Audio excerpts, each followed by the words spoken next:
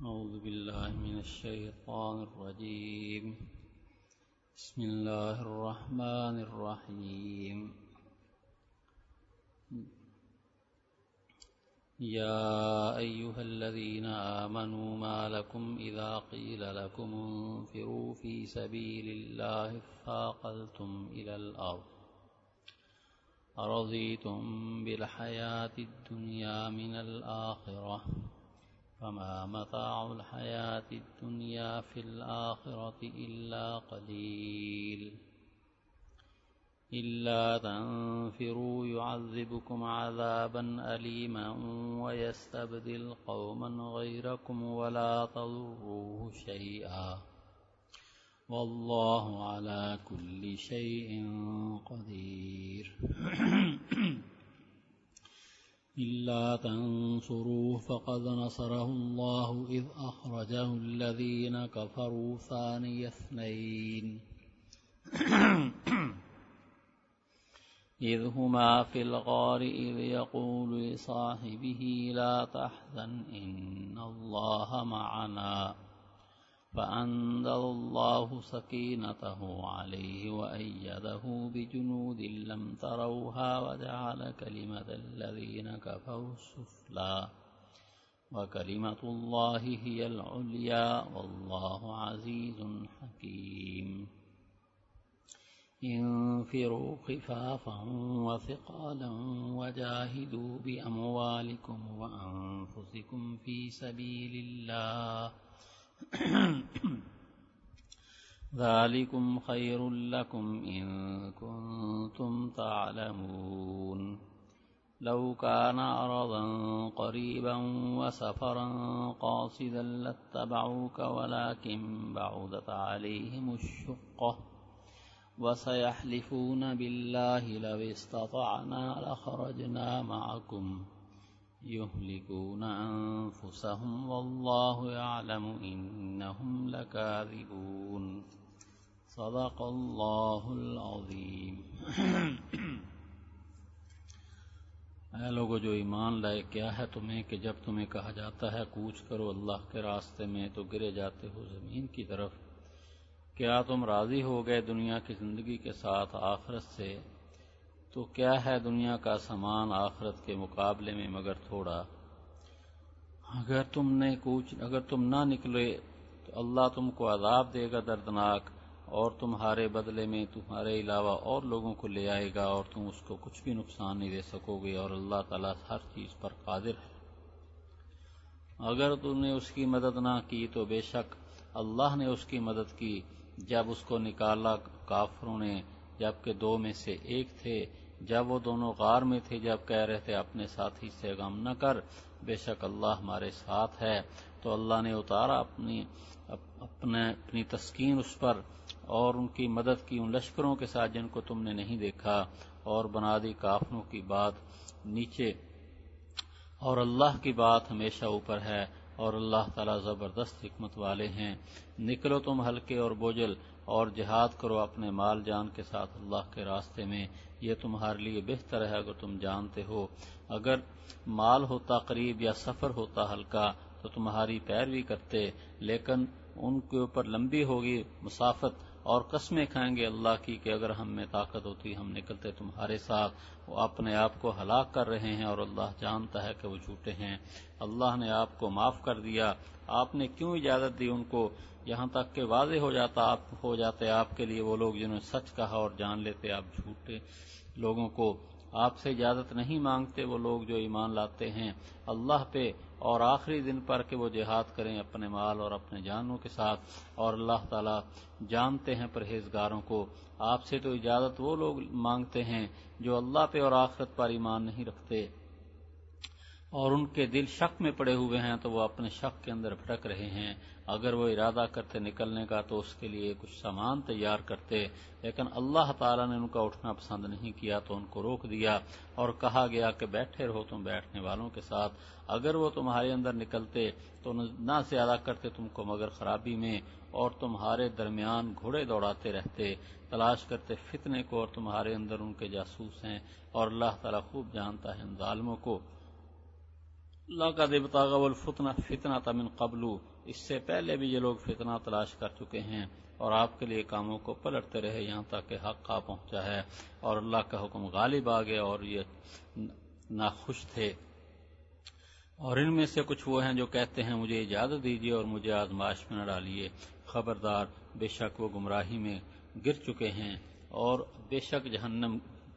گھیر رہی ہے کافروں کو۔ اگر آپ کو کوئی اچھائی پہنچتی ہے ان کو بری لگتی ہے، اور اگر کوئی مصیبت پہنچتی ہے کہتے ہیں ہم نے تو اپنا کام پہلے سے سنبھالا ہوا ہے، اور وہ پھر جاتے ہیں خوشیاں مناتے ہوئے۔ کہہ دیجئے ہرگز نہیں پہنچے گا ہمیں مگر جو اللہ نے ہمارے لیے لکھ دیا، وہ ہمارا کارساز ہے اور اللہ ہی کے اوپر بھروسہ کرنا چاہیے ایمان والوں کو۔ کہہ دیجئے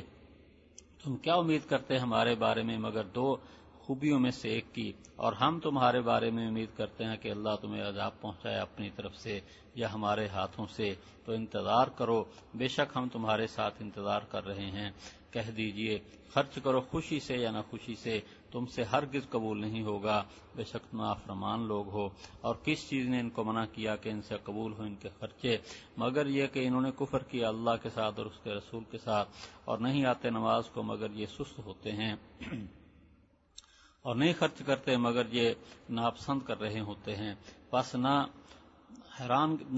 تعجب میں ڈالے آپ کو ان کے مال اور نہ ان کی اولاد، اللہ تعالیٰ ارادہ کرتے ہیں کہ ان کو عذاب دے اس کے ساتھ دنیا کی زندگی میں، اور نکلے ان کی جانیں اور یہ اس وقت کافر ہی ہوں، اور یہ قسمیں کھائیں گے اللہ کی یہ تم میں سے ہیں حالانکہ یہ تم سے نہیں ہیں، لیکن یہ لوگ ڈر رہے ہیں۔ اگر یہ پاتے ہو کہ پناہ کی جگہ یا کوئی غار یا سر گھسانے کی جگہ تو اس کی طرف یہ بھاگ جاتے اور یہ رسیاں توڑاتے ہوتے۔ اور ان میں سے کچھ ہیں جو کہ آپ کے اوپر الزام لگاتے ہیں، تانا دیتے ہیں آپ کو صدقات کے بارے میں، اگر ان کو اس سے دیا جائے تو خوش ہو جاتے ہیں اور اگر نہ دیا جائے اس سے تو وہ ناخوش ہوتے ہیں، اور اگر یہ راضی ہوتے اس چیز پہ جو اللہ نے ان کو دیا اور اس کے رسول نے، اور کہتے ہمیں اللہ کافی ہے تو اللہ تعالی ہمیں دے گا اپنے فضل سے اور اس کا رسول، بے شک ہم اللہ کی طرف رغبت کرنے والے ہیں، سوائے اس کے نہیں کہ صدقے فقراء مساکین کے لیے اور جو اس پر کام کرنے والے اور جن کے دلوں کو مائل کیا جائے، اور گردنوں کے بارے میں،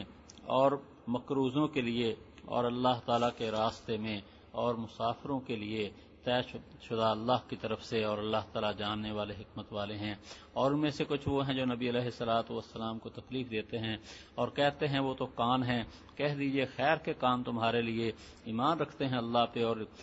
یقین کرتے ہیں ایمان والوں کی بات پر، اور رحمت ان لوگوں کے لیے جو تم میں سے ایمان لائے، اور وہ لوگ جو کہ تکلیف پہنچاتے ہیں رسول اللہ صلی اللہ علیہ وسلم کو ان کے لیے عذاب ہے دردناک۔ قسمیں کھاتے ہیں اللہ تعالیٰ کی تمہارے لیے تاکہ تم خوش ہو جاؤ، اور اللہ اور اس کے رسول زیادہ حقدار ہیں کہ ان کو راضی کریں اگر وہ ایمان والے ہوں۔ کہ ان کو پتہ نہیں ہے کہ جو کہ مقابلہ کرے اللہ اور اس کے رسول سے تو اس کے لیے دوزخ کی آگ اس میں ہمیشہ رہے گا، یہ بڑی رسوائی ہے۔ یحذر المنافقون، ڈرتے ہیں منافق اس بات سے کہ نازل ہو جائے ان کے بارے میں کوئی صورت جو بتائے اس چیز کو جو ان کے دلوں میں ہے۔ کہہ دیجئے استہزئوا، تم ٹھٹھا کرتے رہو، بے شک اللہ نکالنے والا ہے جس کا تم کو ڈر ہے۔ اور اگر آپ ان سے پوچھیں، سوال کریں تو کہیں گے انما کننا نخوض، کہ ہم تو بس بات چیت کر رہے تھے، دل لگی کر رہے تھے۔ کہہ دیجئے کیا اللہ اور اس کی آیات اور اس کے رسول کے ساتھ تم استہزاء کرتے تھے؟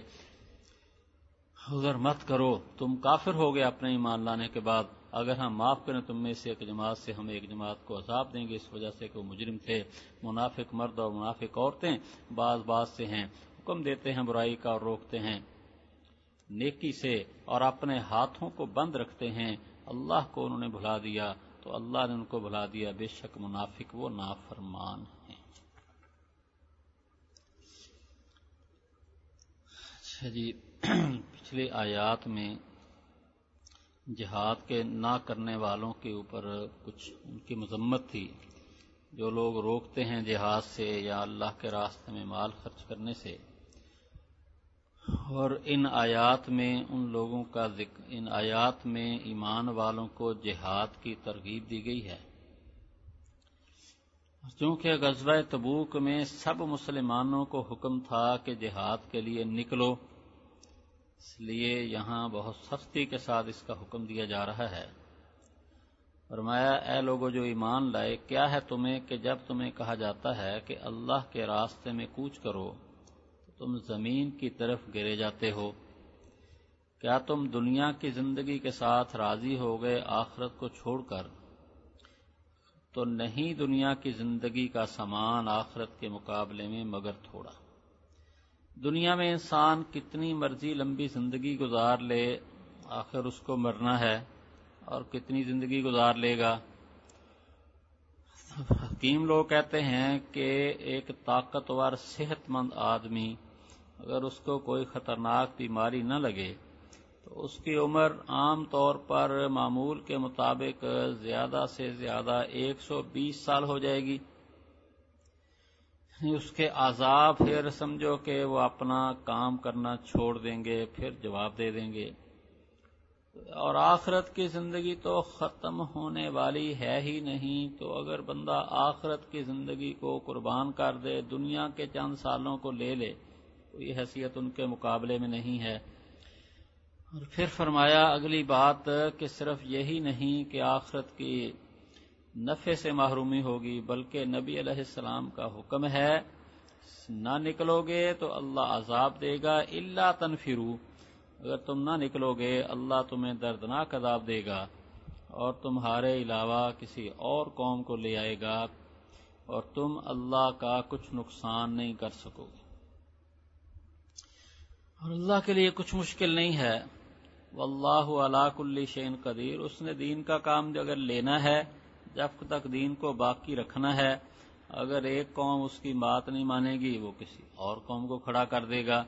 مکے والوں نے انکار کیا تو اللہ تعالی نے مدینے والوں کو کھڑا کر دیا، پھر مدینہ منورہ میں یہودیوں نے انکار کیا تو اللہ تعالی نے وہاں کے جو دوسرے مقامی لوگ تھے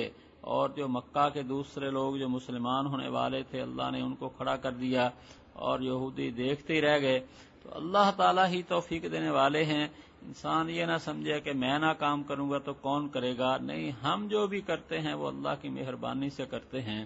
تو اس کا شکر ادا کریں کہ اس نے ہمیں اس کام کے لیے لگا دیا۔ فرمایا الا تنصروہ، اگر تم اس کی نبی علیہ الصلوۃ والسلام کی مدد نہ کرو گے تو بے شک اللہ نے ان کی مدد کی جب نکالا ان کو کافروں نے، جب دو میں سے ایک تھے۔ طرف یہ ہے کہ اللہ تعالیٰ اپنے حبیب صلی اللہ علیہ وسلم کو محروم نہیں کرے گا، ان کی اللہ تعالیٰ مدد کرے گا، اللہ تعالیٰ ان کے وعدوں کو پورا کرے گا۔ تو اب تو پھر بھی ان کے ساتھ ایک جماعت ہے، مہاجرین و انصار ان کے ارد گرد ہیں، لیکن اس وقت کو بھی یاد کرو جب ہجرت کے لیے آپ نکلے ہیں تو آپ کے ساتھ صرف ابو بکر صدیق رضی اللہ تعالیٰ عنہ تھے، اور مدینہ مکہ کے اندر ہر طرف انہوں نے اعلان کر دیا کہ جو آدمی ہمیں ان دونوں کا بتا دے یا ان کو زندہ یا مردہ لے آئے ان کو 200 اونٹ دیں گے۔ اور خود مکہ کے جو افسر سردار تھے انہوں نے بھی کوشش کی اور کھوجیوں کو بھی لائے، ڈھونڈو کدھر چلے گئے ہیں، اور کھوجی قدموں کے نشان دیکھتا دیکھتا غار ثور تک لے جاتا ہے، کہتا ہے بس اس کے اندر ہی ہیں۔ اور غار ثور یہ کافی بلند غار ہے، پہاڑوں کی غاریں یہ نہیں ہے کہ ایسی سڑک کے ساتھ بنی ہوئی ہوتے ہیں،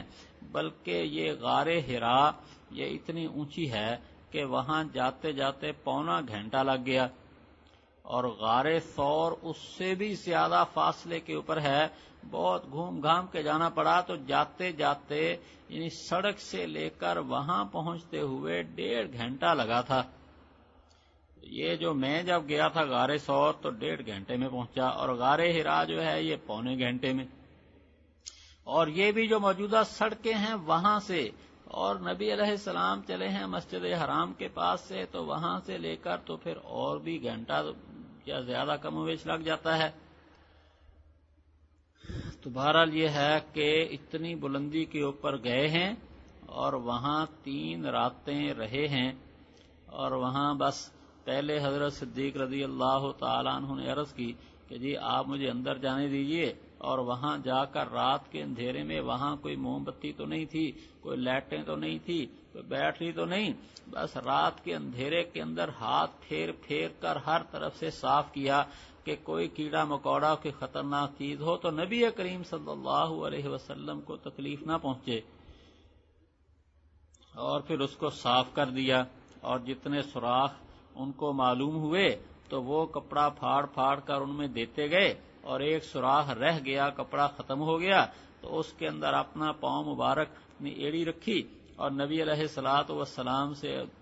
کہا کہ آپ اندر تشریف لے آئیں، اور اپنی گود میں سر رکھ کر نبی علیہ الصلوۃ والسلام کو آرام کروایا۔ اسی دوران ایک سانپ نے اندر سے ڈس لیا، تو لیکن نبی علیہ السلام کے ادب و احترام کی وجہ سے وہاں سے نہ پیچھے ہٹایا پاؤں کو اور نہ ہی آپ کو جگایا، حتیٰ کہ بے اختیار آپ کی آنکھوں سے آنسو جاری ہو گئے اور وہ نبی علیہ السلام کے اوپر پڑے۔ تو آپ نے پوچھا تو بتا دی صورتحال، تو نبی علیہ الصلوۃ والسلام نے اپنا لعاب مبارک صدیق اکبر کے لگایا اور آپ کو اللہ تعالی نے شفا عطا فرما دی۔ اور پھر یہ ہے کہ اس غار کے اندر آپ چلے گئے تو پیچھے حضرت ابوبکر صدیق کا خاندان اس کے لیے آپ کے لیے پوری محنت کر رہے ہیں۔ حضرت صدیق نے گھر سے سارا جو بھی تھا نقدی ساری لے لی اور بس کچھ بھی گویا گھر کے اندر نہ چھوڑا، اور پھر وہاں سے جو ہے نا حضرت صدیق اکبر کا جو غلام تھا حضرت عامر ابن فہیرہ، وہ بکریاں چراتے تھے اور رات کو دودھ نبی علیہ الصلوۃ والسلام کی خدمت میں پیش کرنے کے لیے جاتے تھے، اور حضرت صدیق اکبر کا ایک بیٹا وہ سارا دن کافروں میں دیکھتا کیا باتیں کر رہے ہیں، اور رات کو جا کے نبی علیہ السلام کو ان کی صورتحال سے آگاہ کرتا۔ اور اس کے علاوہ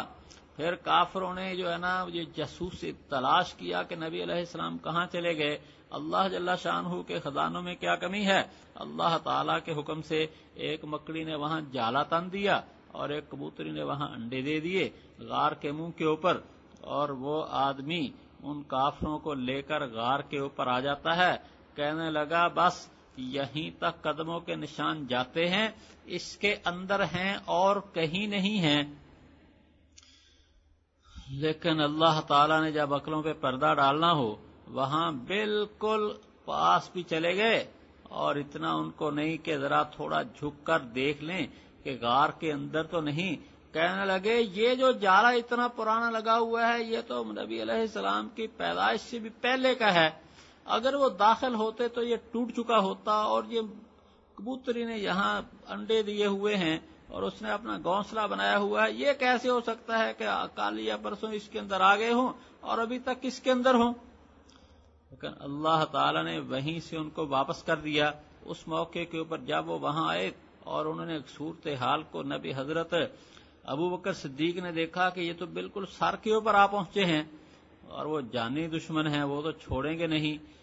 بڑی پریشانی لگی کہ نبی علیہ الصلوۃ والسلام کو یہ پریشان کریں گے، تو پھر انہوں نے نبی علیہ السلام سے درخواست کی۔ آپ نے کہا کیا فکر کرتا ہے ہمارے ساتھ، ہمارے بارے میں، اللہ ہمارے ساتھ ہے۔ اس کا یہاں اللہ جل شانہ نے بھی ذکر کیا ہے کہ اس وقت نبی علیہ الصلوۃ والسلام نے فرمایا ان اللہ معنا۔ یہاں پہ ایک نقطے کی بات علماء کہتے ہیں کہ دیکھو حضرت موسیٰ علیہ الصلوۃ والسلام جب پہنچے ہیں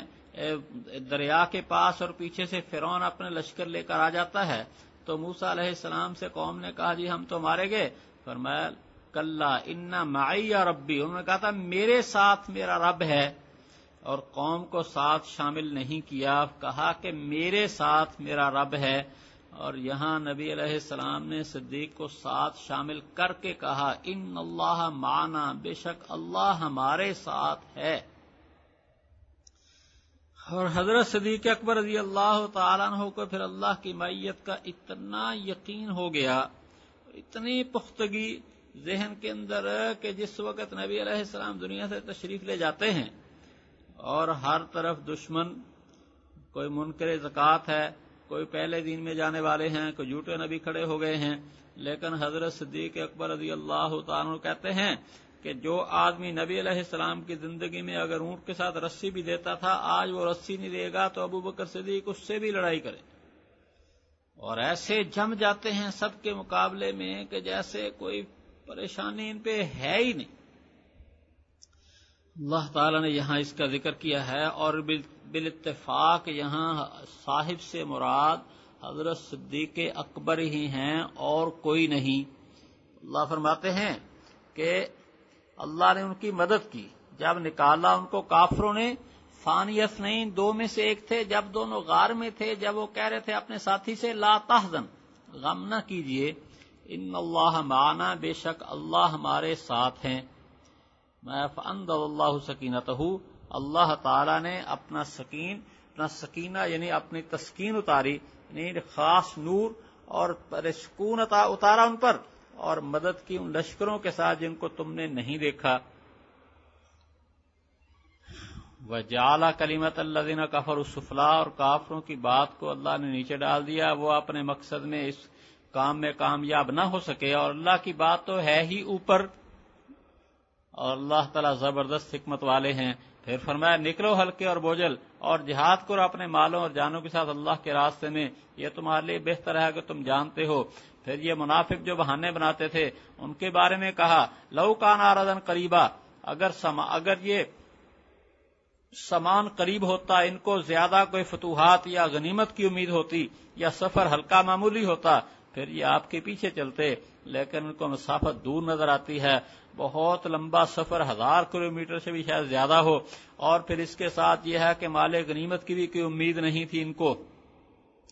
فرماتے ہیں وَسَيَحْلِفُونَ، اللہ کی قسمیں کھائیں گے کہ اگر ان میں طاقت ہوتی نکلتے ہمارے ساتھ، تمہارے ساتھ، بہانے بناتے ہیں اور یہ ہمیں یہ مجبوری پیش آ گئی۔ فرمایا یہ آپ کو وبال میں ڈالتے ہیں اور اللہ جانتا ہے کہ وہ جھوٹے ہیں۔ عَفَا اللَّهُ عَنْكَ لِمَا أَذِنتَ لَهُمْ، پھر اللہ تعالیٰ فرماتے ہیں آپ کے پاس آئے، جھوٹے بہانے بنائے، آپ نے ان کو درگزر کہا چلے جاؤ، چلو کوئی بات نہیں، لیکن آپ ان کو نہ بھی اجازت دیتے تو یہ پھر بھی نکلنے والے نہیں تھے۔ عَفَا اللَّهُ عَنْكَ، اللہ آپ کو بخشے، کیوں آپ نے ان کو اجازت دے دی، یہاں تک کہ آپ کے لیے واضح ہو جاتے وہ لوگ جنہوں نے سچ کہا، اور جان لیتے آپ جھوٹ بولنے والوں کو۔ یہ ویسے بھی پتہ چل جاتا تھا کہ یہ لوگ جھوٹے ہیں، انہوں نے پھر بھی نہیں، اگر آپ اجازت نہ دیتے یہ پھر بھی نہ نکلتے، اس واسطے کہ ان کے ذہن میں یہ بیٹھا ہوا تھا اتنی بڑی فوج کے ساتھ مقابلہ ہوگا، کہاں یہ لوگ واپس آئیں گے، نہ بھی ہمیں کون پوچھنے والا ہے۔ لیکن اللہ نے مہربانی کی اور بغیر لڑائی کے وہاں سے مسلمان واپس آتے ہیں، اور کافروں کو مقابلے کی جرت نہیں ہوئی۔ فرمایا آپ سے وہ لوگ اجازت نہیں مانگتے جو اللہ کے اوپر ایمان لاتے ہیں اور آخری دن پر، کہ وہ جہاد کریں اپنے مال اور اپنے جانوں کے ساتھ، ان کو کوئی نہیں، وہ تو جیسا حکم ہے پورا کرتے ہیں، اور اللہ تعالیٰ پرہیزگاروں کو خوب جانتے ہیں۔ فرمایا آپ سے اجازت وہ لوگ مانگتے ہیں جو اللہ اور آخرت کے دن پر ایمان نہیں لاتے اور ان کے دل شک میں پڑے ہوئے ہیں، تو اپنے شک کے اندر ہی بھٹک رہے ہیں۔ پھر ایک اور بات بتائی، فرمایا اگر یہ نکلنے کا ارادہ رکھتے تو اس کے لیے کوئی تیاری کرتے، لیکن اللہ نے ان کے اٹھنے کو پسند نہیں کیا تو ان کو روک دیا۔ بس اسی طرح سمجھیے کوئی آدمی نماز کے لیے کوشش نہیں کرتا، وہ خوش نہ ہو اور جی میں تو بس نماز نہیں پڑھ رہا، بلکہ اس کو سوچنا چاہیے کہ اللہ تعالیٰ نے اس کو نماز کے لیے قبول نہیں کیا، سو توبہ کرے، اللہ تعالیٰ سے معافی مانگے کہ اللہ میرا قصور ہے، مجھے معاف کر دیجئے، میں نماز سے محروم ہو رہا ہوں۔ تو یہ اللہ نے ان کا اٹھنا پسند نہیں کیا، اللہ نے ان کو روک دیا اور کہہ دیا کہ بیٹھ جو بیٹھنے والوں کے ساتھ، یا تو اللہ کا فیصلہ کے پیچھے رہیں، اور یا نبی علیہ السلام کی زبانی جو ان کو اجازت مل گئی، یہ کہ اللہ تعالیٰ نہیں چاہتے کہ ان کو نکلیں جہاد میں، آخرت کے درجات سے یہ لوگ محروم رہیں گے۔ پھر ایک اور حکمت بتائی، فرمایا لو خرجوا فیکم ما زادکم الا خبالا، اگر یہ تم میں نکلتے تو تمہیں زیادہ نہ کرتے مگر خرابی میں، خام خواہ یہ وسوسے ڈالتے اور ادھر ادھر کی باتیں کر کے تمہارے حوصلے پست کرتے اور تمہارے درمیان گھوڑے دوڑاتے، یعنی تمہارے درمیان یہ وسوسے اور ادھر ادھر کی باتیں کر کے تمہارے جو ہے نا وہ پریشان کرتے، تو یہ تلاش کرتے فتنہ، اور تمہارے اندر ان کے جاسوس ہیں، کچھ نہ کچھ منافق اب بھی تمہارے اندر آئے ہوئے ہیں، اور اللہ تعالیٰ خوب جانتے ہیں ان ظالموں کو۔ فرمایا پہلے بھی یہ اس فتنہ تلاش کر چکے ہیں، مختلف موقعوں کے اوپر انہوں نے مسلمانوں کو پریشان کرنے کی کوشش کی اور حالات کو بدلنے کی کوشش کی، حتیٰ کہ حق آ گیا اور اللہ کا حکم غالب آ گیا اور یہ ناخوش ہی ہیں۔ دیکھو غزوہ احد کے اندر بھی تو انہوں نے کوشش کی تھی، 300 آدمی واپس چلے گئے تاکہ مسلمان جو ہے نا وہ زیادہ پریشان ہوں، لیکن اللہ نے وہاں بھی مسلمانوں کو بچایا اور موقعوں کے اوپر بھی لگے رہے، لیکن اللہ تعالیٰ نے ایمان اسلام کو غالب کر دیا۔ وَمِنْهُمْ مَن يَقُولُ ذَلِّ وَلَا تَفْتِنِّي، یہاں ایک اور منافق تھا جس کا نام لکھتے ہیں جد بن قیس، اور وہ کہنے لگا نبی علیہ الصلوۃ والسلام سے کہ جی آپ جو ہے نا مجھے نا نکلنے کا کہیں اس لیے کہ میری طبیعت ایسی ہے کہ میں عورتوں کو دیکھ کر اپنے آپ کو قابو نہیں رکھ سکتا، میں وہاں جاؤں گا تو وہاں کی عورتوں کو دیکھ کر میں فتنے میں پڑ جاؤں گا، اس لیے مجھے آپ معاف کر دیجئے۔ اللہ تعالیٰ نے اس کا بھی یہاں ذکر کیا کہ یہ لوگ غلط کہتے ہیں، اگر تجھے اتنا فتنے کا خطرہ ہے تو نبی علیہ السلام سے کہہ دے کہ بھی میں نکل رہا ہوں، مجھے یہ پریشانی ہے، آپ میرے لیے دعا کر دیجئے، تیرا کام بھی بن جائے اور تو جہاد بھی کر لے۔ لیکن جہاد نہ کرنے کے مارے یہ بہانے بناتے ہیں۔ فرمایا ان میں سے کچھ لوگ کہتے ہیں مجھے اجازت دیجئے اور مجھے فتنے میں نہ ڈالیے، فرمایا فتنے میں تو وہ گر چکے ہیں اور جہنم ان کافروں کو گھیرنے والی ہے۔ ان تصیب کا حسنہ، فرمایا ان کی کیفیت یہ ہے اگر آپ کو کوئی اچھائی پہنچتی ہے ان کو بری لگتی ہے، فتح ہو گئی اور واپس خیریت سے آ گئے ہیں تو یہ دیکھ نہیں سکتے، اور اگر کوئی سختی مصیبت آتی ہے تو کہتے ہیں ہم نے تو اپنا کام پہلے ہی سنبھال لیا ہے۔ اگر کوئی مسلمانوں کو پریشانی آ جائے کہتے ہیں ہم کون سا نکلے، ہمیں کیا فرق ہے، اور خوشیاں مناتے ہوئے پھرتے ہیں۔ کہہ دیجئے ہمیں وہی پہنچے گا جو اللہ نے ہمارے لکھ دیا، وہ ہمارا کارساز اللہ ہی کو، پر ایمان والوں کو بھروسہ کرنا چاہیے۔ پھر کیا ہوا، جہاد میں کوئی شہید ہو گیا یا جہاد میں کوئی مسئلہ پیش آ گیا، ہم اللہ کے بندے ہیں، اللہ نے جیسے کہہ دیا ہم کرنے والے ہیں، ہم تو اللہ کی رضا کے لیے نکلے ہیں، وہ جیسے بھی ہمیں عافیت سے بھیج دے اس کی مہربانی اور شہادت دے دے تو اس کا کرم ہے۔ فرمایا وہ تو ہر بات کا آخرت میں ہمیں اچھا بدلہ دینے والے ہیں۔ فرمایا ایک اور انداز میں کہہ دیجئے کہ نہیں تم انتظار کرتے ہمارے بارے میں مگر دو اچھی باتوں میں سے ایک کا، اور یا تو ہم اگر غازی بن کر آئیں گے تو پھر دنیا کے اندر عزت ہے، صحت بھی مل گئی اور پھر عزت کے ساتھ واپس آ گئے، اور شہید ہو گئے، زخمی ہو گئے تو پھر آخرت کے درجات، وَنَحْنُ نَتَرَبَّصُ بِكُمْ، اور ہم تمہارے بارے میں اس انتظار میں ہیں کہ اللہ تعالیٰ تمہیں عذاب پہنچائے اپنی طرف سے یا ہمارے ہاتھوں سے، یا تو ہم تمہاری پٹائی کریں یا تمہیں برا بلا کہیں، اور یا یہ ہے کہ اللہ تعالیٰ کی طرف سے اچانک عذاب آ جائے اور ہمیشہ کے لیے تم دوزخ میں جانے والے بنو۔ انتظار کرو، ہم بھی تمہارے ساتھ انتظار میں ہیں، دیکھو تمہارے ساتھ کیا ہوتا ہے، ہمارے ساتھ کیا ہوتا ہے۔ پھر کیا ہوا، اللہ نے مسلمانوں کو دنیا میں بھی عزت عطا فرمائی، اور آخرت تو ہے ہی ایمان والوں کے لیے، اور یہ منافق کچھ عرصے کے اندر ہی مسلمان واپس آ گئے، ذلیل و خوار ہوئے، پھر بھی ایمان پروان چڑھتا رہا اور مسلمان دنیا کے اندر بھی ترقی کرتے رہے۔ کہہ دیجئے خرچ کرو تم خوشی یا ناخوشی سے، تم سے قبول نہیں ہوگا، انکم کنتم، کہ تم جو ہے نا نافرمان لوگ ہو۔ یہی جو بن قیس کے بارے میں مفسرین کہتے ہیں، یہ کچھ مال لے کہنے لگا جی کہ میں جا نہیں سکتا اس لیے کہ مجھے اپنے بارے میں خطرہ ہے، پریشانی ہے کہ میں کہیں عورتوں کی طرف مائل نہ ہو جاؤں۔ آپ ایسا کریں، میں آپ کو اگر کہیں تو کچھ مال پیش کر سکتا ہوں۔ اللہ نے فرمایا کوئی ضرورت نہیں ہے، تمہارے مال کا اللہ محتاج نہیں ہے، وہ کوئی قبولیت نہیں ہوگی۔ فرمایا وما منعہم، اور کس چیز نے روکا ہے کہ ان کے مال اور ان کے خرچے قبول ہو جائیں، مگر یہ بات ہے کہ اللہ تعالیٰ کہ انہوں نے کفر کیا اللہ تعالیٰ کے ساتھ اور اس کے رسول کے ساتھ۔ یہ لوگ دل سے مسلمان ہیں ہی نہیں، جب تک ایمان نہیں ہوگا تو کوئی نیک عمل بھی قبول نہیں ہوگا۔ فرمایا یہ نماز کو نہیں آتے مگر سستی سے، اور نہیں خرچ کرتے مگر یہ برے دل سے ناپسند کرتے ہیں۔ یہ کوئی اچھا کام، نیکی کا کام خوشی سے کرتے بھی تو نہیں ہیں۔ اس لیے اللہ تعالیٰ تو دلوں کی کیفیت دیکھتا ہے، وہ دنیا داروں کی طرح مال پیسے کا محتاج نہیں ہے۔ اب دیکھو ہمیں بجلی کا بل آ جائے اور اگر زیادہ آ جائے پریشان ہو جاتے ہیں اور گالیاں دے یا کچھ ہو، محکمے والے کیا کہتے ہیں، ہمیں تو جی پیسہ چاہیے، گالی دیتے ہو دو یا جیسے بھی ہے، ہمیں اس سے کیا ہے، نہیں پیسے دو گے، کہا تم جتنی مرضی تعریفیں کرو ہم تمہارا کنیکشن کاٹ دیں گے، ہمیں تو پیسے سے غرض ہے۔ اللہ تعالیٰ کو پیسے سے غرض نہیں ہے، اللہ تعالیٰ کو تو دل کا ایمان چاہیے۔ دل میں ایمان ہوگا تو پھر سارے اعمال اس کے ہاں قبول ہیں، اور دل سے انسان اللہ سے خوش نہیں ہے تو پھر باقی اعمال بھی اس کے برباد ہیں۔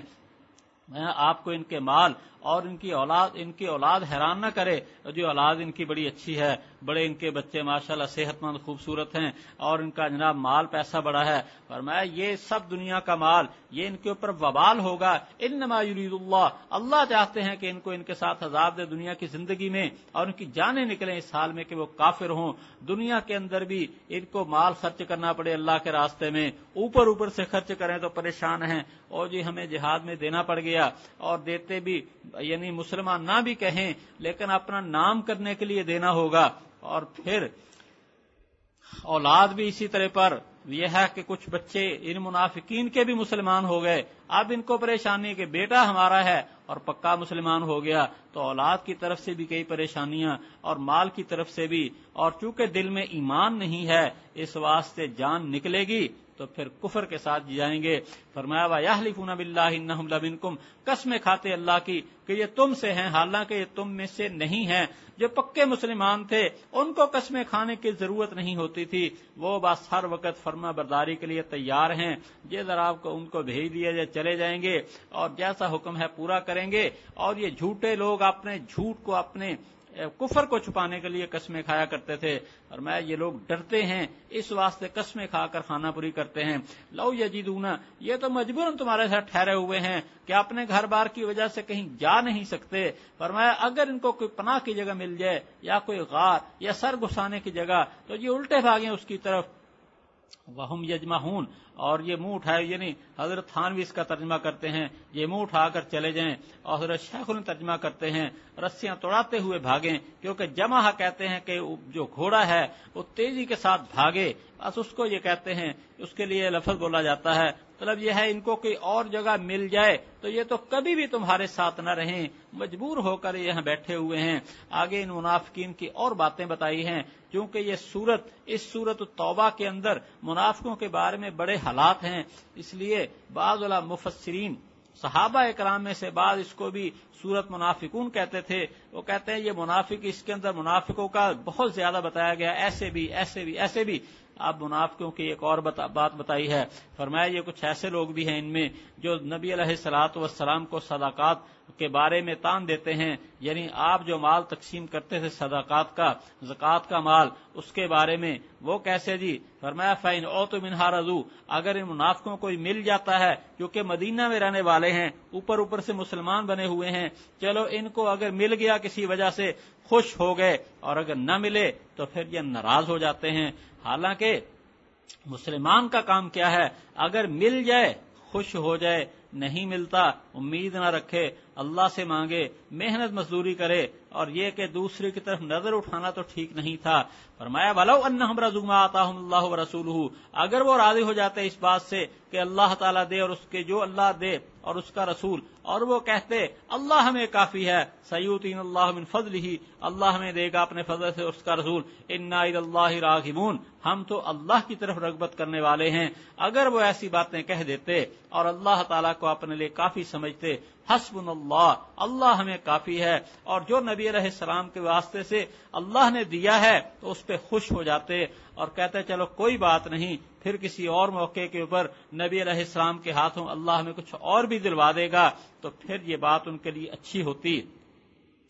فرمایا آگے تو پہلے ان کے اعتراضات بتائے ہیں زکوٰۃ کے بارے میں، آگے زکوٰۃ کے مستحقین بتائے جا رہے ہیں۔ تو یہاں ایک مسئلہ یاد رکھیں، صدقے کی دو قسمیں ہوتی ہیں، ایک صدقہ واجبہ کہلاتا ہے، دوسرا صدقہ غیر واجبہ ہوتا ہے۔ جو صدقہ غیر واجبہ ہے یہ تو ایک ہدیے کی شکل ہے کہ چلو جی کسی موقع کے اوپر جیسے کوئی بچہ بیمار ہو گیا تو محلے کے بچوں کو تھوڑا سا کوئی چیز آدمی بانٹ دے محلے کے بچوں میں، اسی طرح پر کوئی جو ہے نا دیندار آدمی ہے اس کی خدمت کر دی جائے، تو یہ صدقہ غیر واجبہ ہوتا ہے۔ صدقہ غیر واجبہ تو غنی کو بھی مالدار کو بھی دیا جا سکتا ہے، لیکن صدقہ واجبہ اس کے اندر ایک تو زکوٰۃ ہے اور ایک صدقہ فطر ہے۔ اسی طرح پر جو حج کے اندر جو کوئی کمی بیشی رہ جائے اس کی جو قربانی ہے، اسی طرح آدمی نے نظر مان لی میرا یہ کام ہو جائے تو میں اتنے پیسے اللہ کے راستے میں دوں گا، ایسے جو صدقہ ہوتا ہے یہ صرف حقدار غریبوں کو دیا جا سکتا ہے،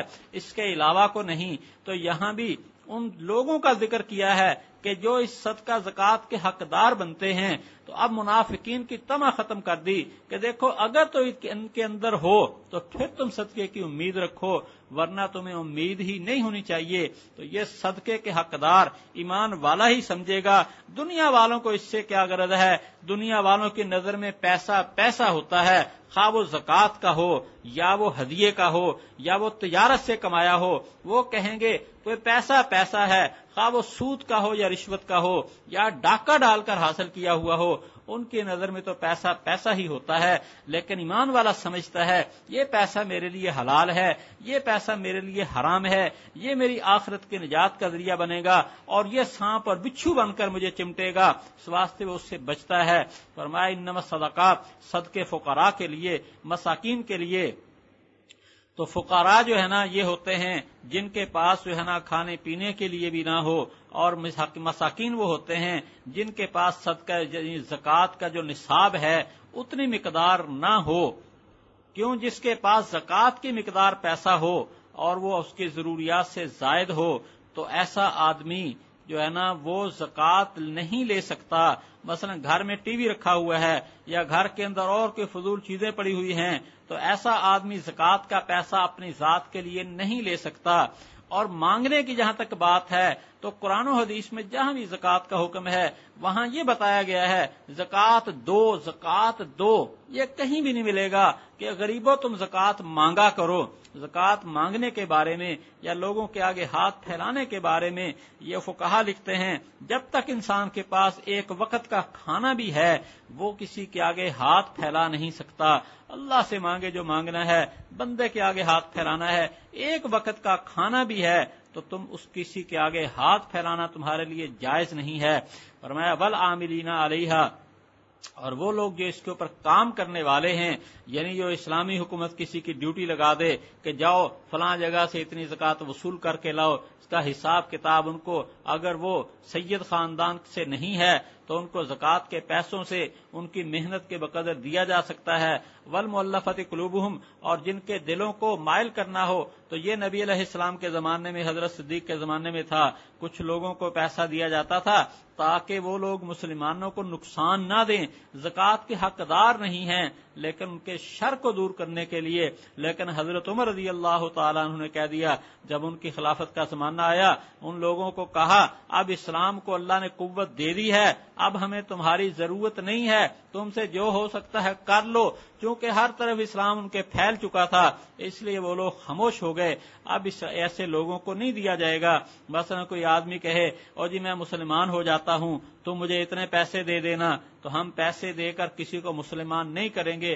ہاں جو غیر مسلم مسلمان ہو گیا ہے اور اس کی دلداری کے لیے غریب ہے تو اس کو دے دیا جائے، الگ بات ہے، لیکن پیسے دے کر کسی کو مسلمان کرنا یہ ٹھیک نہیں ہے۔ جس نے اسلام قبول کرنا ہے آخرت کے لیے کرے، اللہ کے لیے کرے۔ فرمایا وفی الرقاب، اور گردنوں کو چھڑانے میں، تو یہ پہلے زمانے میں غلام باندھیے ہوتے تھے، اب وہ نہیں ہے۔ اب یہ اگر کوئی مسلمان کہیں پھنسا ہوا ہے اور اس کے اوپر قرضہ وغیرہ ہے اور قرضہ دینے کے لیے زکوٰۃ دی جا سکتی ہے، اگر قرضہ اس نے دینا ہے اس کے لیے زکوٰۃ دے سکتے ہیں بشرطے کہ اس کا اپنا پیسہ اس کے پاس نہ ہو، قرضے میں دبا ہوا ہے۔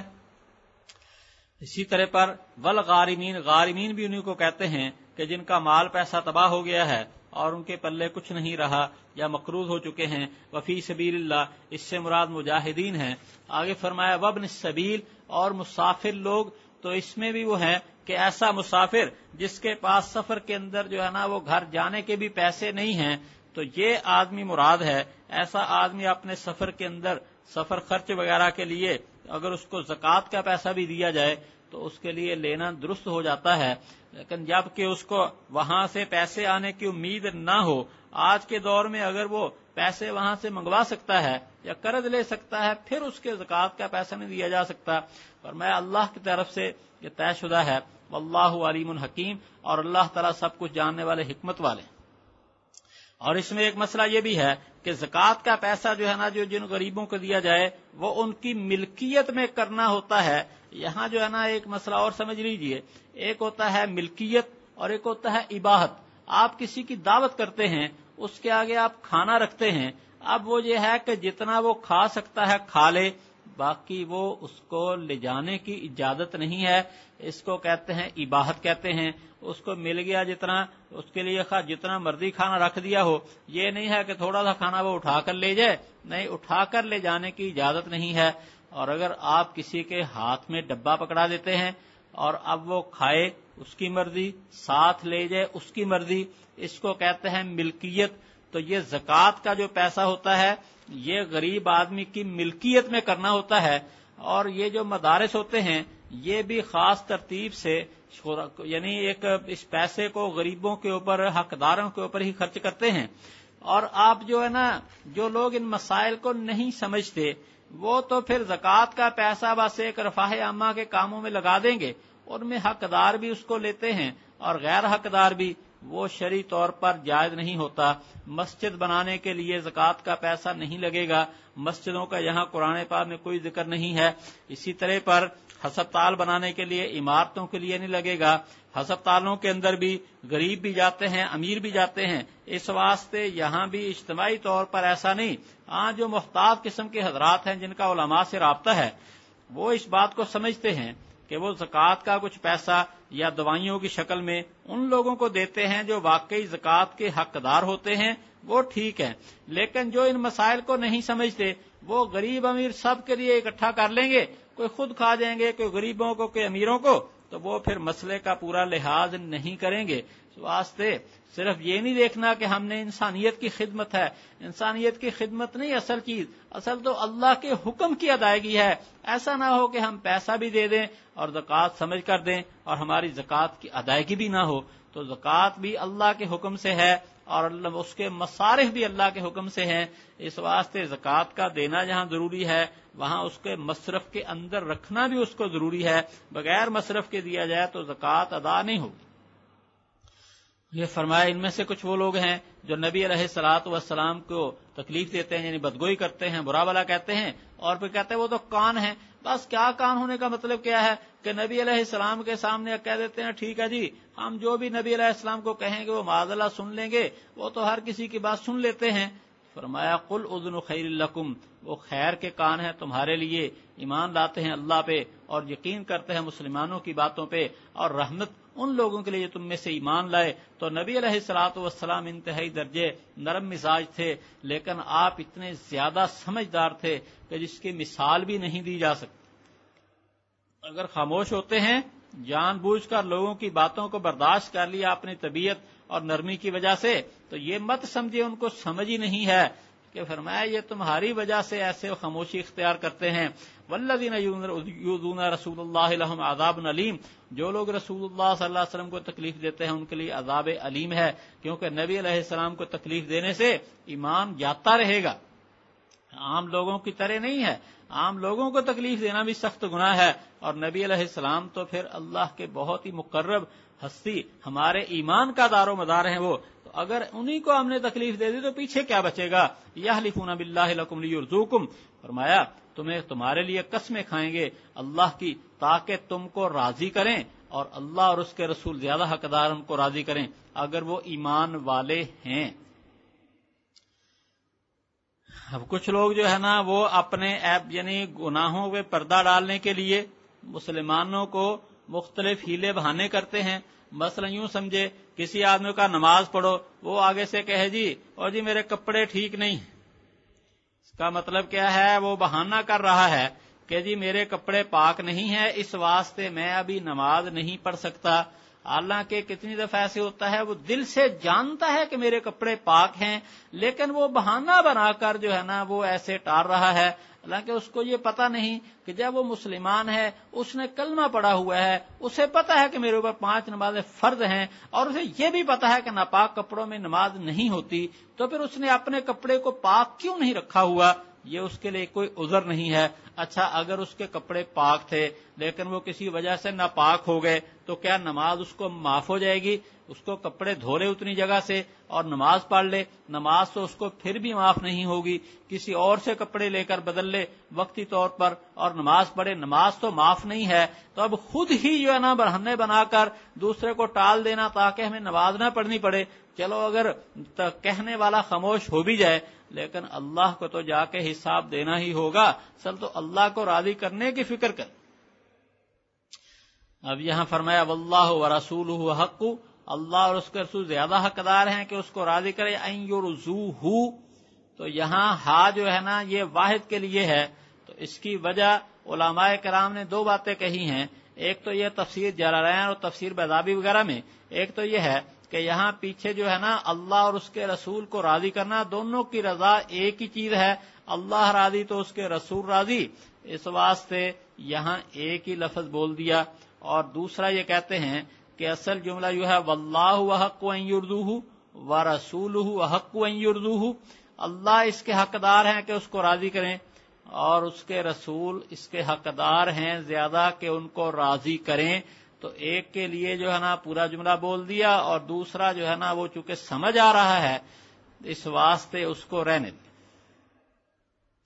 آگے فرمایا الم یعلم انہ حادد اللہ، کیا ان کو پتا نہیں ہے کہ جو اللہ اور اس کے رسول سے مقابلہ کرے تو اس کے لیے دوزخ کی آگ ہے، اس میں ہمیشہ رہے گا. یہ تو بڑی رسوائی کی بات ہے. یحذر المنافقون ان تنزل علیہم سورۃ، فرمایا کہ منافق ڈرتے ہیں اس بات سے کہ ان پر یعنی مسلمانوں کے اوپر کوئی صورت نازل ہو جو بتائے جو ان منافقوں کے دلوں میں ہے. چونکہ منافق سمجھتے تھے مسلمانوں کو دھوکہ تو دے سکتے ہیں لیکن کبھی صورت ایسی نازل ہو جاتی ہے وہ ہماری باتیں بتا دیتی ہے، اس لیے وہ ڈرتے بھی رہتے ہیں، بس مانتے بھی نہیں، ڈرتے بھی ہیں. عجیب ان کی جو ہے نا وہ پریشان کن زندگی تھی. فرمایا کہہ دیجئے استہزئوا، ٹھٹھے مذاق کر لو، اللہ نکالنے والا ہے جس سے تم کو ڈر لگا ہوا ہے. تم ایسے لگے ہوئے اپنی مجلسوں میں، اللہ تعالیٰ بتاتے رہتے ہیں.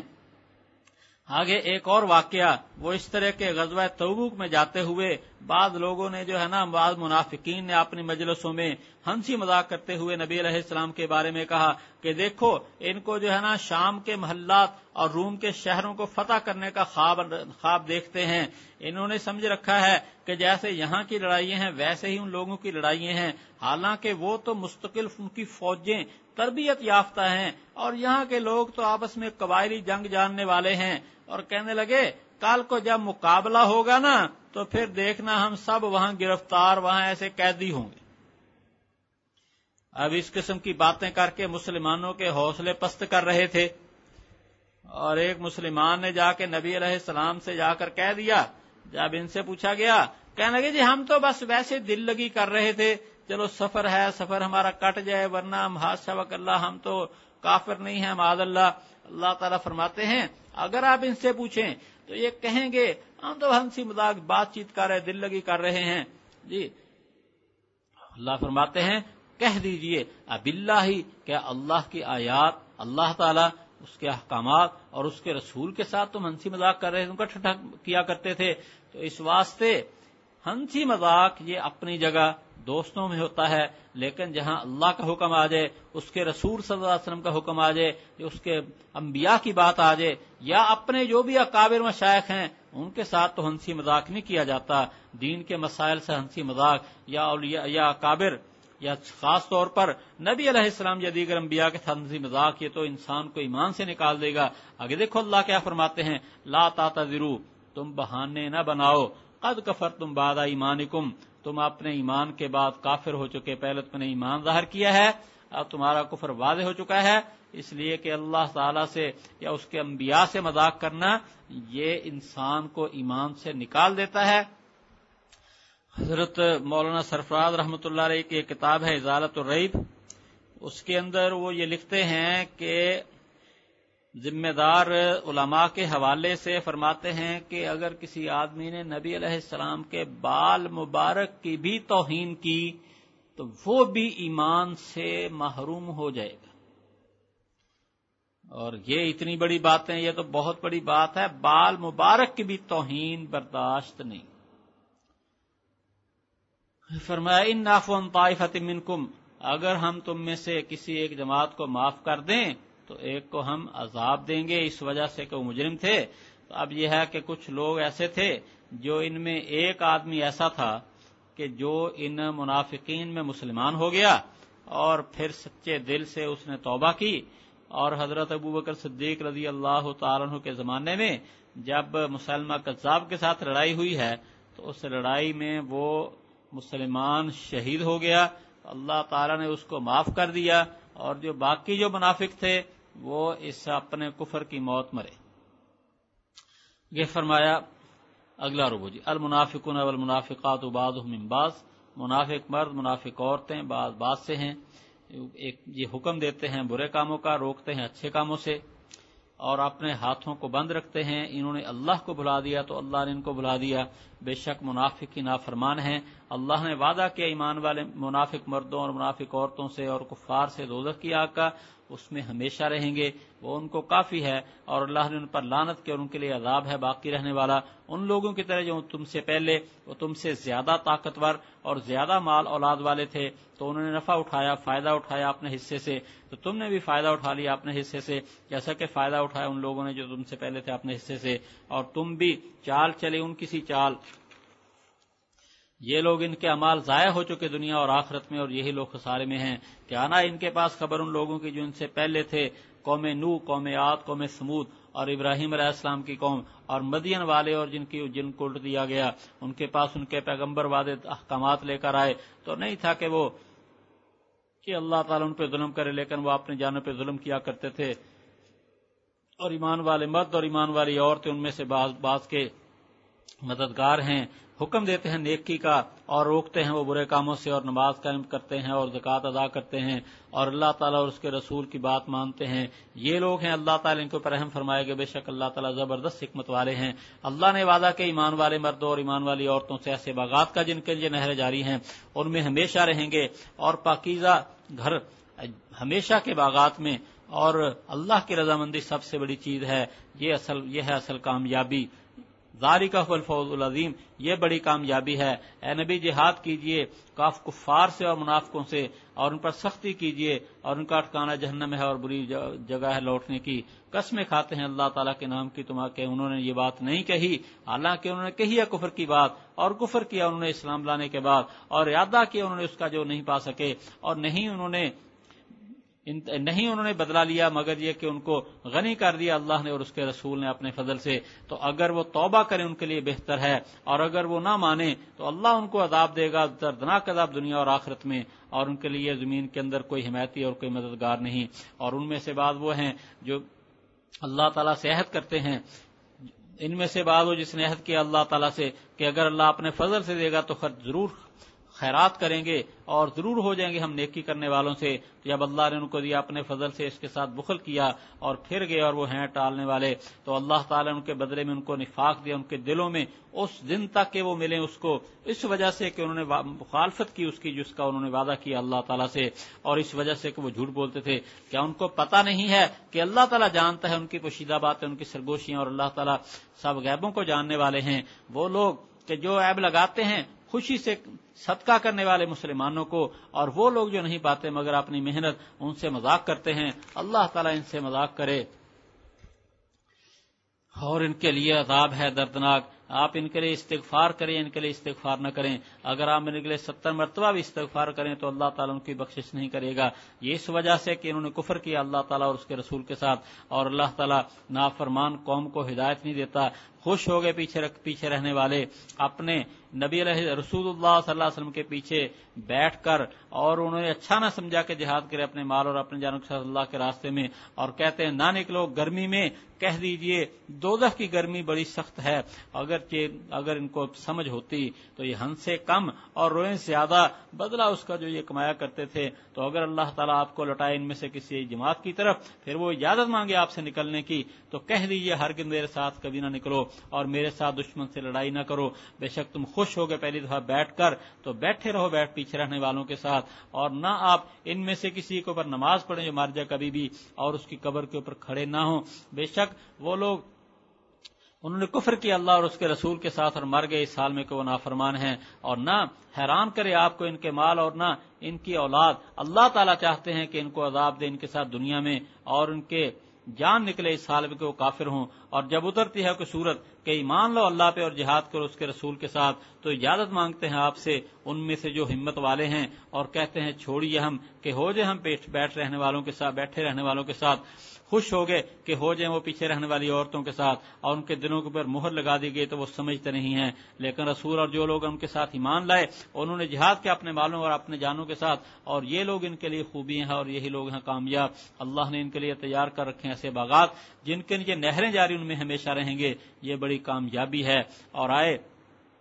بہانے بنانے والے دیہاتی کہ ان کو اجازت دی جائے، اور بیٹھے رہے وہ لوگ جنہوں نے تکذیب کی،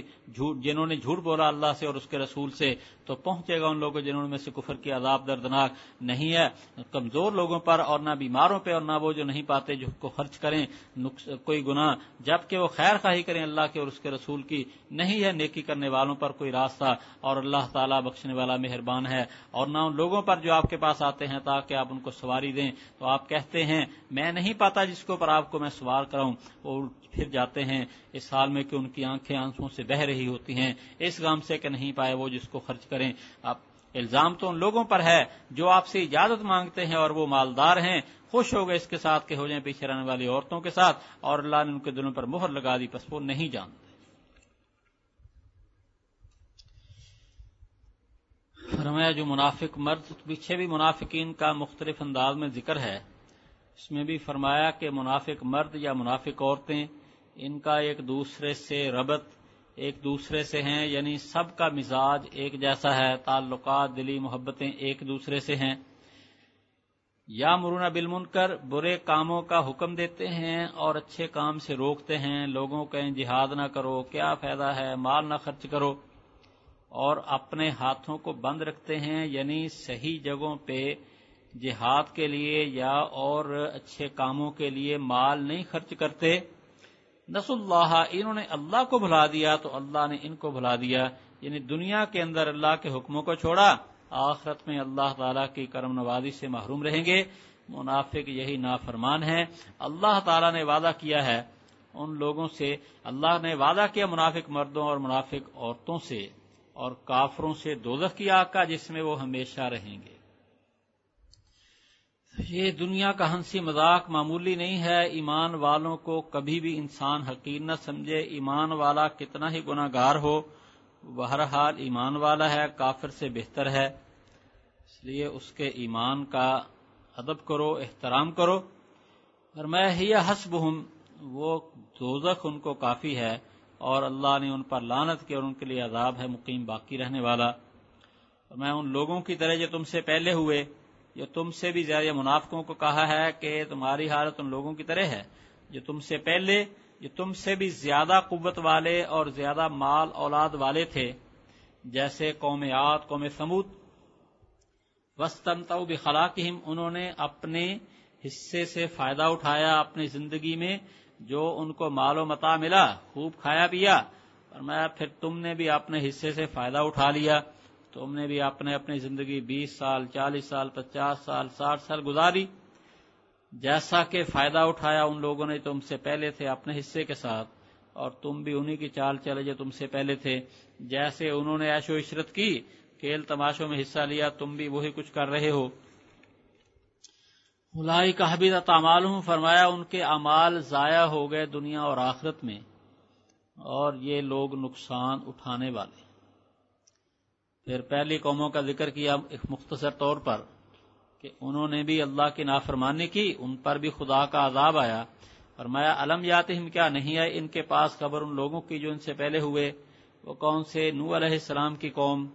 اور قوم عاد، قوم ثمود، ان کے واقعات پہلے بھی گزرے ہیں، اور ابراہیم علیہ السلام کی قوم، اور مدین والوں کا واقعہ بھی ہو چکا ہے، اور جن بستیوں کو الٹایا گیا یعنی حضرت لوط علیہ السلام کی قوم۔ اور ابراہیم علیہ السلام کی قوم کا واقعہ اس طرح بتاتے ہیں، ایک تو یہ ہے کہ ان کے بادشاہ نے کوئی بڑا عالی شان کوئی محل بنوایا تھا، اور وہ محل گر گیا، اس کی وجہ سے جو ہے نا بہت سے آدمی ان میں ہلاک ہو گئے۔ اور دوسرا ان کا جو بادشاہ تھا اس کا مشہور واقعہ یہاں لکھتے ہیں کہ جو نمرود بادشاہ تھا، تو اللہ تعالیٰ نے، وہ کہتا تھا میں خدا ہوں، تو ایک لنگڑا مچھر جو ہے نا وہ ناک کے راستے اس کے دماغ میں جا بیٹھا اور وہ اس کو پھر چھیڑتا رہتا تھا۔ تو جب اس کے سر کے اوپر کوئی چیز مارتے تھے، جوتا وغیرہ مارتے تھے، پھر اس کو کچھ سکون ملتا تھا، اور پھر وہ مچھر ہلتا، پھر اس کو تکلیف ہوتی، پھر اس کے سر پہ مارتے ہیں تو پھر اس کو سکون ملتا ہے۔ تو دنیا میں اتنا ذلیل و خوار بادشاہ شاید کہ ہوا ہو کہ جو خود اپنے حکم کے ساتھ اپنے سر کے اوپر جوتے کھاتا رہا، اور پھر اسی طرح پر پریشانی کے ساتھ ہی اس کی آہستہ آہستہ وہ مر گیا۔ اور پھر یہ ہے کہ اس لوگوں نے حضرت ابراہیم علیہ السلام کو نقصان دینا چاہا، آگ میں ڈالا، اللہ نے بچا لیا، اور وہ بھی پوری قوم کی رسوائی کا ذریعہ بنا۔ لیکن یہ کہ اللہ تعالیٰ بچائے، اکثریت پھر ایمان نہ لائی۔ فرمایا فما کان اللہ اتتہم رسلہم، ان کے رسول ان کے پاس واضح احکامات لے کر آئے، پھر اللہ نہیں ظلم کرنے والا، لیکن یہ لوگ خود اپنی جانوں پہ ظلم کر رہے ہیں۔ والمؤمنون، اور پہلے منافقوں کا ذکر تھا، ان کے تعلقات ایک دوسرے سے، اور ایمان والے مرد، ایمان والی عورتیں، ان کے ایک دوسرے کے مددگار، اچھی بات کا حکم دیتے ہیں، بری بات سے روکتے ہیں، نماز قائم کرتے ہیں، زکوٰۃ دیتے ہیں، اور اللہ اور اس کے رسول کی فرما برداری کرتے ہیں۔ یہ لوگ اللہ ان پہ رحم کرے گا، بے شک اللہ تعالیٰ زبردست ہے، حکمت والے۔ تو پہلے تھا کہ منافقوں سے وعدہ ہے دوزخ کا، اور یہاں ایمان والوں سے وعدہ جنتوں کا۔ میں اللہ تعالیٰ نے وعدہ کیا ایمان والے مردوں، ایمان والی عورتوں سے، ایسے باغات جن کے نیچے نہریں جاری، ان میں ہمیشہ رہیں گے، اور پاکیزہ صاف ستھرے مکانات، اور ہمیشہ کے باغات میں، اور اللہ کی رضامندی سب سے بڑی چیز ہے۔ تو قیامت کے دن جب جنتی جنت میں چلے جائیں گے تو پھر ان سے پوچھا جائے گا کہ بھی کوئی اور نعمت چاہیے تمہیں؟ وہ کہیں گے نہیں، ہمیں اللہ نے یہ بھی دے دی، یہ بھی دے دی۔ پھر اللہ فرمائیں گے کہ میں تم سے راضی ہو گیا، میں تم سے کبھی ناراض نہیں ہوں گا۔ اب پتہ چلے گا کہ یہ اللہ کی رضامندی تو سب سے بڑی نعمت ہے۔ تو اللہ تعالیٰ اس کا وہاں ایمان والوں کے لیے اعلان فرمائیں گے۔ میں یہ عظیم کامیابی ہے۔ یا ایھا النبی، پھر اس کے بعد نبی کریم صلی اللہ علیہ وسلم کو حکم دیا کہ آپ کافروں منافقوں کے ساتھ جہاد کریں۔ تو جو تو کفار ہیں ان کے ساتھ تو ہر طرح کا جہاد، زبانی بھی اور تیر تلوار کے ساتھ بھی، اور منافق جن کا کفر کھل جاتا تھا، حضرت عمر درخواست کرتے ہیں جی کہ مجھے اجازت دیں میں اس کو قتل کر دوں، لیکن نبی علیہ السلام نے کہا کہ نہیں، حکمت نہیں ہے، کیونکہ لوگوں کی نظر میں تو وہ ایمان والا ہے، لوگ سمجھتے مومن ہے۔ تو اس طرح پر لوگ دین کو بدنام کریں گے، اور دین کی بدنامی تو بہت بری چیز ہے۔ اس واسطے آپ ذرا صبر تحمل سے کام لیں۔ لیکن جب نبی علیہ السلام دنیا سے تشریف لے گئے تو اب اگر پتہ چلے کہ یہ آدمی منافق ہے اور اس کی ہمدردیاں کافروں کے ساتھ ہیں، تو اب پھر مسئلہ اس کے مطابق ہوگا اس کے ساتھ۔ بہرحال یہ ہے کہ سختی زبانی کلامی یا معاملے کے اندر یہ تو ہر دور میں منافقوں کے ساتھ کی گئی ہے، اور منافقوں کی آج کل نشانی، ان کو زندیق کہا جاتا ہے منافقوں کو، ان کی ایک نشانی یہ ہے کہ ان کی ہمدردیاں جو ہے نا وہ کافروں کے ساتھ ہوتی ہیں، اور دوسرا یہ ہے کہ وہ کافروں کی طرفداری کرتے ہیں۔ مثلا یہ ہے قرآن پاک کا کوئی مضمون ہے یا کوئی مسئلے کی بات ہے، اس کے اوپر وہ ادھر ادھر کے اعتراضات کریں گے، اور اگر ان کو جواب دیا جاتا ہے جواب نہیں سنیں گے، یا جواب سن لیتے ہیں لیکن پھر کوئی اور اعتراض کر ڈالیں گے۔ تو جن کو دین کے بارے میں تسلی نہیں ہے، شک و شبے کا شکار ہیں، اور ان کے شکوک و شبہات دور بھی نہیں ہو رہے، سمجھو یہ بندہ دل سے بے ایمان ہے اور ایمان سے محروم ہے۔ فرمایا ان کا ٹھکانہ دوزخ اور بری جگہ لوٹنے کی ہے۔ یحلفون باللہ ما قالوا، ان آیات کا شان نزول آگے اگلی آیات کا وہ یہ ہے کہ نبی کریم صلی اللہ علیہ وسلم جب غزوہ تبوک سے آ رہے تھے تو کچھ مسلمانوں نے آپ سے جو ہے نا اجازت لے کر کہ جی ہمیں ذرا گھر جانا ہے، وہ جلدی ذرا واپس آ گئے، اور باقی صحابہ اکرام نبی علیہ السلام کے ساتھ ابھی پیچھے تھے۔ تو یہاں پہنچے تو یہاں لوگوں نے حال حوال پوچھے، تو کچھ ان میں منافق تھے پوچھنے والے، اور بتانے والوں کو پتہ نہیں، پوچھا نبی علیہ السلام کدھر سے آ رہے ہیں، کوئی ایسی بات کی، اور ان کو پتہ نہیں چلا کہ آپ کیوں پوچھ رہے ہیں، یہ بتا بیٹھے۔ انہوں نے پروگرام بنایا کہ کوئی کچھ تعداد تھی 10-12 آدمیوں کی، تو انہوں نے پروگرام بنایا اپنے، انہوں نے کپڑے منہ پہ ڈال لیے اور اپنی اونٹیوں میں بیٹھ کر چلے گئے، اور جہاں سے نبی علیہ الصلوۃ والسلام کو گزرنا تھا تو وہاں وہ بیٹھ گئے، اور نبی علیہ السلام کے ساتھ 2 صحابی تھے، حضرت عمار اور حضرت حذیفہ۔ حضرت عمار کو تو انہوں نے پکڑ لیا، حضرت حذیفہ رضی اللہ تعالیٰ عنہ نے ان کی اونٹنیوں کو مار مار کر ان کو بھگا دیا۔ ان کی کوشش یہ تھی کہ نبی علیہ الصلوۃ والسلام پہ حملہ کر کے آپ کو معاذ اللہ شہید کر دیں۔ اس کا ہے کہ جب ان سے پوچھا جائے وہ کبھی بھی نہ مانے، ہم نے تو ایسی بات نہیں کہی، ہم نے تو نبی علیہ الصلوۃ والسلام کے بارے میں کوئی ایسا پروگرام نہیں بنایا۔ بار حضرت حذیفہ کو نبی علیہ الصلوۃ والسلام نے ان کے نام بتا دیے، اور یہ بھی کہا کسی کو بتانا نہیں۔ ان میں ایک آدمی تو ایمان لے آیا تھا، اور باقی جو ہے نا وہ بس کفر کی موت ہی مرے ہیں۔ تو حضرت عمر رضی اللہ تعالیٰ عنہ جب کوئی آدمی مدینہ میں مر جاتا تو آپ دیکھتے کہ حضرت حذیفہ اس کا جنازہ پڑھتے ہیں کہ نہیں۔ اگر حضرت حذیفہ رضی اللہ تعالیٰ عنہ اس کے جنازے میں آتے آپ چلے جاتے، ورنہ احتیاطاً آپ نہ جاتے کہ کہیں یہ منافق نہ ہو۔ تو حضرت حذیفہ رضی اللہ تعالیٰ عنہ کو صاحب السر رسول اللہ کہا جاتا ہے کہ نبی علیہ السلام کے رازدان اس وجہ سے کہ نبی علیہ الصلوۃ والسلام نے یہ باتیں جو ہے نا ان کو، یعنی ان کے نام نبی علیہ الصلوۃ والسلام نے ان کو بتائے تھے، اس لیے ان کو صاحب السر رسول اللہ کہا جاتا ہے۔ اور پھر ایک وجہ کہ فرمایا یحلفون، ہاں حضرت عمر رضی اللہ تعالیٰ عنہ کے بارے میں حضرت جی یہ بات سے بارہا یہ بات سنی ہے کہ حضرت عمر رضی اللہ تعالیٰ عنہ اتنے عظیم انسان، مسلمانوں کے خلیفہ بھی، ان کے بارے یعنی ان کے سمجھو کہ حق میں کتنی آیات یا حدیث موجود ہیں، نبی علیہ السلام نے ان کو جنت کی خوشخبری بھی دی ہے، لیکن اتنے فکر مند رہتے تھے اپنی آخرت کے بارے میں کہ حضرت حذیفہ سے پوچھتے تھے کہ بھی میں آپ سے یہ تو نہیں کہتا کہ مجھے منافقوں کے نام بتا دو کہ نبی علیہ السلام نے آپ کو منع کر دیا ہے، مجھے یہ بتا دو کہ ان منافقوں میں کہیں عمر کا نام تو نہیں ہے۔ اتنا آخرت کے بارے میں فکر مند رہا کرتے تھے۔ اور اب ہم بھی دیکھ لیں ہمارے کام کتنے دین کے مطابق ہوتے ہیں، اور کتنی ہم دین کے باتوں کا جو ہے نا وہ کھل کے ان کے خلاف عمل کر لیتے ہیں، اور پھر ہم سمجھتے ہیں کہ یہ جو کافروں کے بارے میں آیات ہیں نا یہ تو ان کے بارے میں ہے نا، ہم تو جنت میں جانے والے ہی ہیں۔ اپنے ایمان کا فکر کریں، اللہ تعالیٰ سے رو رو کر مانگے۔ رمضان بھی آ رہا ہے، اللہ تعالیٰ سے سب سے ضروری یہ بات مانگنی ہے کہ اللہ تعالیٰ ہمارے ایمان کی حفاظت فرما دے اور ہمیں جنت میں جانے والوں میں سے کر دیجئے۔ حتیٰ کہ اگر جنت میں جو آپ نے سنا ہے کل بھی حضرت کے بیان میں، آخری آدمی دوزخ سے نکل کر جنت میں جائیں گے، ارے ہمیں بھی اللہ تعالیٰ ویسا ہی بنا دے، کسی نہ کسی وقت جنت میں چلے ہی جائیں۔ حضرت تھانوی فرماتے تھے میں نے کبھی جنت کے اعلیٰ درجات نہیں مانگے، ارے جنت کے اندر جو ہے نا بس کھڑے ہونے کی جگہ ہی مل جائے، دوزخ سے تو آدمی بچ جائے گا۔ اللہ جل شانہ ہمیں اپنے عذاب سے بچا لے، لیے اپنے ایمان پہ کبھی فخر نہ کرو، ہاں شکر ادا کرو، اللہ تعالیٰ کا استقامت مانگو، یہ نہ سمجھو جی ہم تو مسلمان ہیں جی ہمیں تو یہ آیات تو ان کے بارے میں ہیں، بس اپنے ایمان کے بارے میں اللہ سے مانگو، اللہ تعالیٰ ہمیں اس کی حلاوت نصیب کرے، استقامت عطا فرمائے۔ آگے فرمایا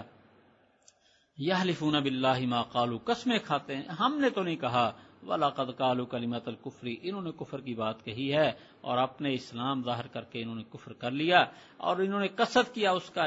جس کو نہیں پایا۔ نبی علیہ السلام کو شہید کرنا چاہتے تھے مگر یہ اس میں کامیاب نہ ہو سکے، اور انہوں نے کیا برا سمجھا ہے، کس چیز کا بدلہ لیا مگر یہ کہ اللہ اور اس کے رسول نے کو غنی کر دیا اپنے فضل سے۔ اب یہاں یہ ہے کہ جی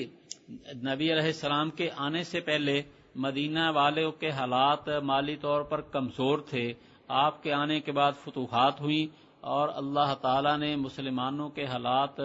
بلکہ سارے اہل مدینہ کے حالات بہتر بنا دیے، ان کو مال و دولت کی فراوانی پہلے سے ہو گئی۔ اب بتاؤ اگر اسی چیز کو دیکھ لیں تو بھی نبی علیہ الصلوۃ والسلام کے واقعی احسانات اپنی جگہ رہے، آپس میں محبت پیار ہو گیا، لڑائی جھگڑا ختم ہو گیا، ہاں جی، پھر پوری دنیا کے اندر ان کا نام مدینے والوں کا اور ایک پورے عرب کے اندر ایک دارالخلافے کی حیثیت بن گئی۔ تو اب یہ اسی کو سمجھ لیں کہ کتنا اللہ نے ان کو دنیا آخرت کی عزت عطا فرمائی ہے۔ قرآن پاک جیسی نہ مٹنے والی کتاب میں لوگوں کا ذکر آ رہا ہے، لیکن چلو دنیا کے چاہنے والے اسی کو دیکھ لیں کہ اللہ نے دنیا میں بھی ان کو غنی کر دیا۔ تو یہاں فرمایا پھر بھی یہ نبی علیہ السلام کے ساتھ عداوت کر رہے ہیں۔ فَإِن يَتُوبُوا اگر یہ توبہ کریں ان کے لیے بہتر، اور اگر یہ منہ پھیرتے ہیں تو اللہ ان کو عذاب دے گا دردناک دنیا اور آخرت میں، اور ان کے لیے زمین میں کوئی حمایتی اور کوئی مددگار نہیں ہوگا۔ اب اس آیت میں ایک نقطے کی بات کہ یہاں فرمایا الا ان اغناہم اللہ، مگر یہ کہ ان کو غنی کر دیا اللہ نے اور اس کے رسول نے اپنے فضل سے۔ تو آیت کریمہ کا مطلب واضح ہے کہ غنی حقیقت میں تو کرنے والے اللہ ہیں، اور نبی کریم صلی اللہ علیہ وسلم نے اللہ نے جو عطا فرمایا وہ آپ نے آگے تقسیم کیا ہے، اس لیے آگے فرمایا من فضلہ، اپنے فضل سے۔ کچھ لوگ یہ کہیں گے دیکھو جی جیسے اللہ تعالیٰ دیتے ہیں اس کے نبی صلی اللہ علیہ وسلم بھی دیتے ہیں، جیسے اللہ سے مانگا جائے تو اس کے نبی صلی اللہ علیہ وسلم سے بھی مانگا جائے۔ بے شک اللہ نے قرآن میں کہہ دیا اللہ اور اس کے رسول نے غنی کیا، ٹھیک ہے، اللہ تعالی نے اپنے نبی صلی اللہ علیہ وسلم کی وساطت سے ان کو بہت کچھ دے دیا، اور اگر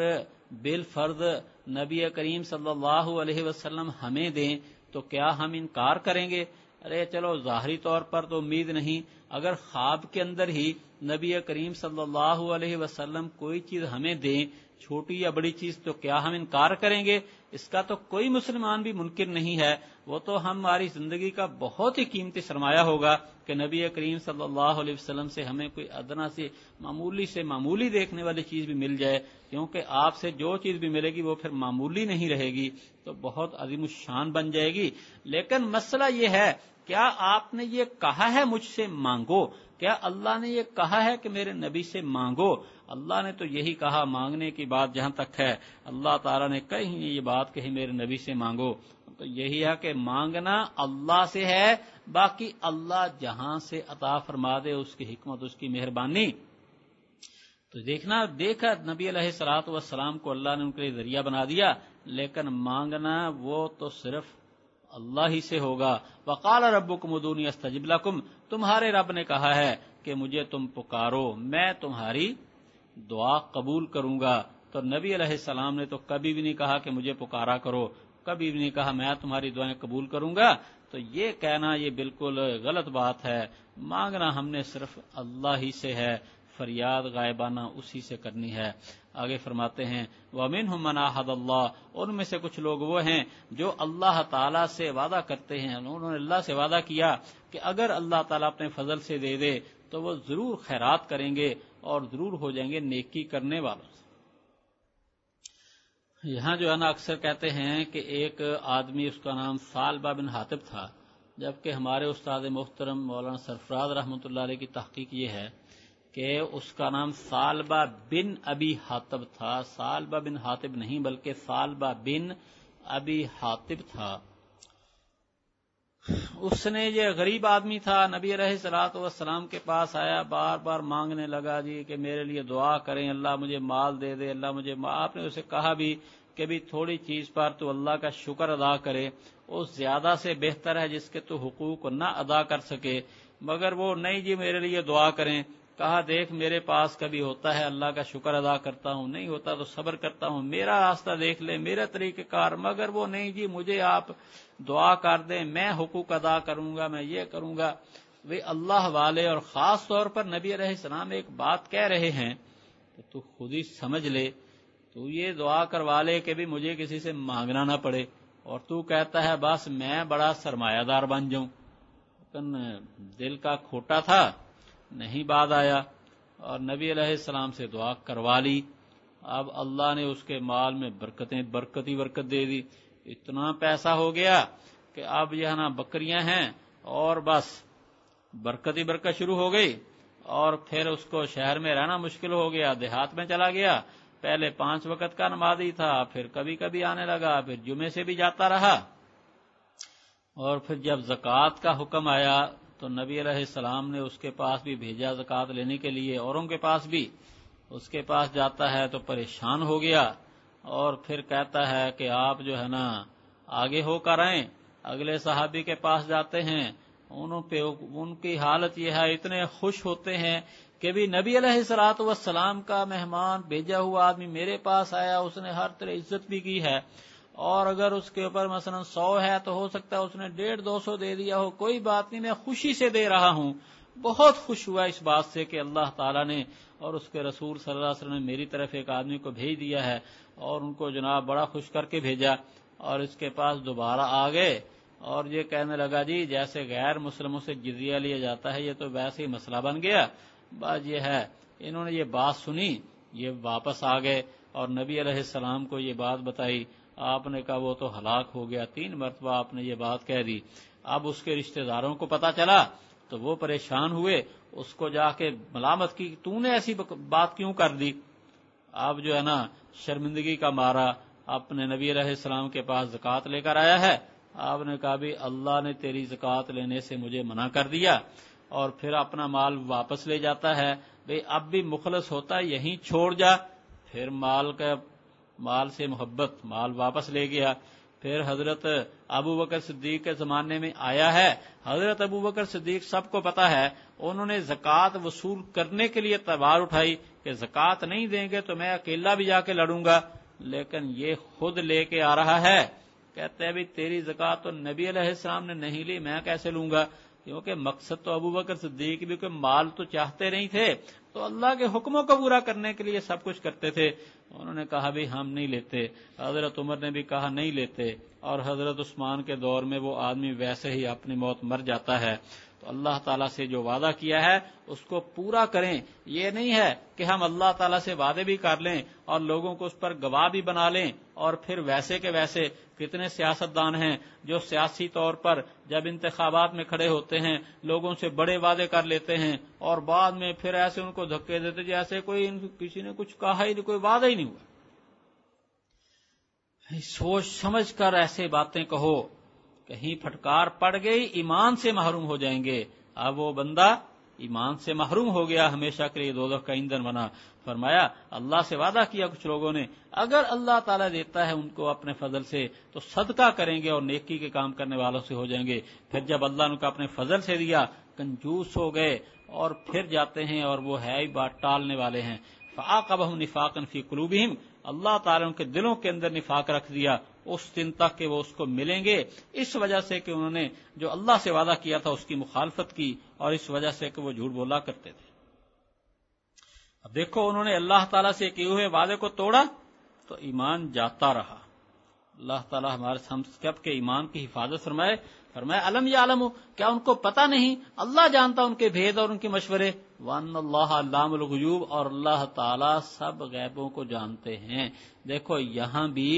علم غیب صرف اللہ کے لیے بتایا ہے، کسی اور کو عالم الغیب نہیں کہا۔ یہ نہیں کہا کہ جی تمہارے نبی بھی غیب جانتے ہیں، نہیں، بلکہ کہا علم غیب صرف یہ اللہ کی شان ہے۔ تو ہمارا بھی یہ عقیدہ پکا ہے، علم غیب صرف اللہ کی شان ہے۔ فرمایا الذین یلمزون، وہ لوگ جو کہ ایمان والوں کو تانا دیتے ہیں، ان لوگوں کو جو خوشی سے خرچ کرنے والے ہیں، جو ایمان والے صدقات خوشی سے دیتے ہیں ان کو بھی تانا لگا دیا، اور جو اپنی محنت کے مطابق مزدوری کر کے لاتے ہیں ان کو بھی ان سے ہنسی مذاق کرتے ہیں۔ غزوہ تبوک کے اندر نبی علیہ الصلوۃ والسلام نے خرچ کرنے کا حکم دیا تو حضرت عبد الرحمن بن عوف 4000 دینار یا 4000 درہم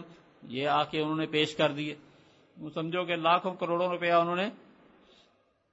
پیش کر دیا۔ منافق کہنے لگے دیکھو جی ریاکاری کرتا، دکھاوا کرتا۔ اور ایک صحابی عاصم بن عدی تھے، وہ انہوں نے کیا کیا، وہ بھی کافی کھجوریں لے کر آئے، اور ایک اور صحابی غریب تھے ابو عقیل رضی اللہ تعالیٰ عنہ، تو وہ کیا ہے بڑی محنت کے ساتھ انہوں نے سارا دن محنت مزدوری کی اور تھوڑا بہت کما کر 1 ساک کھجوریں، یعنی یوں سمجھو کہ 4-5 کلو کھجوریں لے کر آئے اور وہی لا کر انہوں نے پیش کر دیا۔ اور منافقین نے دیکھا، مذاق اڑایا، لو جی اس سے کیا فائدہ ہوگا، جو زیادہ لا رہے ہیں ان کا بھی مذاق، ان کے اوپر تانا، ریاکاری کر لی، اور جو کم لاتے ہیں اس سے کیا فائدہ ہوگا؟ بھئی وہ اللہ کو دے رہے ہیں، تمہیں کیا اس کے اوپر تبصرے کی ضرورت ہے؟ تو یہ تمہاری منافقت ہے۔ جو مسلمان جتنا بھی دے اللہ قبول کرنے والے ہیں۔ فرمایا سخر اللہ منہم، اللہ ان سے مذاق کرے گا اور ان کے لیے عذاب ہوگا دردناک، ان کے مذاق کا ان کو بدلہ مل کے رہے گا۔ پھر یہ اتنے کفر میں بڑھ گئے ہیں کہ ان کو بس استغفر لہم، آپ ان کے لیے استغفار کریں یا ان کے لیے استغفار نہ کریں، اگر آپ ان کے لیے 70 مرتبہ استغفار کریں گے تو بھی اللہ ان کی بخشش نہیں کرے گا۔ یعنی اتنا زیادہ بھی آپ ان کے لیے مانگیں معافی، ورنہ تو نبی علیہ السلام کا استغفار پہلے آپ نے پڑھا ہے، اگر غلطی ہو گئی استغفار کیا اور نبی علیہ السلام کے پاس چلے گئے، وَلَوْ أَنَّهُمْ إِذْ ظَلَمُوا أَنفُسَهُمْ جَاءُوكَ فَاسْتَغْفِرُوا اللَّهَ وَاسْتَغْفَرَ لَهُمُ الرَّسُولُ لَوَجَدُوا اللَّهَ تَوَّابًا رَحِيمًا، اگر بندہ توبہ کرے اور نبی علیہ السلام سے جا کے دعا کروائے تو اس کے گناہ معاف ہو جائیں، لیکن یہ منافق ہیں، اور چونکہ خود دل سے آمادہ نہیں، خود تو معافی مانگتے نہیں ہیں، اور نبی علیہ السلام اکیلے ان کے لیے معافی مانگیں تو اس سے ان کے گناہ نہیں معاف ہوں گے۔ فرمایا اگر آپ ان کے لیے 70 مرتبہ بھی استغفار کریں اللہ نہیں معاف کرے گا، یہ اس وجہ سے کہ انہوں نے کفر کیا اللہ اور اس کے رسول سے، اور اللہ تعالیٰ ایسے نافرمانوں کو ہدایت نہیں دیتے۔ آگے یہ ہے کہ فرح المخلفون، یہاں بھی منافقوں کی بات ہے کہ نبی کریم صلی اللہ علیہ وسلم جب غزوہ تبوک کے لیے نکلے تو اب یہ خوش ہوتے ہیں کہ دیکھو جی وہاں چلے جائیں گے اور اتنا سخت مقابلہ ہوگا اور اس کے اندر معاذ اللہ یہ مارے جائیں گے اور ہم یہیں بیٹھے ہیں، اتنی گرمی کے اندر نکلنے سے کیا فائدہ ہے۔ اللہ نے اس کا ذکر کیا، فرمایا فرح المخلفون بمقعدہم، جو پیچھے رہ جانے والے یہ اپنے نبی علیہ الصلوۃ والسلام کے پیچھے بیٹھ کر خوش ہو گئے، اور انہوں نے اس کو اچھا نہ سمجھا کہ اپنے مال جان کے ساتھ اللہ کے راستے میں جہاد کریں، اور یہ کہتے ہیں لا تنفروا فی الحر، گرمی میں نہ نکلو، کہہ دیجئے نارو جہنم اشد حرا، دوزخ کی آگ یہ بہت سخت گرم ہے، وہ تو اس دنیا کی آگ سے، بخاری شریف کی روایت ہے، دنیا کی آگ سے 70 درجے زیادہ گرم ہے، اور دنیا کی آگ اس کا بھی کوئی اندازہ نہیں، یہ بھی تیز سے تیز، تیز سے تیز، ایک تو وہ آگ ہے جو لکڑی جلانے سے عام طور پر پیدا ہوتی ہے، اور ایک یہ سوئی گیس، اس کی آگ یہ اس سے ذرا تیز ہوتی ہے، اور پھر ایک وہ آگ ہوتی ہے جس کے ساتھ لوہا پگھلا دیتے ہیں، وہ بھی تو دنیا کی آگ ہے، ایٹم بم کی آگ بھی تو دنیا کی آگ اتنی تیز سے تیز ہے، تو پھر آخرت کی آگ تو اللہ بچائے اس کا کون اندازہ کر سکتا ہے۔ یہ ایسے ہی سمجھ لیں جیسے کہ آدمی روزہ نہ رکھے اور کہے جی بڑی گرمی لگتی ہے، بھوک لگتی ہے، کیا فائدہ ہے، اور کئی گستاخ تو کہہ دیتے ہیں بے روزہ وہ رکھے جس کے گھر کھانے کو نہ ہو، تو یہ بڑی گستاخی کی باتیں ہیں، ایمان انسان کا خراب ہو جاتا ہے، تو روزہ تو جیسے کیسے بھی ہے اس کو رکھنا یہ ضروری ہے۔ کچھ لوگ اس غلط فہمی میں آ جاتے ہیں کہ اگر صبح اٹھے نہیں ہیں، سوئے رہ گئے ہیں اور سحری کھانے کا موقع نہیں ملا تو روزہ نہیں رکھتے، کہتے کیوں جی سحری نہیں کھائی، بھئی سحری کھانا سنت ہے، آدمی اٹھ جائے تو ضرور سحری کھائے، لیکن یہ روزے کا حصہ نہیں ہے، روزہ تو بھوکے پیاس سے رہنے کا نام ہے، تو اگر سحری کھانے کا موقع نہیں ملا تو پھر روزہ رکھنا فرض ہی ہے، اس کے چھوڑنے کی اجازت نہیں ہے، اس کو روزہ رکھو۔ فرماتے ہیں پھر آج کل افطار پارٹیوں کا مسئلہ ہے، اس کے لیے بھی میں ایک دو باتیں بتا دیتا ہوں۔ افطاری کروانا اللہ کی رضا کے لیے تو بہت ثواب کا کام ہے، لیکن ایک رسم و رواج بن گیا ہے افطار پارٹی کے نام سے، تو اگر صرف رسم و رواج ہے تو پھر اس کی مثالیں بھی سن لیجئے، تو ان مثالوں کے مطابق تو وہ بڑا سخت گناہ ہوگا ایسی پارٹی کرنا اور کروانا۔ اللہ تعالیٰ بچائے، جہاں اور مسائل میں دین کا ایک مذاق لوگ اڑاتے ہیں، افطار پارٹی کا بھی انہوں نے مذاق بنا لیا ہے۔ مجھے اپنا بچپن کا واقعہ یاد ہے، ایک سیاسی پارٹی نے فیصلہ آباد کے اندر افطار پارٹی رکھی اور مجھے بھی اس میں بلا لیا، ہمارے گھر کے اور افراد بھی چلے گئے بھائی، اور وہاں کا ایک سیاستدان آ گیا اور عین افطاری سے تھوڑی دیر پہلے اس نے بیان کرنا شروع کر دیا، اور ادھر جناب یعنی اعلان ہو گیا روزہ کھلنے کا، اذانیں ہونی شروع ہو گئیں، اور انہوں نے افطار پارٹی والوں نے کوئی اعلان نہیں کیا روزہ کھولنے کا، انہوں نے تقسیم تو کر دیا تھوڑا تھوڑا جو بھی لفافوں میں کرنا تھا، لیکن وہ سب آدمی بیٹھے ہوئے ہیں اور انہوں نے کوئی نہیں کہا، حالانکہ وہ گرمی کے روزے تھے، سخت گرمیوں کے، لیکن انہوں نے اعلان بھی نہ کیا اور بس اذانیں بھی ہو رہی ہیں۔ بڑی حیرانگی کی بات ہے۔ اور جو سیاستدان بڑا جو ان کا مہمان تھا وہ خیر سے اپنی تقریر کر رہا ہے، اور اس نے جناب یہ بھی نہیں کہ چلو ایک کھجوری منہ میں ڈال لے یا پانی کا گھونٹ ہی پی لے۔ کیا وجہ ہے؟ میں تو یہ سمجھا کہ اس کا روزہ تھا ہی نہیں، افطار پارٹی کے نام سے لوگوں کو اکٹھا کر لیا ورنہ ان کو روزے سے کیا۔ ہمارا بھتیجا فیصل آباد میں پچھلے سال اس نے بتایا کہ اس کی کپڑے کی دکان ہے، کہنے لگا کہ ہماری مارکیٹ کے اندر بہت سے لوگ روزہ نہیں رکھتے، اور پھر اگلی بات جو ہے نا کہتا ہے کہ وہ مجھے کہتے ہیں جی ہماری افطار پارٹی رکھو۔ اب بتاؤ ایسی افطار پارٹی میں کیا فائدہ ہوگا؟ دین کا مذاق ہے، سارا دن ویسے کھاتے پیتے رہے اور پھر افطار پارٹی میں جائیں گے، جو ہی افطاری کا ٹائم ہوگا وہ باقیوں سے بڑھ کر کھانے کو آگے بڑھیں گے۔ تو اللہ تعالیٰ بچائے ایسی افطار پارٹیوں سے، صرف توبہ۔ ہاں جو شریعت کے مطابق چلو کسی بھی مسلمانوں کو اکٹھا کر کے ان کو افطار کروا دینا، یا ان کی دلداری کے لیے آدمی چلا جائے اور نماز کے اندر کبھی کوئی کمی کوتاہی نہ ہونے پائے تو ٹھیک ہے، ورنہ بس صرف ایک دنیا کو دکھانے کے لیے، اور روزے دار بھی آ رہے ہیں، بغیر روزے دار بھی آ رہے ہیں، چلو جی کیا فائدہ ہے؟ فرمایا کہ فَلْيَضْحَكُوا قَلِيلًا، یہ کم ہنسیں اور زیادہ رویا کریں، بدلہ اس کا جو کمایا کرتے تھے۔ فَإِن رَجَاكَ اللَّهُ، اگر اللہ تعالیٰ آپ کو لوٹائے میں سے ایک جماعت کی طرف، پھر آپ سے اجازت مانگے نکلنے کی، تو کہہ دیجئے لن تخرجوا معی ابدا ولن تقاتلوا معی عدوا، تو کہہ دیجئے تم میرے ساتھ کبھی نہیں نکلو گے اور میرے ساتھ کسی دشمن سے نہیں لڑو گے۔ انکم رضیتم بالقعود اول مرہ، تم لوگ پہلی دفعہ بیٹھ کے راضی ہو گئے، فقعدوا مع الخالفین، تو پیچھے رہنے والوں کے ساتھ بیٹھے رہو۔ یہاں یہ ہے کہ جب غزوہ تبوک سے چلے گئے، اب انہوں نے معذرت کی اور جی ہم آئندہ ایسا نہیں کریں گے۔ فرمایا نہیں، بس جو ہو چکا سو ہو چکا، بس آئندہ کے لیے تمہیں نہیں کہنا، اور سختی سے منع کیا۔ فرمایا وَلَا تُصَلِّ عَلَىٰ أَحَدٍ مِّنْهُمْ مَاتَ أَبَدًا، اور ان میں سے کوئی مر جائے اس کے اوپر آپ نے نماز جنازہ نہیں پڑھنی، اور نہ قبر کے اوپر آپ نے کھڑے ہونا ہے۔ انہم کفروا باللہ، ان لوگوں نے کفر کیا اللہ اور اس کے رسول کے ساتھ، مر گئے اس حال میں کہ یہ فاسق نافرمان۔ اس کا شان نزول یہ بتاتے ہیں کہ حضرت جو نا نبی علیہ السلام کے زمانے میں غزوہ تبوک کے بعد ایک منافق جس کا نام تھا عبداللہ ابن ابی، جو سب سے بڑا منافق، ان کا سردار، کھلم کھلا نفاق اس میں، تو وہ مر جاتا ہے۔ تو نبی علیہ السلام نے کہ ان کا بیٹا جو تھا وہ مخلص صحابی تھا، اس نے آ کے نبی علیہ السلام سے درخواست کی کہ جی آپ اس کا جنازہ پڑھائیں، تو آپ اس کے لیے تیار ہو جاتے ہیں، اور آپ نے اپنا کرتا بھی دیا اس کو کہ اس کو جنازے اس کے جو ہے نا کفن میں اس کو پہنا دیا جائے۔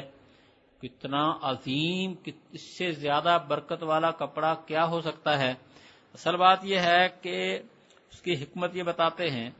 کہ غزوہ بدر کے اندر جو قیدی ہوئے ان میں حضرت عباس رضی اللہ تعالیٰ عنہ جو اس وقت کافروں کے ساتھ آئے تھے، اور تو قیدیوں کو کپڑوں کی ضرورت پڑی، تو اس طرح تو کپڑے نہیں ملتے تھے، سلے سلائے کپڑے یا ایسے مشینیں کپڑے سینے والی، ہاتھ کے ساتھ جو ہے نا محنت کے ساتھ جو ہے نا وہ کپڑا سیا جاتا تھا۔ تو لوگوں کے پاس جو کپڑے پہلے سے تھے وہ قیدیوں کو بھی دے دیے، لیکن حضرت عباس لمبے قد کے تھے، ان کو کسی کا کپڑا پورا نہیں آتا تھا، تو یہ جو عبداللہ ابن ابی تھا، اس نے اپنا کپڑا جو ہے نا یا اپنی قمیص وہ حضرت عباس کے لیے دی تھی، تو نبی علیہ والسلام نے اس کا بدلہ دینے کے لیے اپنی قمیص اس سے کرتے اس کے جو ہے نا کفن میں دے ڈالی، اور پھر اس کے بعد اس کے جنازہ پڑھنے کے لیے آگے بڑھے ہیں۔ تو حضرت عمر رضی اللہ تعالیٰ عنہ آگے اور منع کی، اب کہنے لگے کہ حضرت یہ آدمی جو ہے نا یہ پکا منافق ہے، اور اللہ نے آپ کو منع بھی کیا ہے کہ استغفار کریں یا نہ کریں، تو 70 مرتبہ بھی کریں تو بھی اللہ ان کو نہیں بخشے گا۔ تو نبی علیہ والسلام کے اندر طبی طور پر آپ کی طبیعت نرم تھی، آپ نے کہا میں 70 دفعہ سے بھی زیادہ اس کے لیے استغفار کر لیتا ہوں۔ بہرحال یہ ہے کہ آپ نے اس کا جنازہ تو پڑھا دیا، اور کچھ منافق جو ہیں وہ سچے دل سے انہوں نے بعد میں توبہ بھی کر لی، لیکن ایک تو یہ ہے کہ وہ پکا کافر تھا، اور دوسرے یہ ہے کہ جو مسلمان ان کی دل شکنی کا خطرہ تھا، اللہ تعالی نے آئندہ کے لیے آپ کو منع کر دیا۔ فرمایا وَلَا تُصَلِّ عَلَىٰ أَحَدٍ مِّنْهُمْ مَاتَ أَبَدًا وَلَا تَقُمْ عَلَىٰ قَبْرِهِ، نہ تو نماز جنازہ کی اجازت، نہ قبر پہ کھڑے ہونا، کیونکہ طریقہ یہی ہے کہ پہلے جو ہے نا نماز جنازہ میں دعا کی جاتی ہے، اور اس کے بعد نماز جنازہ کے بعد تو دعا نہیں، اس کے بعد پھر جب دفنایا جاتا ہے تو پھر دفنانے کے بعد قبر کے اوپر دعا کی جاتی ہے۔ دونوں موقعوں کے اوپر آپ کو اس کے لیے دعا کرنے سے منع کر دیا۔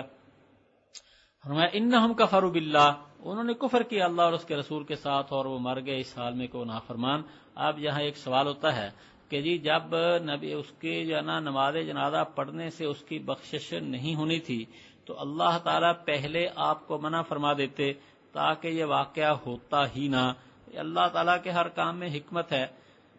اس کے اندر ایک حکمت یہ ہے کہ اگر آپ اس کا جنازہ بالکل نہ پڑھتے تو پھر لوگ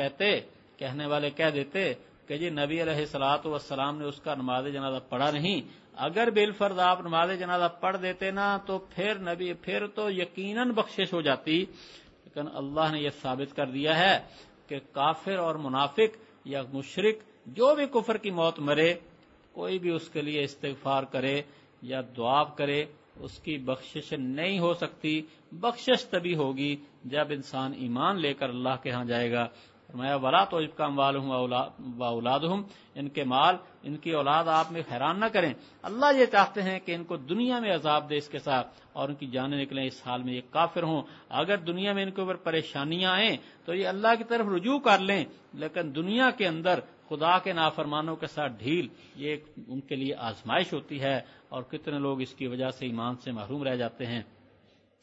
آگے فرمایا وَإِذَا أُنزِلَتْ سُورَةٌ أَنْ آمِنُوا بِاللَّهِ، اور جب کوئی صورت اترتی ہے کہ تم ایمان لاؤ اللہ پہ اور جہاد کرو اس کے رسول کے ساتھ، تو ان میں سے لوگ ہمت والے کئی وہ آپ سے اجازت مانگتے ہیں اور کہتے چھوڑیے ہم بیٹھ جائیں، رہ جائیں ہم بیٹھنے والوں کے ساتھ۔ فرماتے ہیں رضوا بأن يكونوا مع الخوالف، وہ راضی ہو گئے اس کے ساتھ کہ ہو جائیں پیچھے رہنے والی عورتوں کے ساتھ، اور ان کے دلوں پہ مہر لگا دی کہ وہ سمجھتے نہیں ہیں۔ ایسی اجازت لیتے ہوئے ہمت چاہیے کہ دیکھو ہمیں کوئی عذر بھی نہیں ہے لیکن پھر بے حیا ہو کر اجازت مانگنے آ جاتے ہیں۔ فرمایا لیکن رسول صلی اللہ علیہ وسلم اور جو آپ کے ساتھ ایمان لائے انہوں نے جہاد کے اپنے مال جان کے ساتھ، اور ان لوگوں کے لیے خیرات یعنی خوبیاں کمالات ہیں، اور یہی لوگ ہیں کامیاب۔ اللہ نے ان کے لیے تیار کیا ایسے باغات جن کے نیچے نہریں جاری ان میں ہمیشہ رہیں گے، یہ بڑی کامیابی۔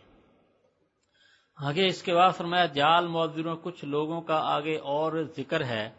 ایک تو یہ ہے کہ جو معذرت کرنے والے دیہاتی تاکہ ان کو اجازت ملے۔ اب یہاں یا تو وہی منافق مراد ہیں، کچھ منافق شہری تھے، کچھ منافق دیہات کے رہنے والے تھے اور وہ آئے ہیں، اور یا بعض کہتے ہیں کہ یہاں وہ لوگ مراد ہیں جو دیہاتی تھے اور واقعی ان کو کوئی عذر تھا۔ تو اگر وہ لوگ مراد ہیں تو پھر یہ کہ آئے عذر پیش کرنے والے دیہاتیوں سے تاکہ ان کو اجازت ملے، اور دوسرے بیٹھ گئے وہ لوگ جنہوں نے اللہ اور اس کے رسول سے جھوٹ بولا ہے۔ مطلب یہ ہے کہ جو تو واقعی مجبور تھے انہوں نے تو آ کر اپنا عذر بیان کیا، اور جو ویسے منافق تھے انہوں نے عذر بیان کرنے کی بھی ضرورت نہ سمجھی، وہ کہنے لگے اتنا لمبا سفر ہے مسلمان واپس آئیں گے نہیں، کون پوچھے گا ہمیں، بیٹھے رہو آرام سے۔ فرمایا سیصیب الذین کفروا منہم، ان میں سے جنہوں نے کفر کیا ان کو عذاب دردناک پہنچے گا۔ ہاں جو واقعی مجبور ہیں، جن کے پاس واقعی مجبوری تھی، اللہ ان کے عذر کو جانتے ہیں، اس لیے فرمایا لیس علی الضعفاء، جو کمزور ہیں بیمار ہیں اور وہ لوگ جو نہیں پاتے اس کو جو خرچ کریں ان کے اوپر کوئی حرج نہیں، کوئی گناہ نہیں، جب اللہ اور اس کے رسول کی خیر خواہی کریں، دل سے ان کو پریشانی ہے کہ ہم پیچھے رہ گئے ہیں اور جتنا ہو سکتا ہے وہ کوشش کریں۔ فرمایا جو محسن نیکی کرنے والوں پر کوئی الزام کوئی راستہ نہیں، واللہ غفور الرحیم، اللہ تعالیٰ بخشنے والا مہربان ہے۔ اور ان لوگوں پر بھی کوئی الزام نہیں ہے کہ آپ کے پاس آتے ہیں کہ آپ ان کو سوار کرائیں، آپ کہتے ہیں میں نہیں پاتا جس کے اوپر میں تمہیں سوار کروں، وہ پھر جاتے ہیں اس حال میں کہ ان کی آنکھیں آنسوؤں سے بہہ رہی ہوتی ہیں اس غم سے کہ نہیں پاتے وہ جس کو خرچ کریں۔ تو کچھ صحابہ جن میں حضرت ابو موسیٰ اشعری رضی اللہ تعالیٰ عنہ بھی تھے، وہ نبی علیہ السلام کے پاس آتے ہیں اس موقع کے اوپر اور کہتے ہیں ہم نکلنا تو چاہتے ہیں لیکن ہمارے پاس ہمت گنجائش نہیں ہے، تو پھر اگر سرکاری طور پر کوئی ایسا انتظام ہو جائے تو ہم نکل آئیں، لیکن نبی علیہ السلام فرماتے ہیں بھی میرے پاس تو ایسا کوئی انتظام نہیں ہے۔ تو پھر اس موقع کے اوپر وہ رو رہے ہیں کہ ہائے ہمارے پاس کوئی پیسہ ہوتا، سواری ہوتی، ہم نکل جاتے۔ پھر کیا ہے اللہ نے مہربانی کی اور ایک صحابی نے ان کے لیے انتظام کر دیا اور وہ جہاد میں نکل جاتے ہیں، کہ اگر وہ نہ بھی نکلتے تو بھی ان کے اوپر کوئی گناہ نہیں تھا۔ فرمایا الزام ان پر آتا ہے جو آپ سے اجازت مانگتے ہیں اور وہ ہیں بھی مالدار، ہیں بھی ہمت والے، ہیں بھی صحت مند، کوئی عذر نہیں ہے، وہ خوش ہو گئے اس کے ساتھ کہ پیچھے رہنے والی عورتوں کے ساتھ رہیں، اللہ نے ان کے دلوں پر مہر لگا دی، وہ نہیں جانتے۔ ہمیں یا تعویرون الیکم اذا رجعتم الیہم اگلا ربع جی. بہانے کرتے ہیں آپ کی طرف جب آپ لوٹیں گے ان کی طرف. کہہ دیجئے بہانے نہ بناؤ،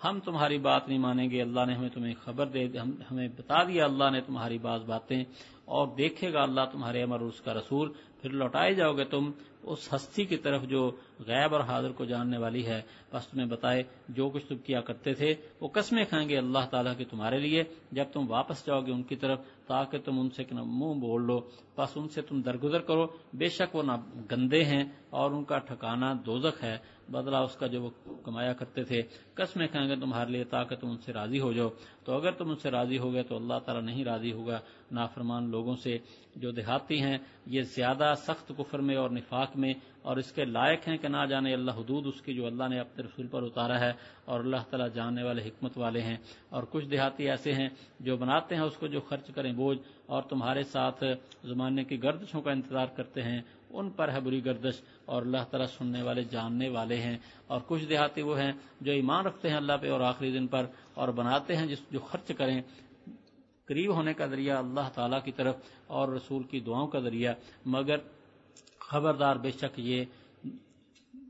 ان کے حق میں نزدیکی ہے. اللہ ان کو داخل کرے گا اپنی رحمت میں، بے شک اللہ تعالیٰ بخشنے والا مہربان ہے. اور آگے بڑھنے والے پہلے لوگ مہاجرین و انصار میں سے، اور جو ان کے پیچھے آئے ان کے پیروکار ہوئے نیکی کے ساتھ، اللہ ان سے راضی ہوا وہ اللہ سے راضی ہوئے. اور اللہ نے ان کے لیے باغات تیار رکھے ہیں جن کے نیچے نہریں جاری ہیں، ان میں ہمیشہ رہیں گے. یہ بڑی کامیابی ہے. اور تمہارے ارد گرد جو دیہاتی ہیں ان میں سے منافق ہیں اور اہل مدینہ سے، وہ اڑے ہوئے ہیں نفاق پر. آپ ان کو نہیں جانتے، ہم ان کو جانتے ہیں. سنعذبہم مرتین، ہم ان کو 2 دفعہ عذاب دیں گے، پھر لوٹائے جائیں گے بڑے عذاب کی طرف. اور کچھ دوسرے جنہوں نے اقرار کیا اپنے گناہوں کا، انہوں نے ملائے اچھے کام اور دوسرے برے کام. قریب ہے کہ اللہ تعالیٰ ان پہ مہربانی کرے، بے شک اللہ تعالیٰ بخشنے والا مہربان ہے. لیجیے ان کے مالوں سے صدقہ جو ان کو پاک کرے، ان کو بابرکت کر دے اس کے ساتھ، اور ان کے لیے دعا کیجیے، بے شک آپ کی دعا ان کے لیے تسکین ہے. اور اللہ تعالیٰ سننے والے جاننے والے ہیں. کیا ان کو پتہ نہیں کہ اللہ تعالیٰ ہی قبول کرتا ہے توبہ اپنے بندوں سے اور لیتا ہے زکوٰۃ، اور اللہ تعالیٰ توبہ قبول کرنے والے مہربان ہے. اور کہہ دیجیے کام کرو تم تو اللہ دیکھے گا تمہارے عمل کو اور اس کا رسول اور ایمان والے. اور لوٹائے جاؤ گے تم اس ہستی، یعنی اللہ کی جو عالم الغیب و شہادہ ہے، تو تمہیں خبر دے گا اس کی جو تم کیا کرتے تھے. اور کچھ اور لوگ جن کے مہلت، جن کا کام جن کو ڈھیل دی گئی اللہ تعالیٰ کے حکم کے لیے، یا اللہ ان کو عذاب دے یا ان کے اوپر مہربانی کرے. اور اللہ تعالیٰ سب کچھ جاننے والا حکمت والا ہے. اور وہ لوگ جنہوں نے بنایا مسجد کو ضد نقصان دینے کے لیے اور کفر کے لیے اور مسلمانوں کے درمیان پھوٹ ڈالنے کے لیے اور گھات لگانے کو اس کے لیے جس نے اللہ اور اس کے رسول کی سے لڑائی کی اس سے پہلے، اور قسمیں کھائیں گے کہ نہیں ارادہ کیا ہم نے مگر بھلائی کا، اور اللہ تعالیٰ گواہی دیتا ہے کہ وہ جھوٹے ہیں. نہ قیام کریں آپ اس کے اندر کبھی بھی. وہ مسجد جس کی بنیاد رکھی گئی ہے تقویٰ کے اوپر، پہلے دن سے زیادہ حقدار ہے کہ آپ اس میں کھڑے ہوں. اس میں ایسے لوگ ہیں جو پسند کرتے ہیں کہ وہ پاک صاف رہیں، اور اللہ تعالیٰ پاک رہنے والوں سے محبت کرتے ہیں. کیا وہ جس نے اپنی عمارت کی بنیاد رکھی اللہ سے ڈرنے کے اوپر اور رضامندی کے اوپر بہتر ہے، یا وہ جس نے اپنی عمارت کی بنیاد رکھی ایسے گڑھے کے کنارے پر جو گرنے والا ہے، پھر اس کو ساتھ لے گر گیا وہ دوزخ کی آگ میں. اور اللہ تعالیٰ نہیں رہتا تھا ظالم قوم کو. ہمیشہ ان کی عمارت جو انہوں نے بنائی یہ شک شبے کا رہے گی ان کے دلوں میں، مگر یہ کہ ٹوٹ پھوٹ جائے ان کے دل. اور اللہ تعالیٰ جاننے والا حکمت والا ہے. بے شک اللہ نے خرید لیا ایمان والوں کی جانوں کو اور ان کے مالوں کو اس بدلے میں کہ ان کے لیے جنت ہے. لڑائی کرتے اللہ کے راستے میں تو وہ لڑتے ہیں اور شہید ہوتے ہیں. اور اللہ تعالیٰ کا وعدہ اس پر پکا ہے تورات، انجیل اور قرآن میں. اور کون زیادہ اپنے وعدے کو پورا کرنے والا اللہ سے. بس تم اس کی اس معاملے کے اوپر خوش ہو جاؤ جس کی جو تم نے کر لیا ہے. اور یہ بڑی کامیابی ہے جو توبہ کرنے والے، عبادت کرنے والے، شکر کرنے والے اور بے تعلق رہنے والے، رکوع کرنے والے، سجدہ کرنے والے، حکم کرنے والے نیکی کا اور روکنے والے برائی سے، اور اللہ تعالیٰ کی حدود کی حفاظت کرنے والے. اور خوشخبری دے دی ایمان والوں کو، نہیں ہے نبی علیہ السلام کے لیے اور ایمان والوں کے لیے کہ استغفار کریں مشرکین کے لیے اگرچہ وہ رشتہ دار ہوں، اس کے بعد کہ ان کے لیے واضح ہو چکا ہے کہ وہ دوزخی ہیں. اور نہیں ابراہیم علیہ السلام کا استغفار اپنے باپ کے لیے، مگر ایک وعدے کی وجہ سے جو کر لیا تھا ان سے. تو جب واضح ہو گیا کہ وہ اللہ کا دشمن تھا تو اس سے بیزار ہو گئے. بے شک ابراہیم بڑے نرم دل، تحمل والے تھے. اور نہیں اللہ تعالیٰ کے گمراہ کرے کسی قوم کو اس کے بعد کو ہدایت دی، یہاں تک کہ واضح کرے ان کے لیے جس سے وہ بچنا چاہیے. بے شک اللہ تعالیٰ ہر چیز کو جانتے ہیں، بے شک اللہ تعالیٰ ہی کے لیے بادشاہی آسمانوں کی اور زمین کی، زندہ کرتا ہے اور مارتا ہے، اور نہیں تمہارے لیے اللہ تعالیٰ کے سوا کوئی حمایتی اور نہ مددگار۔ بے شک اللہ تعالیٰ مہربان ہوا نبی کے اوپر اور مہاجرین و انصار پر، وہ جنہوں کے پیروی کی ان کی مشکل گھڑی میں، اس کے بعد کے قریب تک پھر جن میں سے ایک جماعت کے دل ثم تاب علیہم، پھر اللہ مہربان ہوا ان پر، بے شک وہ ان کے اوپر مہربان رحم کرنے والا ہے۔ اور ان تین آدمیوں پر جن کو پیچھے رکھا گیا، یہاں تک کہ جب تنگ ہوگی ان کے اوپر زمین، اس وجہ سے کہ وہ باوجود اس کے کہ وہ کشادہ تھی اور تنگ ہوگی ان پر ان کی جانیں، اور انہیں سمجھا کہ نہیں کوئی پناہ کیجیے گا اللہ سے مگر اسی کی طرف، پھر اللہ مہربان ہوا ان پر تاکہ وہ رجوع کریں۔ بے شک اللہ تعالیٰ تو قبول کرنے والا مہربان ہے۔ اے لوگوں جو ایمان لائے ڈرو اللہ سے اور ہو جو سچوں کے ساتھ، نہیں اہل مدینہ کے لیے اور جو اس کے ارد گرد دیہاتیوں سے کہ وہ پیچھے رہیں رسول اللہ صلی اللہ علیہ وسلم سے، اور نہ یہ کہ وہ اپنے چاہیں اپنی جانوں کو نبی علیہ السلام کی جان سے زیادہ، یہ اس وجہ سے کہ نہیں پہنچتے کوئی پیاس اور نہ تھکاوٹ اور نہ بھوک اللہ کے راستے میں، اور نہیں وہ قدم رکھتے کسی جگہ کے اوپر جس سے تکلیف ہو کافروں کو، اور نہیں دشمن سے کوئی چیز چھینتے مگر ان کے لکھا جاتا ہے اس کے بدلے میں نیک عمل۔ بے شک اللہ تعالیٰ نہیں ضائع کرتا نیکی کرنے والوں کا اجر، اور نہیں خرچ کرتے کوئی خرچہ چھوٹا یا بڑا، اور نہیں وہ طے کرتے کسی میدان کو مگر لکھا جاتا ان کے لیے تاکہ اللہ تعالیٰ دے ان کو بدلہ بہتر وہ جو کیا کرتے تھے۔ اور نہیں ایمان والے کہ وہ کوچ کریں سارے، تو کیوں نہیں کوچ کیا ہر جماعت نے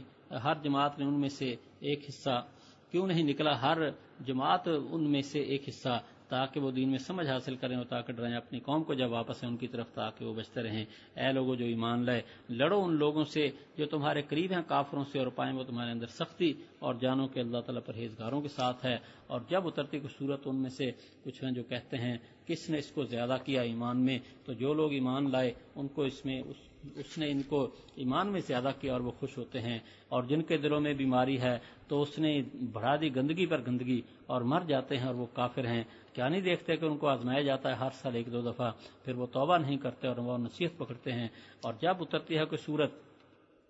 تو دیکھتے ہیں ایک دوسرے کو کیا تمہیں کوئی دیکھ رہا ہے، پھر وہ چل دیتے ہیں۔ اللہ ان کے دلوں کو پھیر دے اس وجہ سے کہ یہ لوگ نہیں سمجھتے۔ بے شک ہے تمہارے پاس رسول تمہاری جانوں سے بھاری ان کے اوپر جو تمہیں تکلیف پہنچے، اور حریص ہیں تمہاری بھلائی پر، ایمان والوں کے اوپر بڑے مہربان شفیق ہیں۔ تو اگر یہ لوگ منہ پھیریں تو کہہ دیجئے مجھے اللہ کافی ہے، نہیں کوئی معبود مگر وہی، اسی پر میں نے بھروسہ کیا، اور وہ عرش عظیم کا رب ہے۔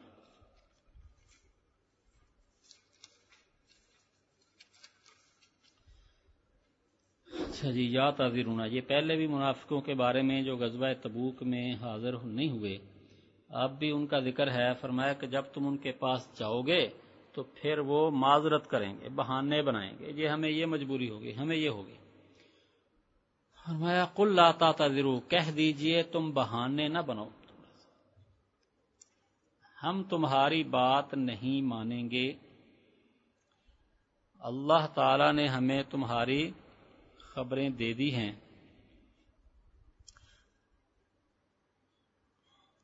اصل یہ تھا کہ غزوہ تبوک میں جو لوگ پیچھے رہ گئے، جو تو واقعی مجبور تھے وہ تو بہت کم تھے، اکثر لوگ جان بوجھ کر پیچھے رہے ہیں،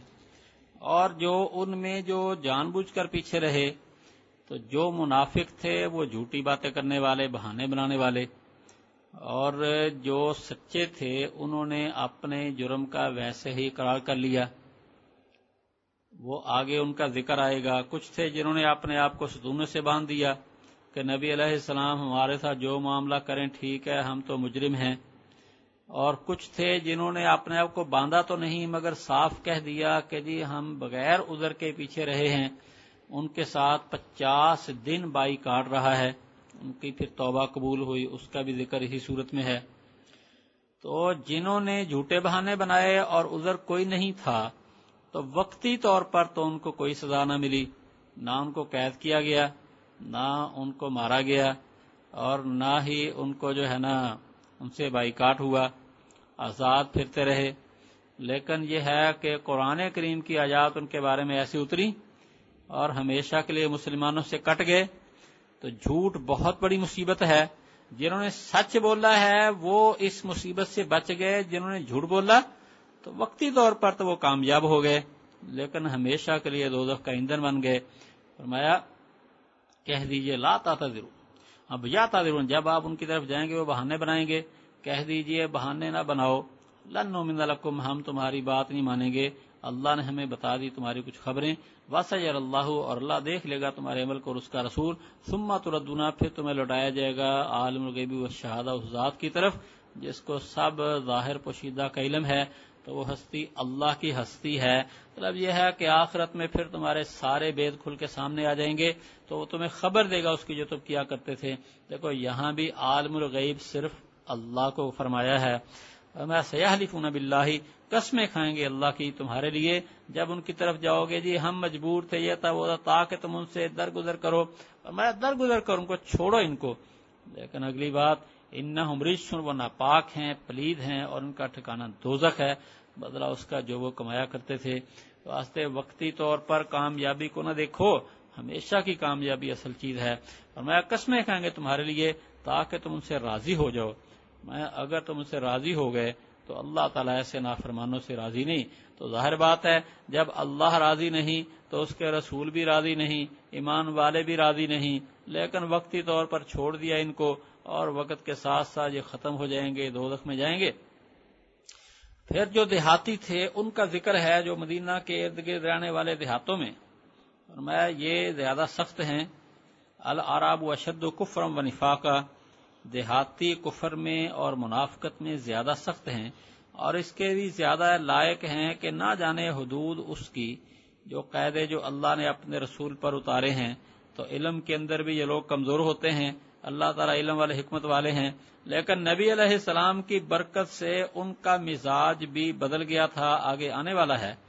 فرمایا کچھ دیہاتی ایسے ہیں کہ جو خرچ کرتے ہیں اس کو تاوان سمجھتے ہیں، اور تمہارے بارے میں زمانے کی گردشوں کا انتظار یہی ہے، خام خواہ مال لگا دیا، زکوٰۃ ہے اس کو تاوان سمجھ لیا، صدقہ اس کو تاوان سمجھ لیا، جہاد کے لیے خرچ کرنا اس کو اپنے اوپر بوجھ سمجھا، اور کہتے ہیں بس ٹھیک ہے، کوئی ان کے ساتھ ایسا مسئلہ بنے گا، کوئی ان کے اوپر دشمن مسلط ہوگا، یہ ختم ہو جائیں گے۔ فرمایا علیہم دائرۃ السوء، ان کے اوپر ہے بری گردش۔ دیکھو اسلام کو اللہ نے باقی رکھا، اور ہمیشہ اس کے اوپر پریشانیاں ہیں، لیکن یہ باقی ہے، اور وہ منافق ہمیشہ کے لیے ختم ہو گئے، کوئی ان کو جاننے والا بھی نہیں، کوئی ان کو ہمدردی کرنے والا بھی نہیں، اور اللہ تعالیٰ سننے والے جاننے والے۔ پھر فرمایا کچھ دیہاتی وہ ہیں جو ایمان رکھتے ہیں اللہ پہ اور آخری دن پر، اور جو خرچ کرتے ہیں اس کو اللہ کے ہاں ثواب کا ذریعہ سمجھتے ہیں، اور پھر نبی علیہ السلام کی دعائیں لینے کا ذریعہ، الا انھا قربۃ لہم، خبردار بے شک وہ ان کے لیے قربت نیکی کا ذریعہ ہے، کہ وہ جو اللہ تعالیٰ کے راستے میں خرچ کریں، خاص طور پر نبی علیہ السلام کے ہاتھ میں دے کر آئیں، تو اس کی قبولیت میں کیا شک ہے۔ سیدخلہم اللہ فی رحمتہ، اللہ ان کو اپنی رحمت میں داخل کرے گا، ان اللہ غفور الرحیم، بے شک اللہ تعالیٰ بخشنے والا مہربان۔ یہ فرمایا والسابقون الاولون من المہاجرین والانصار والذین اتبعوہم بإحسان رضی اللہ عنہم ورضوا عنہ، فرمایا جو سبقت کرنے والے اول درجے کے مہاجرین انصار ہوں، جیسے شروع میں جو لوگ مسلمان ہوئے مکہ میں، یا شروع میں جو لوگ مدینہ میں مسلمان ہوئے، اور پھر جو ان کے ساتھ پیچھے آنے والے دوسرے مسلمان، فرمایا اللہ ان سے راضی ہوا اور وہ اللہ سے راضی ہوئے، وَأَعَدَّ لَهُمْ جَنَّاتٍ تَجْرِي، اور اللہ نے ان کے لیے ایسے باغات تیار کیے ہیں جن کے نیچے نہریں جاری، خالدین فیہا ابدا، ان میں ہمیشہ ہمیشہ رہیں گے، ذالک الفوز العظیم، یہ بڑی کامیابی ہے۔ اور یہ وقتی طور پر جہاد سے پیچھے رہ جانا اور سمجھنا ہم گرمی میں نہ نکلے، تو یہ انتہائی درجے ناکامی بزدلی ہے۔ فرمایا وَمِمَّنْ حَوْلَكُمْ، اور جو تمہارے ارد گرد دیہاتی ہیں ان میں کچھ منافق ہیں، وَمِنْ أَهْلِ الْمَدِينَةِ، اور مدینہ والوں سے بھی، مَرَضُوا عَلَى النِّفَاقِ، وہ نفاق کے اوپر اڑے ہوئے ہیں، لَا تَعْلَمُهُمْ، آپ ان کو نہیں جانتے، تو نبی علیہ السلام کو کہہ دیا آپ ان کو نہیں جانتے، نَحْنُ نَعْلَمُهُمْ، ہم ان کو جانتے ہیں۔ ہمارے استاد محترم فرماتے تھے کہ یہ سورت توبہ قرآن پاک کی سب سے آخری سورت ہے، اور جو مفسرین نے ان کے بارے میں جو سورتوں کی ترتیب بتائی ہے وہ کہتے ہیں سب سے آخر میں جو نازل ہونے والی سورت وہ سورت توبہ ہے۔ اور اس سورت میں بھی اللہ نے یہ بتایا ہے کہ مدینے میں بھی کچھ منافق ہیں اور کچھ ارد گرد کے علاقوں میں ہے۔ نبی علیہ السلام سے فرمایا آپ ان کو نہیں جانتے، ہم ان کو جانتے ہیں۔ فرمایا ان کے بعد کسی بھی صورت میں یہ نہیں بتایا گیا کہ ہم نے آپ کو ان کا علم بھی دے دیا۔ اب اس میں دو باتیں آسانی سے سمجھ آتی ہیں۔ ایک تو یہ ہے کہ نفاق کے ان منافقین کا نبی علیہ الصلوۃ والسلام کو پتہ نہ چلا تو علم غیب یہ صرف اللہ کی شان ہے۔ اور دوسری بات یہ ہے کہ یہ فرمایا کہ مدینے میں بھی تو جب نبی علیہ السلام کو پتہ نہیں چلا ان منافقوں کا تو پھر دوسرے صحابہ کرام کو بھی کیسے پتہ چلا ہوگا؟ بس اس واسطے بعض ایسے لوگ ہوتے ہیں کہ جو دیکھنے میں ایمان والے ہوتے ہیں لیکن ان کے دلوں میں ایمان نہیں ہوتا۔ اسی طرح پر مسلمان اپنے بارے میں بھی فکر مند رہے اور اللہ تعالیٰ سے بس دعا کرتے رہیں کہ اللہ تعالیٰ بس ہمیں کلمے والی موت عطا فرمائے، ایمان کے ساتھ جانے کی ہمیں دنیا سے سعادت نصیب کرے۔ یہ فرمایا سنعذبہم مرتین، ہم ان کو 2 دفعہ عذاب دیں گے، پھر بڑے عذاب کی طرف ان کو لٹایا جائے گا۔ 2 دفعہ کیسے؟ ایک تو موت کا عذاب ہے، موت بھی بہت بڑی تکلیف دہ چیز ہے، اور پھر قبر کے اندر جب فرشتے پوچھیں گے جواب نہ دے سکیں گے تو پھر پٹائی ہوگی اور دوزخ کی کھڑکی کھول دی جائے گی، اور پھر قیامت میں اٹھیں گے، حوض کوثر سے بھی محروم رہیں گے اور بھی بڑی پریشانیاں دیکھیں گے، اور پھر بڑا عذاب جو دوزخ کا اس کے اندر ہمیشہ کے لیے ڈال دیا جائے گا۔ فرمایا وآخرون اعترفوا بذنوبہم، اور کچھ اور لوگ ہیں جنہوں نے اپنے گناہوں کا اقرار کر لیا ہے۔ اس سے مراد جو ہے نا وہ کہتے ہیں کچھ صحابہ کرام تھے جنہوں نے نبی علیہ جو غزوہ تبوک میں نہیں گئے اور ان کو پتا تھا کہ ہم سے غلطی ہو گئی ہے، انہوں نے توبہ کی، لیکن جب نبی علیہ السلام تشریف لائے ہیں ان کو پتا چلا کہ آنے والے ہیں تو انہوں نے پریشانی اور ندامت سے خود ہی اپنے آپ کو مسجد کے ستونوں سے باندھ لیا کہ جی ہم قیدی ہیں، ہم مجرم ہیں، تو نبی علیہ السلام جو ہمارے بارے میں فیصلہ دے گا ہمیں منظور ہے، چاہے ہمیں چھوڑ دیں، چاہے ہمیں قتل کر دیں، چاہے ہمیں قید میں رکھیں، جو فیصلہ دیں ہمیں منظور ہے۔ تو پھر اللہ تعالیٰ کی طرف سے ان کی توبہ کی قبولیت کا اعلان ہوا، تب نبی علیہ السلام نے خود ان کو کھولا ہے، اور اب بھی اس جگہ کا استوان التوبہ کہا جاتا ہے کہ توبہ والے ستون۔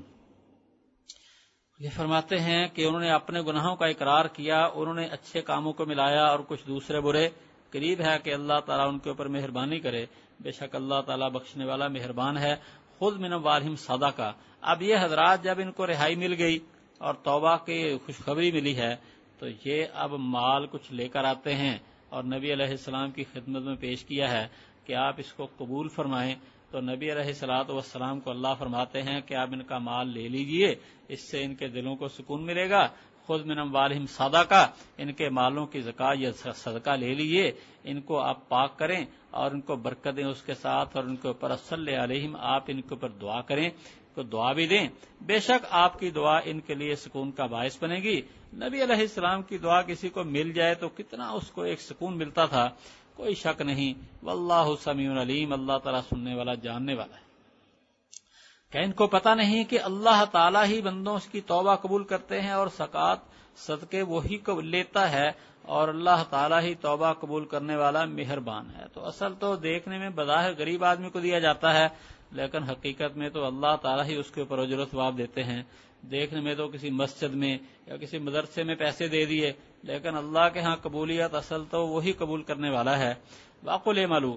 فرمایا اور کہہ دیجئے کرو، تم کام کرو، لگے رہو، تو اللہ دیکھے گا تمہارے کام اور اس کا رسول اور ایمان والے۔ وَسَتُرَدُّونَ إِلَىٰ عَالِمِ الْغَیْبِ، اور تم لوٹائے جاؤ گے اس ہستی کی طرف جس کو غیب حاضر سب کا علم ہے، تمہیں خبر دے گا اس کی جو تم کیا کرتے تھے۔ دیکھو پچھلی آیت میں یہ تھا کہ وَقُلْ اعْمَلُوا، وہاں یہ تھا کہ وَسَيَرَى اللَّهُ عَمَلَكُمْ وَرَسُولُهُ، کہ تمہارے عمل کو اللہ دیکھے گا اور اس کا رسول، اور یہاں کہا اللہ بھی دیکھے گا اور اس کا رسول بھی اور ایمان والے بھی۔ تو اللہ تعالیٰ سے تو کوئی عمل پوشیدہ ہے ہی نہیں،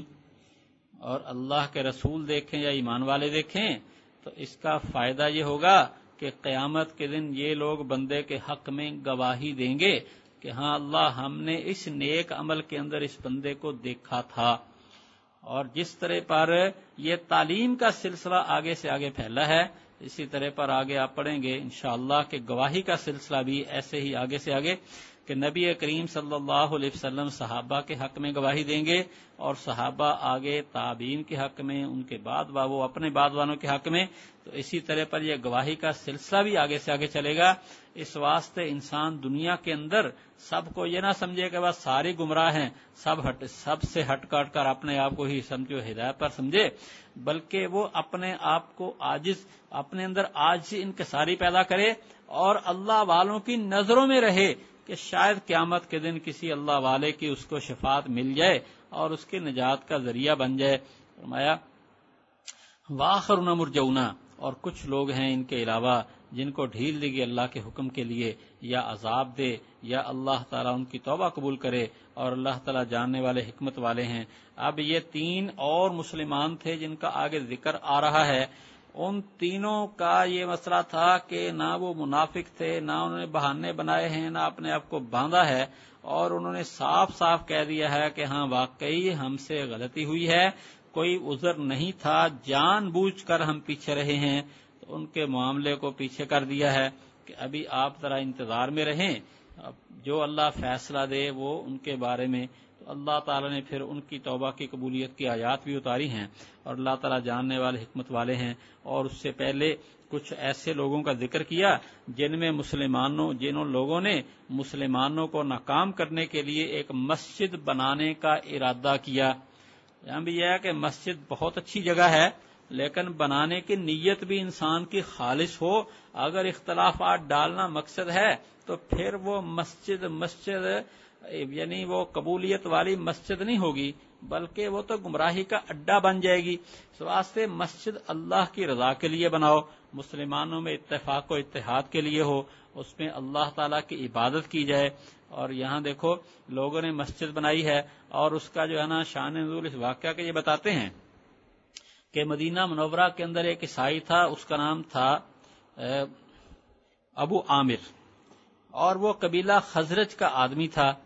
تو اس نے کیا کیا، عیسائیت کو قبول کر لیا، اور اب جیسے مذہبی آدمیوں کا کام ہوتا ہے، کوئی آیا اس کے لیے دعا کر دی، کسی کو پھونک مار دی، کسی کو دم کر دیا، تو لوگ جو ہے نا ایسے کاموں کے لیے اس کے پاس جایا کرتے تھے، اور اس کی سمجھو کہ ایک دکانداری بنی ہوئی تھی، اور لوگوں کے اندر اس کی ایک عزت بنی ہوئی تھی۔ تو جب نبی کریم صلی اللہ علیہ وسلم تشریف لے کر گئے، اب آپ تو اللہ کے سچے نبی ہیں، اب دم وغیرہ کروانا ہے، دعا کروانی ہے تو بھی آپ کے پاس ہی ہیں، جو کام بھی ہے آپ کے پاس۔ اب آپ کی دعا تو ماشاءاللہ انتہائی درجے مؤثر تھی، آپ کی ہر بات ہی زیادہ پیاری، ہر چیز کے اندر حکمت بری ہوئی، اور اللہ سے ہمیشہ کا ہر وقت کا رابطہ۔ اب وہ جناب جھل گیا کہ ہیں یہ کہاں سے آگے میرے راستے میں، حالانکہ اس کے لیے بڑا ہی اچھا موقع تھا کہ وہ بھی آ کر آپ کے ہاتھ پہ بیعت کر لیتا اور صحابی بن جاتا، لیکن وہ آپ کا مخالف ہو گیا، اور نبی علیہ الصلوۃ والسلام نے بھی اس کو سمجھایا، لیکن وہ بعد نہ آیا، بلکہ وہ کہنے لگا کہ جی جو جھوٹا ہے نا ہم میں سے، وہ تنہائی کے موت وطن سے دور مرے۔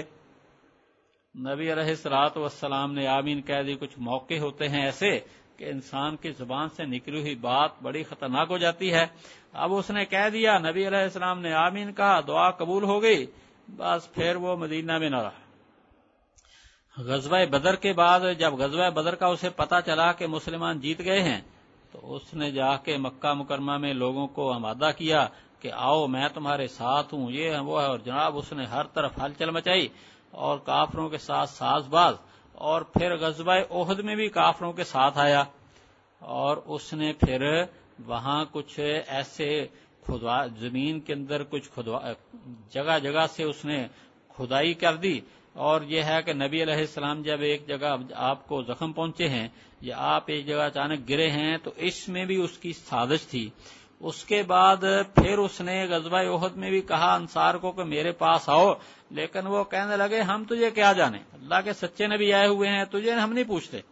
اس پر وہ پریشان ہو گیا اور نبی علیہ السلام کو کہنے لگا میں ہمیشہ آپ کی مخالفت کروں گا۔ پھر جگہ جگہ آپ کی مخالفت میں اس نے جنگوں میں حصہ لیا، اور غزوہ حنین کے بعد پھر چلا جاتا ہے وہ ملک شام،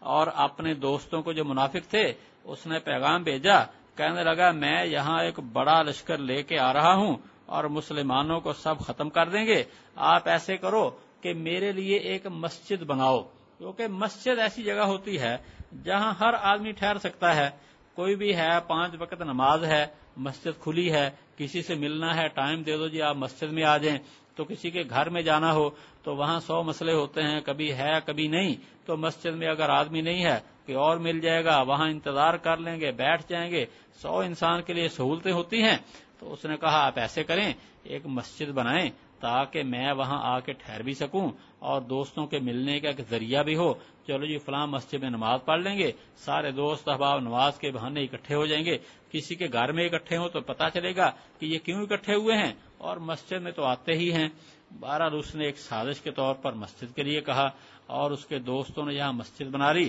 اور یہ مسجد تبوک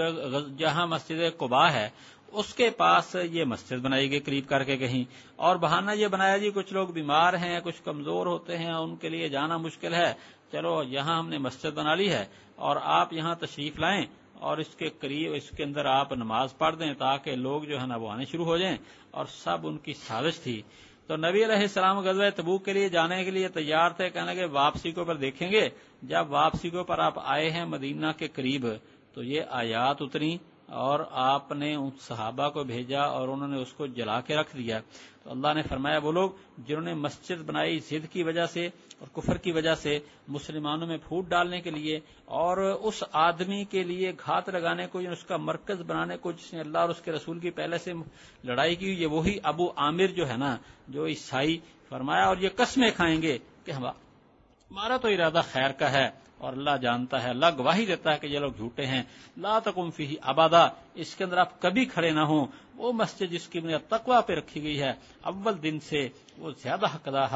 رکھتی ہے کہ آپ اس میں کھڑے ہوں۔ اس کے اندر ایسے لوگ ہیں جو چاہتے ہیں کہ وہ خوب پاک صاف رہیں، اور اللہ تعالیٰ خوب پاک رہنے والوں کو دوست رکھتا ہے۔ اب یہاں کون سی مسجد ہے؟ دوسری ایک تو خود مسجد نبوی ہے، اسی طرح مسجد قباء ہے،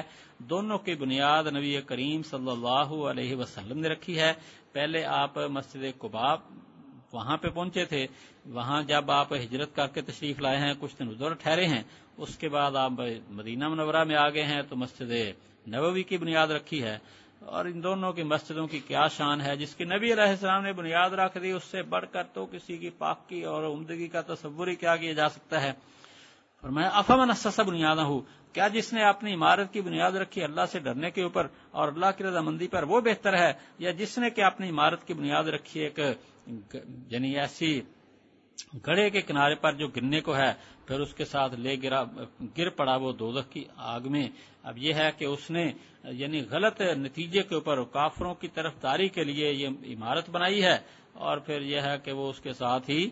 خود بھی دوزخ میں جائے گا، اور اللہ تعالیٰ نہیں ہدایت دیتا ہے ظالموں کو۔ فرمایا ان کی یہ عمارت یہ ہمیشہ ان کے دلوں کے اندر قلق پریشانی کا باعث بنے گی، مگر یہ کہ ان کے دل ٹوٹ پھوٹ جائیں، جب تک یہ مریں گے نہیں ان کو ہائے ہم نے عمارت بنائی، ہم نے پیسہ بھی لگایا، پھر توڑ دی گئی، یہ راز کھل گیا، پریشانی رہے گی۔ اللہ تعالیٰ جاننے والے حکمت والے ہیں۔ آگے اس کے بعد فرمایا کہ اللہ تعالیٰ نے ایمان والوں کے جان اور مال یہ اس نے خرید لیے ہیں، اور اس کے بدلے ان کو جنت ملے گی، اور یہ ایسی نعمت ہے کہ بس جب یہ صحابہ نے سنا اس بات کو، حضرت عبداللہ بن رواحہ کہنے لگے یہ تو ایسا سودا ہے جس کے اندر واپسی کرنی ہی نہیں چاہیے۔ جب اللہ تعالیٰ ہمارے جان مال کے بدلے ہمیں جنت دے رہا ہے ہمیشہ کی، تو اس سے زیادہ سستا سودا کون سا ہو سکتا ہے؟ فرمایا بے شک اللہ تعالیٰ نے خرید لیا ایمان والوں کی جان اور ان کے مالوں کو اس بدلے میں کہ ان کے لیے جنت ہے۔ یقاتلون فی سبیل اللہ، لڑتے ہیں اللہ کے راستے میں، تو پھر کیا ہے وہ قتل کرتے بھی ہیں اور قتل ہو بھی جاتے ہیں۔ اپنے آپ کو یہ نہیں کہ وہ قتل کے لیے پیش کر دیتے ہیں، نہیں، بلکہ اپنی جان بھی بچاتے ہیں اور آگے بڑھتے ہیں، اقدام کرتے ہیں۔ لیکن اگر اس دوران اگر موت آ جائے تو اس کو قبول کر لیتے ہیں، وعدہ اس کے اوپر اللہ تعالیٰ کا جو ہے نا پکا تورات، انجیل اور قرآن میں۔ اور اللہ تعالیٰ سے زیادہ وعدے کو پورا کرنے والا کون ہے؟ فاستبشروا ببیعکم الذی بایعتم بہ، تو خوش ہو جاؤ اپنے اس معاملے پر جو تم کر بیٹھے ہو، یہ بڑی کامیابی ہے۔ آگے پھر ایمان والوں کی صفات بتائی ہیں، فرمایا توبہ کرنے والے، عبادت کرنے والے، حمد شکر کرنے والے، سائحون، اس کا ایک معنی کرتے ہیں روزہ رکھنے والے، اور ایک معنی کرتے ہیں جو ہے نا یہ ہجرت کرنے والے، اور ایک معنی کرتے ہیں دین کا علم حاصل کرنے کے لیے جو نکل جاتے ہیں، جو بھی مختلف معنی، تو روزے کا معنی زیادہ تر کیا جاتا ہے، میں رکوع کرنے والے، سجدہ کرنے والے، نیکی کا حکم دینے والے، برائیوں سے روکنے والے، اور اللہ تعالیٰ کے جو حدود و احکامات ہیں ان کی حفاظت کرنے والے۔ وبشر المومنین، اور ایمان والوں کو آپ خوشخبری سنا دیجئے۔ ما کان للنبی والذین آمنوا، آگے اس کے بعد بتایا ہے کہ منافق یا مشرک ان کے لیے تو استغفار بھی جائز نہیں ہے، جیسے ان سے مالی معاملات یا دوسرے اور دینی یعنی محبت پیار ان کے ساتھ درست نہیں ہے، ان کے لیے تو جب مر جائے اس حالت میں اس کے لیے تو استغفار بھی جائز نہیں ہے۔ ہاں جب تک وہ زندہ ہے پھر تو اس نیت سے استغفار کر سکتے ہیں کہ اللہ تعالیٰ اسے ایمان کی توفیق دے، لیکن جو کفر کی موت مر گیا اس کے لیے نہیں۔ فرمایا ما کان للنبی والذین آمنوا، نہیں نبی صلی اللہ علیہ وسلم کے لیے اور ایمان والوں کے لیے کہ استغفار کریں مشرکین کے لیے، اگرچہ وہ رشتہ دار ہوں، اس کے بعد کہ ان کے لیے واضح ہو گیا کہ وہ دوزخی ہیں۔ چنانچہ مسلمانوں نے اپنے جو پہلے فوت شدہ لوگ تھے ان کے لیے استغفار کی اجازت مانگی، تو اللہ نے اس سے منع کر دیا کہ جو ایمان کے بغیر چلے گئے ان کے لیے استغفار تم نے نہیں کرنا۔ اب یہ ہے کہ ابراہیم علیہ السلام کے والد حضرت ابراہیم علیہ السلام نے ان کے لیے استغفار کی ہے،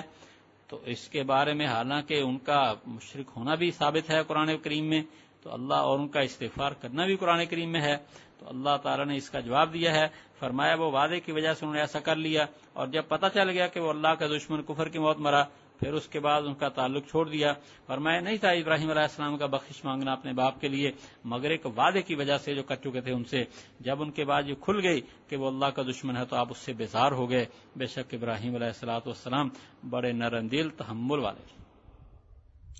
فرمایا وما کان اللہ لیضل قوما، نہیں ہے اللہ تعالیٰ کے گمراہ کرے کسی قوم کو اس کے بعد ان کو ہدایت دے چکا، یہاں تک کہ کو بیان کر دے ان کے لیے جس سے بچیں۔ ان اللہ بکل شیء علیم، بے شک اللہ تعالیٰ ہر چیز کو جاننے والا ہے۔ اللہ نے یہ احکام بیان کر دیے، اس لیے ان کے اوپر عمل کرو۔ آگے فرمایا ان اللہ لہ ملک السماوات والارض، بے شک اللہ تعالیٰ اسی کے لیے ہے بادشاہی آسمانوں کی اور زمین کی، زندہ بھی کرتا ہے مارتا بھی ہے، اور تمہارے اللہ کے علاوہ کوئی حمایت اور کوئی مددگار نہیں۔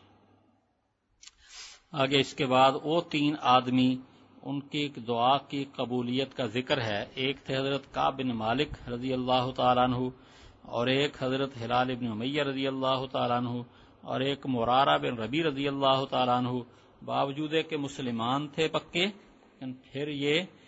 پیچھے رہ گئے اور انہیں پکی سچی توبہ کی ہے، تو ان کا یہاں ذکر آنے والا ہے۔ فرمایا بے شک اللہ مہربان ہوا نبی علیہ السلام پہ، مہاجروں انصار پہ، جنہوں نے پیروی کی ان کی مشکل گھڑی کے اندر، اور یہ مشکل گھڑی سے مراد یہی غزوہ تبوک ہے، اور اس کے اندر بڑی مشکلات، ایسا عجیب غزوہ کوئی بھی نہیں دیکھا مشکلات کے اعتبار سے۔ ایک تو یہ ہے کہ گرمی سخت تھی اور مسافت لمبی تھی، اور پھر کھجور کا موسم ہے، اور یہ صحابہ کرام کے لیے پریشانی کہ کھجوریں اتارنے کا موسم ہے اور یہ چھوڑ کر جا رہے ہیں۔ اب یہ کہ پورے سال کی کمائی اور اس کو بھی چھوڑ کر گویا 2 سال کے نقصان کر رہے ہیں۔ اور پھر یہ ہے کہ مقابلہ جو ہے نا وہ دنیا کی بہت بڑی فوج کے ساتھ ہے، اور حالت یہ ہے کہ راستے میں ایسا موقع بھی ہوا ہے کہ ایک ایک کھجور روزانہ 2 سپاہیوں پہ تقسیم ہوتی تھی، اور یہ نوبت بھی آئی ہے کہ مجاہدین ایک ہی کھجور کو یکے بعد دیگر چوس چوس کر پیتے تھے، اور ایک ایک اونٹ کے اوپر 10 آدمی باری باری سوار ہوتے تھے، لیکن جذبہ نبی علیہ السلام کی اتباع کا اتنا زیادہ تھا کہ بس اسی کی وجہ سے یہ لوگ ساری دنیا پر چھا گئے۔ اتنی پریشانیوں کے اندر بھی مکمل فرما برداری کی ہے، تو بس پھر اللہ تعالیٰ نے پھر فتوحات بھی دے دیں، اور بڑے بڑے ملکوں کے خزانے ان کے قدموں میں آ گئے۔ فرمایا اس کے بعد کہ قریب تھا کہ ان میں سے ایک جماعت کے دل پھر جائیں، یعنی ایسی پریشانی کہ جائیں نہ جائیں، پھر اللہ کی مہربانی ہوئی، بے شک وہ ان پہ مہربان رحم کرنے والا ہے۔ وعلی الثلاثۃ الذین خلفوا، اور اللہ ان 3 کے اوپر بھی مہربان ہوا جو پیچھے رکھے گئے، یہاں تک کہ جب ان پہ زمین تنگ ہو گئی باوجود کشادہ ہونے کے، اور ان کی جانیں بھی ان کے اوپر تنگ ہو گئیں، اور ان کو یہ سمجھے کہ اللہ کے علاوہ کوئی پناہ کی جگہ نہیں ہے، پھر اللہ ان پہ مہربان ہوا تاکہ وہ واپس آئیں۔ ان اللہ هو التواب الرحیم، بے شک اللہ توبہ قبول کرنے والا مہربان ہے۔ تو یہ 3 صحابہ اکرام کا قصہ بڑا ہی معروف ہے کہ جب یہ انتہائی درجے پریشان ہوتے ہیں اللہ کی طرف سے آیات اترتی ہیں تو حضرت کعب بن مالک فرماتے ہیں کہ مجھے سب سے بڑی پریشانی یہ تھی کہ اگر اس زمانے میں مر جاؤں تو نبی علیہ الصلوۃ والسلام میرا جنازہ نہیں پڑھیں گے، کیونکہ آپ نے کہا اس سے بائیکاٹ، تو بائیکاٹ کے زمانے میں اگر میں مر گیا تو میرا جنازہ آپ نہیں پڑھیں گے، میرا کیا بنے گا آخرت میں؟ اور اگر اس دوران نبی علیہ الصلوۃ والسلام کی بالفرض وفات ہو جاتی ہے تو پھر مسلمان کبھی بھی میرے ساتھ صلح نہیں کریں گے، میرے ساتھ ساری زندگی اسی طرح بائیکاٹ رہے گا۔ اور اس دوران ایک واقعہ یہ بھی ہوا کہ غزوہ تبوک جس بادشاہ کے ساتھ لڑنے کے لیے صحابہ اکرام نبی علیہ السلام کی قیادت میں گئے تھے، اس بادشاہ کی طرف سے ایک آدمی آیا، تجارت کر رہا تھا، مال بیچ رہا تھا۔ اس نے پوچھا کہ یہ کعب بن مالک کہاں ہے؟ تو کہا وہ ہے، کوئی ساتھ بھی نہیں آیا، وہ آپ کو ملا، اس نے آپ کو آ کر ایک برقع دیا ایک بادشاہ کی طرف سے، کہ بادشاہ کہتا ہے پتہ چلا ہے کہ تمہارا جو ہے نا ساتھی تم سے ناراض ہو گیا ہے، آپ ہمارے پاس آئیں، ہم آپ کی قدر کریں گے۔ یہ کتنا بڑا ایک فتنہ آزمائش، لیکن وہ ایسے مخلص تھے کہ انہوں نے نبی علیہ السلام کو اس کا نہیں بتایا، دوسرے صحابہ کرام کو نہیں بتایا، بلکہ اس کو اٹھا کے جلا کے رکھ دیا، اور بعد میں بھی شاید نہ بتایا ہو۔ جس وقت بوڑھے ہو گئے اور واقعہ انہوں نے اپنے بیٹے کو بتایا، جنہوں نے آگے اس کو روایت کیا ہے تو اس کا ذکر کیا ہے، مگر موقع کے اوپر انہوں نے یہی کہا یہ بھی ایک بڑا فتنہ ہے کہ میرے ایمان کے خریدنے کے لیے بھی لوگ تیار ہو چکے ہیں۔ بہرحال یہ پکی سچی توبہ کی تو اللہ تعالیٰ نے پھر ان کی توبہ کو قبول کر لیا، پھر فرمایا کہ یہ سارا کچھ سچ بولنے کی وجہ سے ان کو ملا ہے، ورنہ ان کو لوگ کہتے تھے ارے تو بہانہ بنا دینا، نبی علیہ السلام استغفار کر دیں گے تیرے لیے مسئلہ بن جائے گا، لیکن نبی علیہ السلام تشریف لائے ہیں تو آپ نے صاف صاف بات کہہ دی ہے، اور اس کے بعد سچ بولنے کی برکت سے آپ کو یہ نعمت ملی۔ اللہ فرماتے ہیں لوگوں جو ایمان لائے اللہ سے ڈرتے رہو اور سچوں کے ساتھ ہو جاؤ۔ اب سچے لوگ کون ہیں؟ جن کے قول عمل کے اندر کوئی تضاد نہیں ہوتا، اور آج کے دور میں جو اچھے سے اچھے صوفیاء ہیں یہ اس کا مصداق ہیں، جو عمل کے بھی سچے ہیں، عقیدہ بھی ان کا ٹھیک ہے اور عمل بھی ان کا ٹھیک ہے، اپنے علم کے اوپر وہ عمل کرنے والے ہیں۔ اللہ تعالی ہمارے حضرت جی کو جزائے خیر عطا فرمائے، اس طرح ان کے خلفاء کو بھی اللہ تعالی ان کو مزید ترقیات عطا فرمائے، تو ہمیں بھی ان حضرات کی ساتھ رہنے کی اللہ توفیق عطا فرمائے۔ آگے اس کے بعد اگلی آیات میں یہ ہے کہ مدینہ والے ہوں یا ارد گرد جو دیہاتی ہیں ان کو یہ لائق نہیں ہے کہ نبی علیہ السلام سے پیچھے رہیں اور اپنا خیال کریں، اپنی جان کو چاہیں نبی علیہ السلام کی جان سے زیادہ۔ یہ کیسی بغیرتی کی بات ہوگی کہ اللہ کے نبی تو جائیں پریشانی میں، وہ تو مشقت برداشت کریں، اور ہم لوگ جو دوسرے لوگ ہیں وہ اپنے گھر میں آرام سے بیٹھیں۔ اب ایک صحابی تھے تو انہوں نے نبی علیہ تو جب ان کو غزوہ تبوک کے لیے جانے کا حکم ہوا اور صحابہ اکرام چلے گئے تو نبی کریم صلی اللہ علیہ وسلم بھی نکل گئے، تو بعد میں ان کو گھر میں داخل ہوتے ہیں تو دیکھتے ہیں کہ بیوی نے بہت اچھا جو ہے نا اس کے باغ میں خوب ٹھنڈا کیا ہوا ہے، اور چٹائی کا فرش تازہ کھجوریں اس نے سامنے رکھی ہیں اور ٹھنڈا پانی پیش کیا ہے۔ تو اب اس منظر کو دیکھ کر کہنے لگے اوہو، میں یہاں آرام سے اور عیش و عشرت کروں، اور اللہ تعالیٰ کے نبی جو ہے نا وہ باہر دھوپ میں اور اتنی سخت مشقت میں نکلے ہوئے ہیں۔ بس سب کچھ چھوڑ چھاڑ کر اونٹنی کو لیا اور تیزی کے ساتھ لشکر میں جا ملے، اور جب قریب ہوئے تو نبی علیہ الصلوۃ والسلام نے اندازہ کر کے فرمایا کہ ابو خیثمہ ہوں گے، تو جب دیکھا تو وہی تھے۔ تو دیکھو اللہ بھی فرماتے ہیں کہ ایسا نہیں، اپنی حفاظت کر لو، اپنے آپ کو بچاؤ، اور نبی علیہ الصلوۃ والسلام نکلے مشقت کے اندر، فرمایا اس وجہ سے ایک اور حکمت بتائی، ایک فائدہ کہ نہیں پہنچتے ان کو کوئی پیاس اور نہ تھکاوٹ اور نہ بھوک اللہ کے راستے میں، اور وہ کسی جگہ قدم نہیں رکھتے جس سے کافروں کو تکلیف ہو، اور وہ دشمن سے کوئی چیز نہیں چھینتے مگر ان کے لیے اس کے بدلے نیک عمل لکھا جاتا ہے۔ تو یہ اللہ کے راستے میں نکلیں گے تو پھر جو بھی کریں گے، ایک سانس بھی لیں گے اس کا بھی ان کو علیحدہ سے ثواب ملے گا، اور جو بھی چھوٹا بڑا کام کریں گے اس کے اوپر ان کا ہر عمل وہ لکھا جائے گا۔ اللہ تعالیٰ نیکی کرنے والوں کے اجر کو ضائع نہیں کرتے۔ فرمایا اور یہ کوئی چھوٹا بڑا خرچہ نہیں کریں گے اور کسی وادی کو طے نہیں کریں گے مگر ان کے لیے لکھا جائے گا، تاکہ اللہ تعالیٰ ان کو بدلہ دے بہتر وہ جو کیا کرتے تھے۔ اگلی آیات کا شان نزول یہ بتاتے ہیں کہ غزوہ تبوک کے بعد پھر کسی اور موقع پہ جب کسی لشکر کو بھیجنا تھا نبی علیہ السلام نے، تو اس کے لیے سارے لوگ ہی تیار ہو گئے، تو پھر یہ آیت کریمہ نازل ہوئی جس میں یہ بتایا گیا ہے کہ جہاد کے لیے ہر موقع کے اوپر سب کو نہیں جانا، بلکہ جس طرح جہاد کرنا ضروری ہے اسی طرح پر دین کا علم حاصل کرنا بھی ضروری ہے۔ کچھ لوگ اس کے لیے جائیں اور کچھ لوگ نبی علیہ الصلوۃ والسلام سے دین کا علم حاصل کریں، تو جب وہ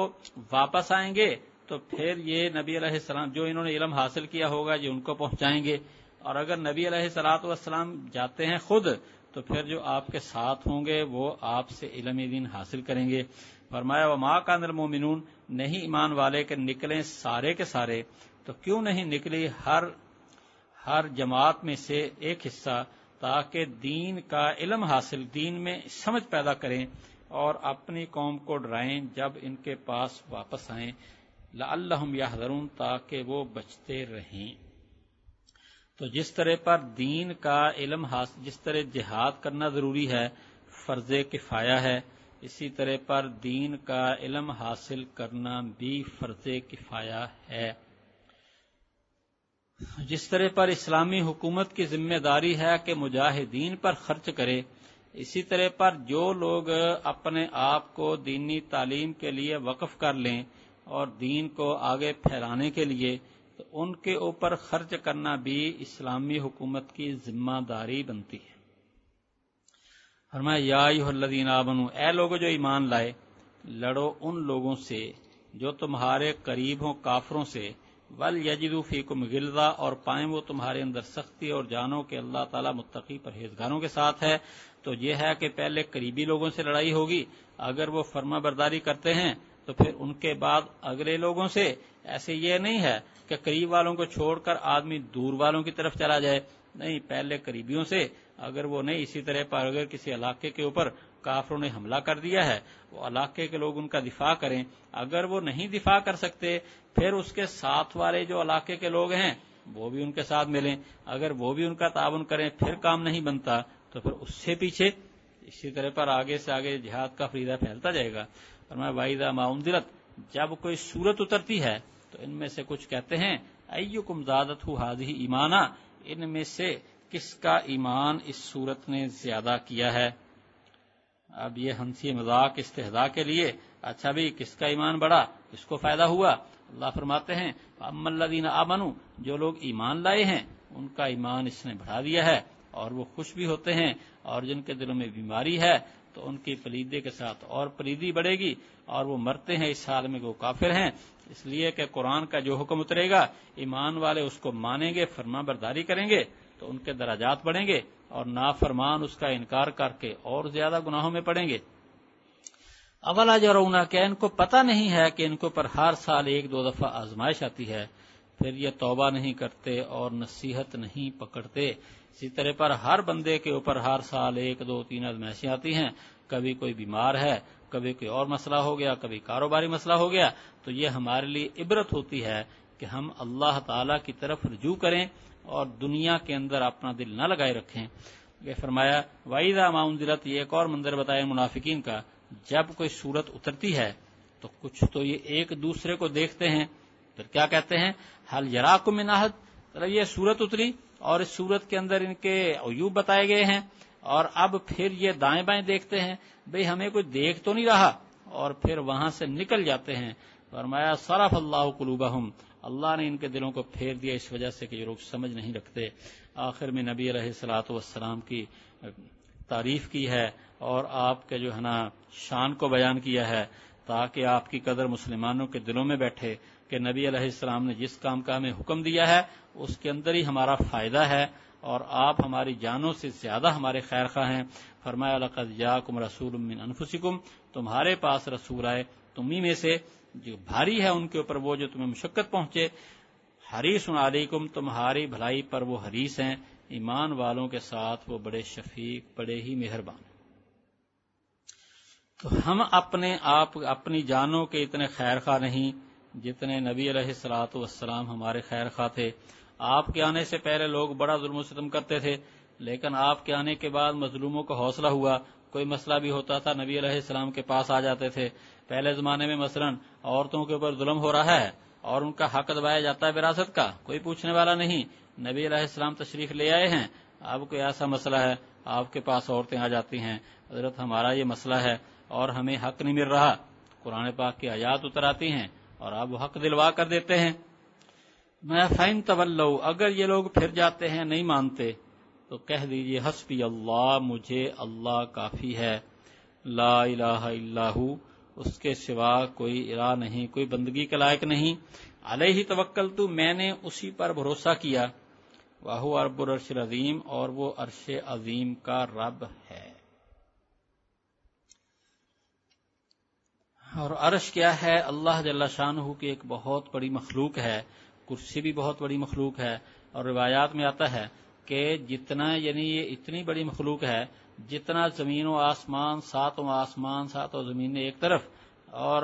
کرسی اس سے اتنی بڑی مخلوق ہے کہ جیسے ایک بڑے میدان میں ایک چھلا پڑا ہو تو ساتوں آسمان و زمین ایک چھلے کی طرح سمجھ لیں اور اس میدان کو کرسی کی طرح سمجھ لیں، اور پھر عرش کرسی سے بھی اتنا زیادہ بڑا ہے اور ہماری جو عقل سمجھ میں نہیں آ سکتا، نہ ہمارا کوئی پیمانہ وہاں چل سکتا ہے کہ کتنا کلومیٹر ہوگا، یہ چیزیں کلومیٹر تو کیا ہے، یہ نوری سال جو سائنسدان کہتے ہیں وہاں تو یہ چیزیں بھی نہیں چلیں گی، تو آتے کہ اللہ ہی جانتا ہے اس کی کیا عظمت، کیا شان ہے۔ یہ فرمایا اگلی صورت ہے سورہ یونس، بسم اللہ الرحمن الرحیم، الف لام را تلک آیات الکتاب الحکیم، یہ آیتیں ہیں پکی کتاب کی۔ کیا لوگوں کو تعجب ہوا کہ ہم نے وحی بھیجی ان میں سے ایک مرد پر کہ ڈرائیں لوگوں کو اور خوشخبری سنا دیجیے ان کو جو ایمان لائے کہ ان کے لیے قدم صدق، سچائی کے قدم ہیں ان کے رب کے ہاں۔ کہا کافروں نے یہ تو کھلا جادوگر ہے، بے شک تمہارا پروردگار وہ اللہ ہے جس نے پیدا کیا آسمانوں کو اور زمین کو 6 دنوں میں، پھر عرش کے اوپر مستوی ہوا، تدبیر کرتا ہے کام کی، نہیں کوئی شفیع مگر اس کی اجازت سے، وہ اللہ تمہارا رب ہے، اسی کی عبادت کرو، کیا تم دھیان نہیں کرتے، اسی کی طرف تم سب کو لوٹ کر جانا ہے، اللہ کا وعدہ سچا ہے، بے شک اس نے پہلی دفعہ پیدا کیا، پھر پیدا کرتا ہے، پھر دوبارہ پیدا کرے گا تاکہ بدلہ دے ان کو جو ایمان لائے انہوں نے اچھے کام کیے انصاف کے ساتھ، اور وہ جنہوں نے کفر کیا ان کے لیے پینا ہے کھولتے ہوئے پانی کا اور عذاب دردناک اس وجہ سے وہ کفر کیا کرتے تھے۔ وہی ہے جس نے بنایا آسمان کو چمکدار اور چاند کو نورانی اور اس کی منزلیں طے کی تاکہ تم جانو سالوں کا حساب، سالوں کی گنتی اور حساب، اللہ نے اس کو نہیں پیدا کیا مگر تدبیر کے ساتھ، وہ آیات کو کھول کر بیان کرتا ہے ان لوگوں کے لیے جو جانتے ہیں، بے شک رات اور دن کے آنے جانے میں اور جو اللہ نے پیدا کیا آسمان اور زمین کے اندر نشانیاں ہیں ان لوگوں کے لیے جو ڈرنے والے ہیں، بے شک جو لوگ ہماری ملاقات کی امید نہیں رکھتے اور راضی ہو گئے دنیا کی زندگی کے ساتھ اور اسی کے ساتھ مطمئن ہو گئے، اور وہ لوگ جو ہماری آیات سے غافل ہیں یہ لوگ ان کا ٹھکانہ آگ اس وجہ سے جو کمایا کرتے تھے، بے شک جو لوگ ایمان لائے اور انہوں نے اچھے کام کیے ان کو ہدایت کرے گا ان کا پروردگار ان کے ایمان کے ساتھ، جاری ہیں ان کے نیچے نہریں نعمتوں کے باغات میں، ان کی دعا اس کے اندر سبحانک اللہم، اور ان کا ملاقات اس کے اندر سلام، اور آخری ان کے دعا یہ کہ سب تعریفیں اللہ کے لیے جو رب العالمین ہے، اور اگر اللہ تعالی لوگوں کو جلدی پہنچائے برائی جیسا کہ وہ چاہتے ہیں خیر تو ان کی عمر ختم کر دی جائے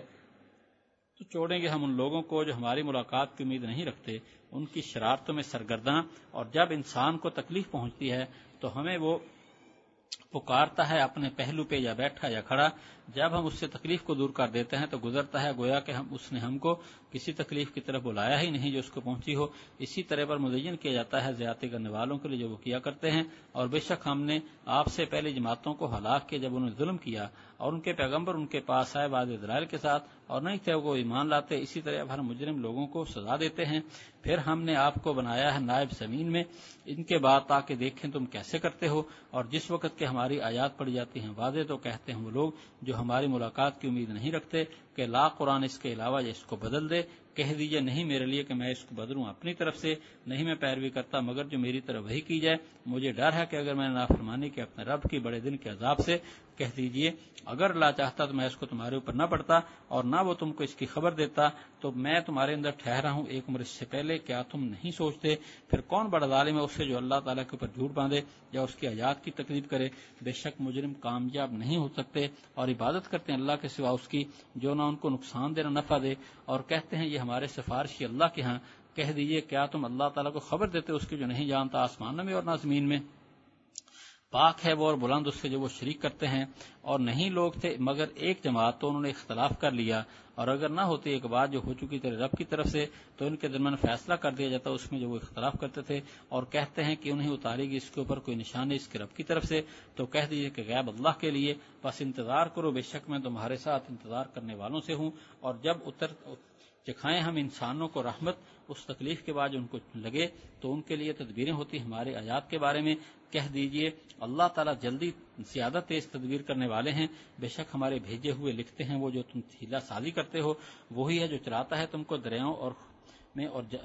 جنگل میں اور دریا میں، یہاں تک کہ جب تم ہو تم کشتیوں میں اور لے چلیں وہ تم کو اچھی ہوا کے ساتھ اور خوش ہو جائیں اس کے ساتھ، تو آتی ہے اس کے اوپر آندھی تیز اور آتی ہے اس کے اوپر موج ہر جگہ سے، اور وہ سمجھتے ہیں ان کو احاطہ کر لیا گیا، تو اللہ تعالیٰ کو وہ پکارتے ہیں اس کے لیے بندگی کو خالص کرتے ہوئے کہ اگر تو نے ہمیں اس سے نجات دے دی تو ہم ہو جائیں گے ضرور شکر ادا کرنے والوں سے۔ پھر جب اللہ ان کو نجات دیتا ہے تو پھر وہ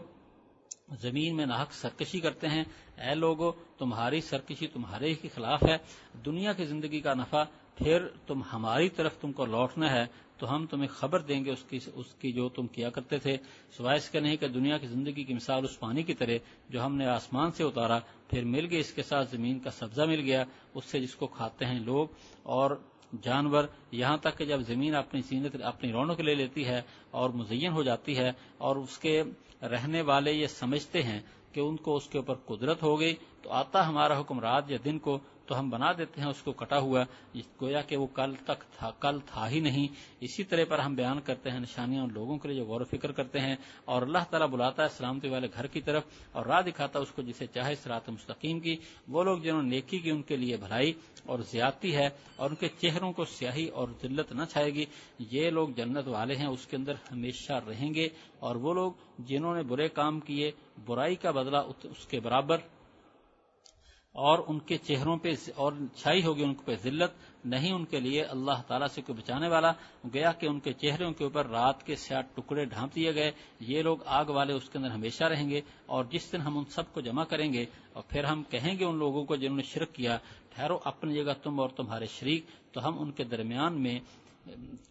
درمیان میں اختلاف ڈال دیں گے اور کہیں گے ان کے شریک یہ ہماری عبادت نہیں کیا کرتے تھے، تو کافی اللہ گواہ ہمارے اور تمہارے درمیان میں، بے شک ہم تمہاری عبادت سے بے خبر تھے۔ اس وقت جانچ لے گا ہر نفس جس کو اس نے آگے بھیجا، اور لٹائے جائیں گے وہ اللہ کی طرف جو ان کا سچا آقا ہے، اور کھو جائیں گے وہ جو جھوٹ باندھا کرتے تھے۔ کہہ دیجئے کون تمہیں رزق دے گا آسمان اور زمین سے؟ آیا وہ جو کہ مالک ہے کانوں اور آنکھوں کا، اور جو نکالتا ہے زندہ کو مردہ سے اور نکالتا ہے مردہ کو زندہ سے، اور جو تدبیر کرتا ہے سب کاموں کی، تو وہ کہیں گے اللہ۔ تو کہہ دیجئے پھر کیا تم نہیں ڈرتے؟ تو یہ اللہ تمہارا رب ہے سچا، تو کیا ہے حق کے بعد مگر بھٹکنا، تو کہاں تم لوٹائے جاتے ہو؟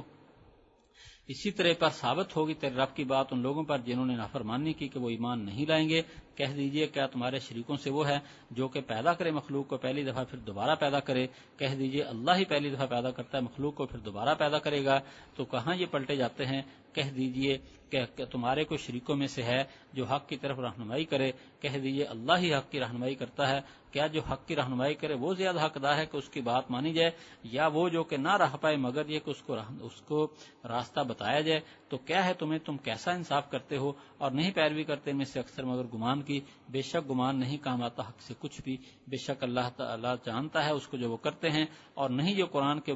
بنا لیے اللہ کے ماسوا سے، اور لیکن یہ تصدیق اس کی جو اس کے سامنے اور تفصیل کتاب کی جس میں کوئی شک نہیں رب العالمین کی طرف سے. یہ کہتے ہیں کہ اس کو خود بنا لیا ہے؟ کہہ دیجئے تو لاؤ کہ صورت اس جیسی اور بلاؤ تم جس کو چاہو اللہ کے مع سوا، اگر تم سچے ہو. بلکہ انہوں نے تکذیب اس کی ہے جس کے علم کا انہوں نے احاطہ نہیں کیا اور اس کی حقیقت ان کے پاس نہیں آئی. اسی طرح پر تکذیب کے ان لوگوں نے جو ان سے پہلے، تو دیکھیے کیسے انجام ہوا ظالموں کا. اور ان میں سے کچھ وہ ہیں جو اس پر ایمان لاتے ہیں اور کچھ وہ ہیں جو اس پر ایمان نہیں لاتے. اور تیرا رب خوب جانتا ہے فساد کرنے والوں کو. اور اگر یہ آپ کی تکذیب کریں تو کہہ دیجئے میرے لیے میرا عمل اور تمہارے لیے تمہارا عمل، تم بیزار اس سے جو میں کرتا ہوں اور میں بیزار اس سے جو تم کرتے ہو. اور ان میں سے کچھ آپ کی طرف کان لگاتے ہیں، کیا آپ سنا سکتے ہیں بہروں کو اگرچہ وہ نہ اگر رکھتے ہوں؟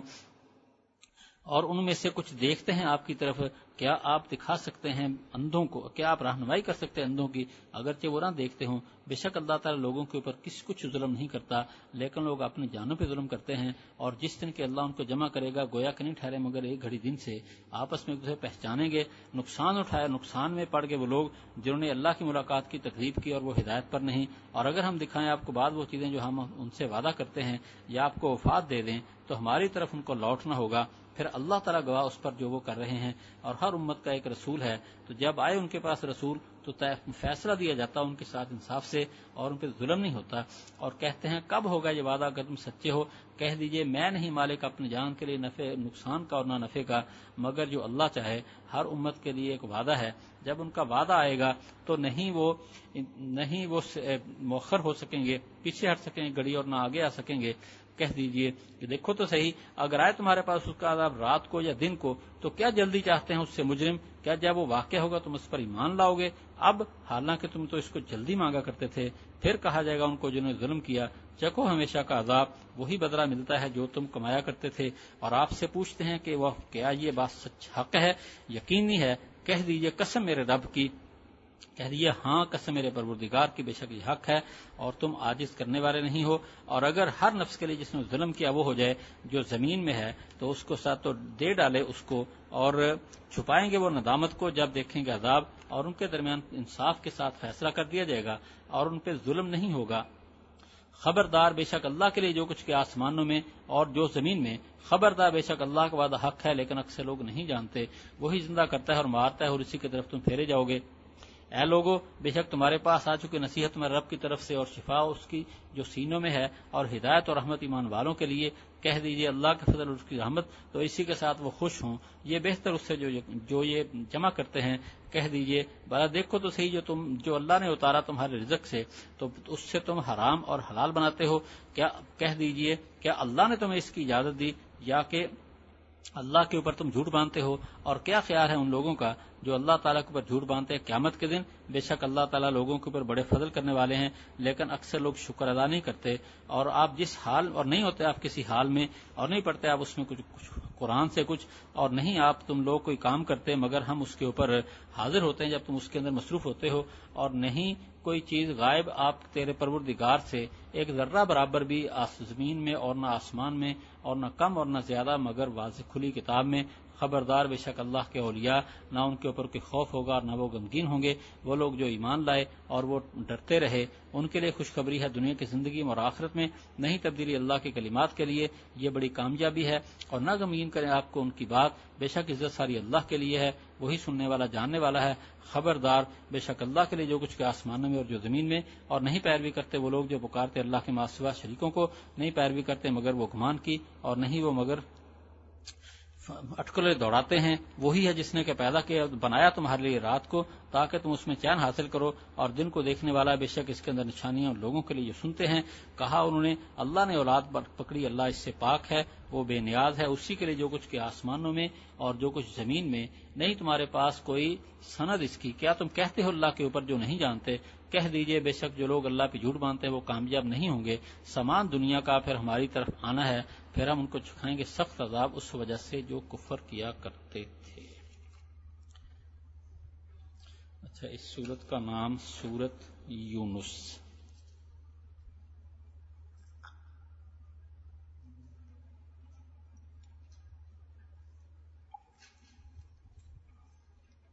پچھلی سورت کے آخر میں قرآن پاک کا بھی ذکر تھا اور نبی علیہ السلام کا بھی، توحید کا بھی، اور یہاں بھی دیکھو نا وَإِذَا مَا أُنزِلَتْ سُورَةٌ، یہاں قرآن کا ذکر ہو گیا، لَقَدْ جَاءَكُمْ رَسُولٌ نبی علیہ السلام کا، اور آگے فَإِن تَوَلَّوْا فَقُلْ حَسْبِيَ اللَّهُ، یہاں پہ توحید کا ذکر ہو گیا،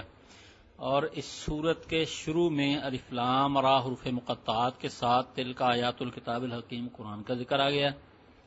اکان للناس عجبا ان اوحینا الی رجل منہم، یہاں نبی علیہ الصلوۃ والسلام کی رسالت کا ذکر آ گیا۔ ان ربکم اللہ الذی خلق السماوات والارض فی ستۃ ایام، اس میں اللہ تعالی کی توحید کا ذکر آ گیا، اس کو کہا جاتا ہے ربط۔ تو یہ صورتوں کے جو مضامین، ان کا جو آپس میں تعلق ہے، ایک صورت میں ایسے دوسری میں ایسے، پھر اسی طرح پر ایک مضمون کے بعد دوسرے مضمون کا آ جانا، اسے کہا جاتا ہے ربط۔ اس کا ربط کیا ہے کہ پہلی صورت کے آخر میں توحید، رسالت، قرآن کا ذکر، اور اس کے شروع میں ان تینوں مضامین کا ذکر ہے۔ پہلی صورت مدنی تھی، مدنی صورتوں میں زیادہ تر جہاد کا ذکر، احکامات کا، منافقین کا، اس قسم کے مسائل ہیں، اور جو مکی صورتیں ہیں ان میں زیادہ تر ایمانیات کا ذکر ہے، قرآن پاک کا، رسالت کا، توحید کا، کافروں کے کچھ شبہات ہیں ان کا ذکر ہو گیا، قیامت کے بارے میں، آخرت کے بارے میں۔ اب یہاں بھی یہ مضامین اس کے اندر زیادہ تر آئیں گے۔ فرمایا کیا الف لام را حروف مقطعات، اللہ عالم، اللہ اس کی مراد خوب جانتے ہیں، اس کی پوری وضاحت ہم نہیں جانتے، کچھ حکمتیں پہلے بتا چکا ہوں۔ تلک آیات الکتاب الحکیم، یہ حکمت والی پکی کتاب کی خبریں ہیں۔ تو حکیم کا معنی یہ بھی جس میں حکمت ہو، اور حکیم کا محکم جو مضبوط ہے، تو یہ قرآن ایسی مضبوط کتاب ہے جس کا کوئی مقابلہ نہیں کر سکا، اس میں کوئی آدمی رد و بدل نہیں کر سکا۔ حالانکہ جتنے دشمن اس قرآن کے ہیں، کسی کتاب کے اتنے دشمن بھی نہیں ہوئے، اس لیے کہ جتنے بھی کافر ہیں وہ سارے اس کے دشمن ہیں۔ پھر قرآن کا چیلنج ہے کہ ایسی کوئی کتاب نہیں لا سکتا، تو یہ ایک مستقل ان کے لیے مسئلہ ہے، لیکن وہ چاہتے ہیں ختم کرنا، مگر ان کے بس کی بات ہی نہیں ہے۔ ہمارا اکان للناس عجبا، اب رسالت کا ذکر ہے، کیا لوگوں کو اس پہ تعجب ہوا کہ ہم نے ان میں سے ایک آدمی کی طرف وحی بھیج دی کہ لوگوں کو ڈرائیے اور خوشخبری دیے ایمان والوں کو کہ ان کے لیے قدم صدق عند ربہم، کہ رب کے ہاں سچا قدم۔ تو سچا قدم کا مطلب کیا ہے؟ آپ نے یہ سنا ہے جی جھوٹے کے پاؤں نہیں ہوتے، اس کا مطلب یہ ہے کہ وہاں ان کو مضبوط رہنا ہوگا، وہاں ان کے لیے جو ہے نا اللہ تعالیٰ کے ہاں اچھا انجام ہوگا، وہاں پہ ان کو کوئی پریشانی نہیں ہوگی، اعلیٰ مقام ملے گا۔ کافروں نے کہا یہ تو صاف جادوگر ہے، تو نبی علیہ السلام کی باتیں سن کر آپ کی باتوں کا جو اثر تھا، بجائے اس کے کو اس کی تعریف کرتے، الٹا اس کے جو ہے نا توہین کی ہے، الزام لگا دیا۔ اور آگے اللہ تعالیٰ نے اپنی توحید کا ذکر کیا ہے، فرمایا بے شک تمہارا پروردگار وہ اللہ ہے جس نے آسمانوں کو اور زمین کو 6 دنوں میں پیدا کیا، پھر عرش پر مستوی ہوا۔ عرش پر مستوی ہونے کی وضاحت کر چکے ہیں۔ ایک تو یہ ہے کہ اس کے اوپر ہمارا ایمان ہے، حقیقت تو یہ ہے اس کا لفظی معنی عرش کے اوپر بیٹھنا، قائم ہونا، لیکن اس کی حقیقت اللہ ہی جانتا ہے۔ عرش کیا ہے؟ ٹھیک ہے اللہ کی ایک بہت وسیع مخلوق ہے، لیکن وہ کیسی ہے یہ تو ہمارے سامنے نہیں، اور اللہ تعالیٰ کا اس کے کیسا تعلق ہے۔ شاہ ولی اللہ رحمۃ اللہ علیہ کے فرماتے ہیں کہ دراصل عرش کے اوپر اللہ تعالیٰ کی خاص تجلی ہر وقت بہت روشن قسم کی ہو رہی ہے۔ واللہ عالم، یہ بس ایک کشفی باتیں ہیں، لیکن یہ ہے کہ اس کے جیسا کہ سلف صالحین کا مذہب ہے، بس ہم اس کے معنی اللہ کے حوالے کریں، اور اگر کوئی کافر اعتراض کرتا ہے تو اس کو سمجھانے کے لیے ہم یہ کہتے ہیں کہ اس کا مطلب یہ ہے کہ جیسے عرش پر بادشاہ بیٹھ جائے تو اس کا مطلب اس کو اختیارات مل گئے، بس اللہ کے عرش کے اوپر مستوی ہونے کا معنی یہ ہے کہ کائنات کو پیدا کرنے کے بعد نظام بھی اسی کے قبضے میں ہے، اس لیے فرمایا یدبر الامر، سارے کاموں کی تدبیر بھی وہی کرنے والا ہے،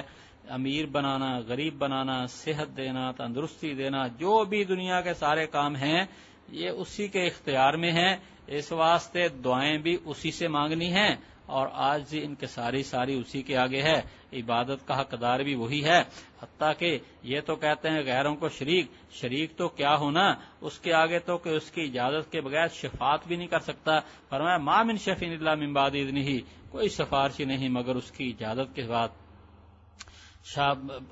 اسماعیل شہید رحمۃ اللہ علیہ تقویۃ الایمان میں وہ کہتے ہیں ٹھیک ہے اللہ کے نیک بندے شفاعت کریں گے، لیکن ہمیں تو اللہ ہی سے مانگنا ہے، اس لیے کہ شفاعت کریں گے اس کی اجازت سے، جس کو اللہ نے بخشنا ہوگا اللہ تعالیٰ خود بخش دے، کسی کی سفارش کروا دے، اور اگر خدا نہ خواستہ اللہ تعالیٰ کا کہ مجرم اللہ نے اس کو بخشنا ہی نہیں ہے تو اس کی سفارش بھی کون کرے گا؟ تو واسطے ہمیں جھکنا اور مانگنا اللہ ہی سے ہے۔ ذالکم اللہ ربکم، جو اس کے لیے اللہ نے وسائل بتائے ہیں، نبی علیہ السلام نے وسائل بتائے ہیں، مثلا درود شریف آدمی کثرت سے پڑھے، جو آدمی اذان کے بعد درود شریف پڑھتا ہے اور اذان کے بعد کی دعا پڑھتا ہے، نبی علیہ السلام فرماتے ہیں اللہ اس کو میری شفاعت عطا فرمائے گا۔ تو یہ ٹھیک ہے، کرنا چاہیے، لیکن شفاعت پھر بھی دے گا تو اللہ ہی دے گا۔ فرمایا ذالکم اللہ ربکم فاعبدوہ، یہ اللہ تمہارا رب ہے، اسی کی عبادت کرو۔ یعنی جب اس میں اشارہ یہ ذالکم، یہ اللہ، اس کا مطلب کیا ہے؟ یعنی جس میں یہ صفات ہیں وہ اللہ تمہارا رب ہے، جس نے آسمان و زمین کو 6 دن میں پیدا کیا، عرش کے اوپر وہ قائم ہوا اور سارے کاموں کی تدبیر کرتا ہے، اس کے حکم کے بغیر کوئی شفاعت نہیں کر سکتا۔ جس کی یہ صفات ہیں وہ رب تمہارا، وہ عبادت کا حقدار ہے، اس کے علاوہ اور نہیں۔ کیا تم نہیں دھیان کرتے؟ تم سب کو اسی کی طرف جانا ہے، اللہ کا وعدہ سچا ہے، بے شک اس نے پہلی دفعہ بھی پیدا کیا، دوبارہ بھی وہی پیدا کرے گا۔ اور مقصد کیا ہے؟ تاکہ ایمان والے یا اچھے کام کرنے والے ان کو انصاف کے ساتھ بدلہ دے، ان کے کسی نیک عمل کو ضائع نہیں کیا جائے گا۔ تو اب یہ ہے کہ پیدا پہلی دفعہ کیا ہے تو وہ پھر کام کریں گے، نیک پہلی دفعہ پیدا کیا، جو اب ہمیں جو زندگی ملی ہوئی ہے یہ تو کاموں کے لیے ہے، اور جو اگلی زندگی ہوگی وہ پھر اس کے بدلے کے لیے ہوگی۔ اگر یہ پہلی زندگی نہ ہوگی تو کام کون سا ہوگا؟ اگلی زندگی نہ ہوگی تو بدلہ پورا نہیں مل سکے گا۔ والذین کفروا، اور جنہوں نے کفر کیا ہے ان کے لیے پینا ہوگا کھولتے ہوئے پانی کا، اور خطرناک دردناک عذاب اس وجہ سے وہ کفر کیا کرتے تھے۔ والذی جعل الشمس ضیاء، فرمایا وہ اللہ جس نے کہ سورج کو بنایا ہے چمکدار، اور چاند اس کو بنا دیا اس نے روشن۔ تو ضیاء جو ہے نا، یہ کہتے ہیں، اس کی ایک تفسیر کرتے ہیں کہ ضیاء سے مراد وہ روشنی ہے جو کسی سے حاصل شدہ نہ ہو، اور نور جو ہے نا یہ نورانی، تو یہاں جو ہے نا یہ روشنی کہ جو دوسرے سے حاصل شدہ ہو۔ اور دوسرا یہ ہے کہ سورج اور چاند کی روشنی کا فرق تو سب کو معلوم ہے، تو ایک یہ ہے کہ ضیاء جو ہے نا یہ جمع کا لفظ ہے، یہ روشنیاں یعنی بہت سی روشنیوں کا گویا مجموعہ ہے، اور چاند اس سے کم ہلکا روشنی والا ہوتا ہے، اس کو دوسرا نمبر پہ ذکر کیا ہے۔ فرمایا پھر اللہ نے اس کی منزلیں بھی طے کر دی ہیں۔ وہ کیا ہے کہ سورج تو دیکھنے میں روزانہ روشنی نکلتا ہے، لیکن چاند جو ہے نا اس کے اندر کبھی چھوٹا کبھی بڑا، پورے مہینے میں اس کی 28-29 منزلیں ہوتی ہیں، اور 1-2 دن یہ غائب رہتا ہے، اور اس کے بعد پھر نئے سرے سے مہینہ شروع ہو جاتا ہے، تاکہ جانے تو گنتی سالوں کے اور حساب۔ ما خلق اللہ ذالک، اللہ تعالیٰ نے اس کو پیدا نہیں کیا مگر کسی مقصد کے ساتھ۔ تو اس کے پیدا کرنے کا مقصد کیا ہے؟ کہ تاکہ ہم اس کا شکر ادا کریں، اور ہمارے لیے امتحان۔ اللہ تعالیٰ کھول کر بیان کرتا ہے نشانیاں ان لوگوں کے لیے جو علم رکھتے ہیں۔ پھر فرمایا کہ رات اور دن کے پیدا کرنے میں، ان کے بدلتے رہنے میں، اور جو اللہ نے آسمان و زمین میں پیدا کیا نشانیاں ان لوگوں کے لیے جو اللہ سے ڈرتے رہتے ہیں۔ ہاں، جس کے دل میں ڈر ہوگا، فکر آخرت ہوگا، وہ ان چیزوں کو دیکھ کر اللہ تعالیٰ کی طرف مائل ہوگا، جیسا کہ پہلے آپ نے سورت آل عمران میں پڑھا ہے کہ غور و فکر کرتے ہیں آسمان و زمین کو، کہتے ہیں ربنا ما خلقت ھذا باطلا، اے اللہ تو نے ان کو بیکار پیدا نہیں کیا، اور جو آخرت کا ڈر ہی نہیں ہے وہ سمجھے گا بس ایسے نظام چل رہا ہے، جو مرضی کریں، وہ تو پھر یہ ہوگا کہ اللہ کی طرف سے کوئی عذاب بھی آتا ہے یا کوئی پریشانی بھی ہوتی ہے، ان کو کوئی اس کا فکر ہی کوئی نہیں ہوتا۔ مثلا سورج گرہن، اس وقت مسلمانوں کو یہ حکم ہے کہ بھی تم اللہ کی طرف متوجہ ہو جاؤ، اور نبی علیہ السلام اس وقت نماز پڑھتے تھے، سورج گرہن کے وقت باجماعت نماز آپ سے ثابت ہے۔ اور اب یہ ہے کہ لوگ جو ہے نا ایسے دن میں وہ تصویریں کھینچتے ہیں، کھیل کود کرتے ہیں اور خوشیاں مناتے ہیں۔ ایک علاقے کے اندر بہت خطرناک قسم کا سورج گرہن لگا کہ اتنا زیادہ کہ دن کے وقت اندھیرا سا ہو گیا، لیکن ان کا پتا تھا سائنسدانوں کو، انہوں نے خبر دے دی۔ اب لوگ بجائے اس کے اللہ کی طرف مائل ہوں، اس کو دیکھنے کے لیے اتنے لوگ چلے گئے کہ وہاں جو ہوٹلوں میں جگہ باقی نہ رہی۔ یہ دنیا کھیل تماشا تو نہیں ہے، ایسے موقع کے اوپر اللہ کی طرف جھکنا سب کے اوپر ضروری ہوتا ہے۔ آگے فرمایا ان کی نشانی جو اللہ کو نہیں مانتے، فرمایا ان الذین لا یرجون لقاءنا، بے شک جو لوگ ہماری ملاقات کی امید نہیں رکھتے اور دنیا کی زندگی پہ خوش ہو گئے اور اس پہ مطمئن ہو گئے، اور وہ لوگ جو ہماری آیات سے غافل ہیں، اولئک مأواہم النار، ان لوگوں کا ٹھکانہ آگ ہے، اس وجہ سے جو وہ کمایا کرتے ہیں۔ اب یہ دیکھ لیں کہیں ہمارے اندر تو یہ کیفیت نہیں ہے کہ دنیا کا مال پیسہ مل جائے اور بس پھر ہمیں کوئی پرواہ نہیں، نہ نماز کا فکر ہے نہ دین کے اور کاموں کا فکر ہے، بس ہمیں کیا ہے، بس پیسہ مل جائے، کاروبار اچھا ہو جائے، بس جی کوٹھی ہو جائے، کار ہو جائے، نماز نہیں تو نہ صحیح۔ جیسے حضرت تھانوی کے پاس ایک آدمی آیا، وہ کہنے لگا جی بچے کے بارے میں کہ یہ بچہ جو ہے نا یہ بس ویسے تو بہت اچھا ہے، لیکن بس اس کے اندر جو ہے نا وہ ایک کمی ہے چھوٹی سی، وہ کیا ہے، یہ نماز نہیں پڑھتا ہے، ویسے فرما بردار ہے، یہ ہے وہ ہے۔ انہوں نے اس کی مثال دی، حضرت تھانوی کہنے لگے تیری مثال تو ایسے ہے کہ جیسے کوئی آدمی بچہ بیمار ہو جائے اور ڈاکٹر کو لائیں، ڈاکٹر اس کو دیکھے اور کہے جی بچے کے کان بھی ٹھیک ہیں، آنکھیں بھی ٹھیک ہے، دل دماغ بھی ٹھیک ہے، گردے بھی ٹھیک ہیں، اور بس یہ سب کچھ اچھا بھی ہوا کیا، بس تھوڑی سی بات ہوگی، وہ کیا جان نکل گئی اس کی، جب جان نکلے پیچھے کیا رہ گیا۔ اسی طرح پر جو بچہ نماز ہی نہیں پڑھتا تو کہتا ہے یہ معمولی کیس ہے، پیچھے رہ کیا گیا اس کے۔ اس واسطے اصل چیز ہمیں دین کا فکر ہونا چاہیے، اپنے بارے میں بھی، اپنے چھوٹوں کے بارے میں بھی، اپنے ساتھیوں کے بارے میں بھی،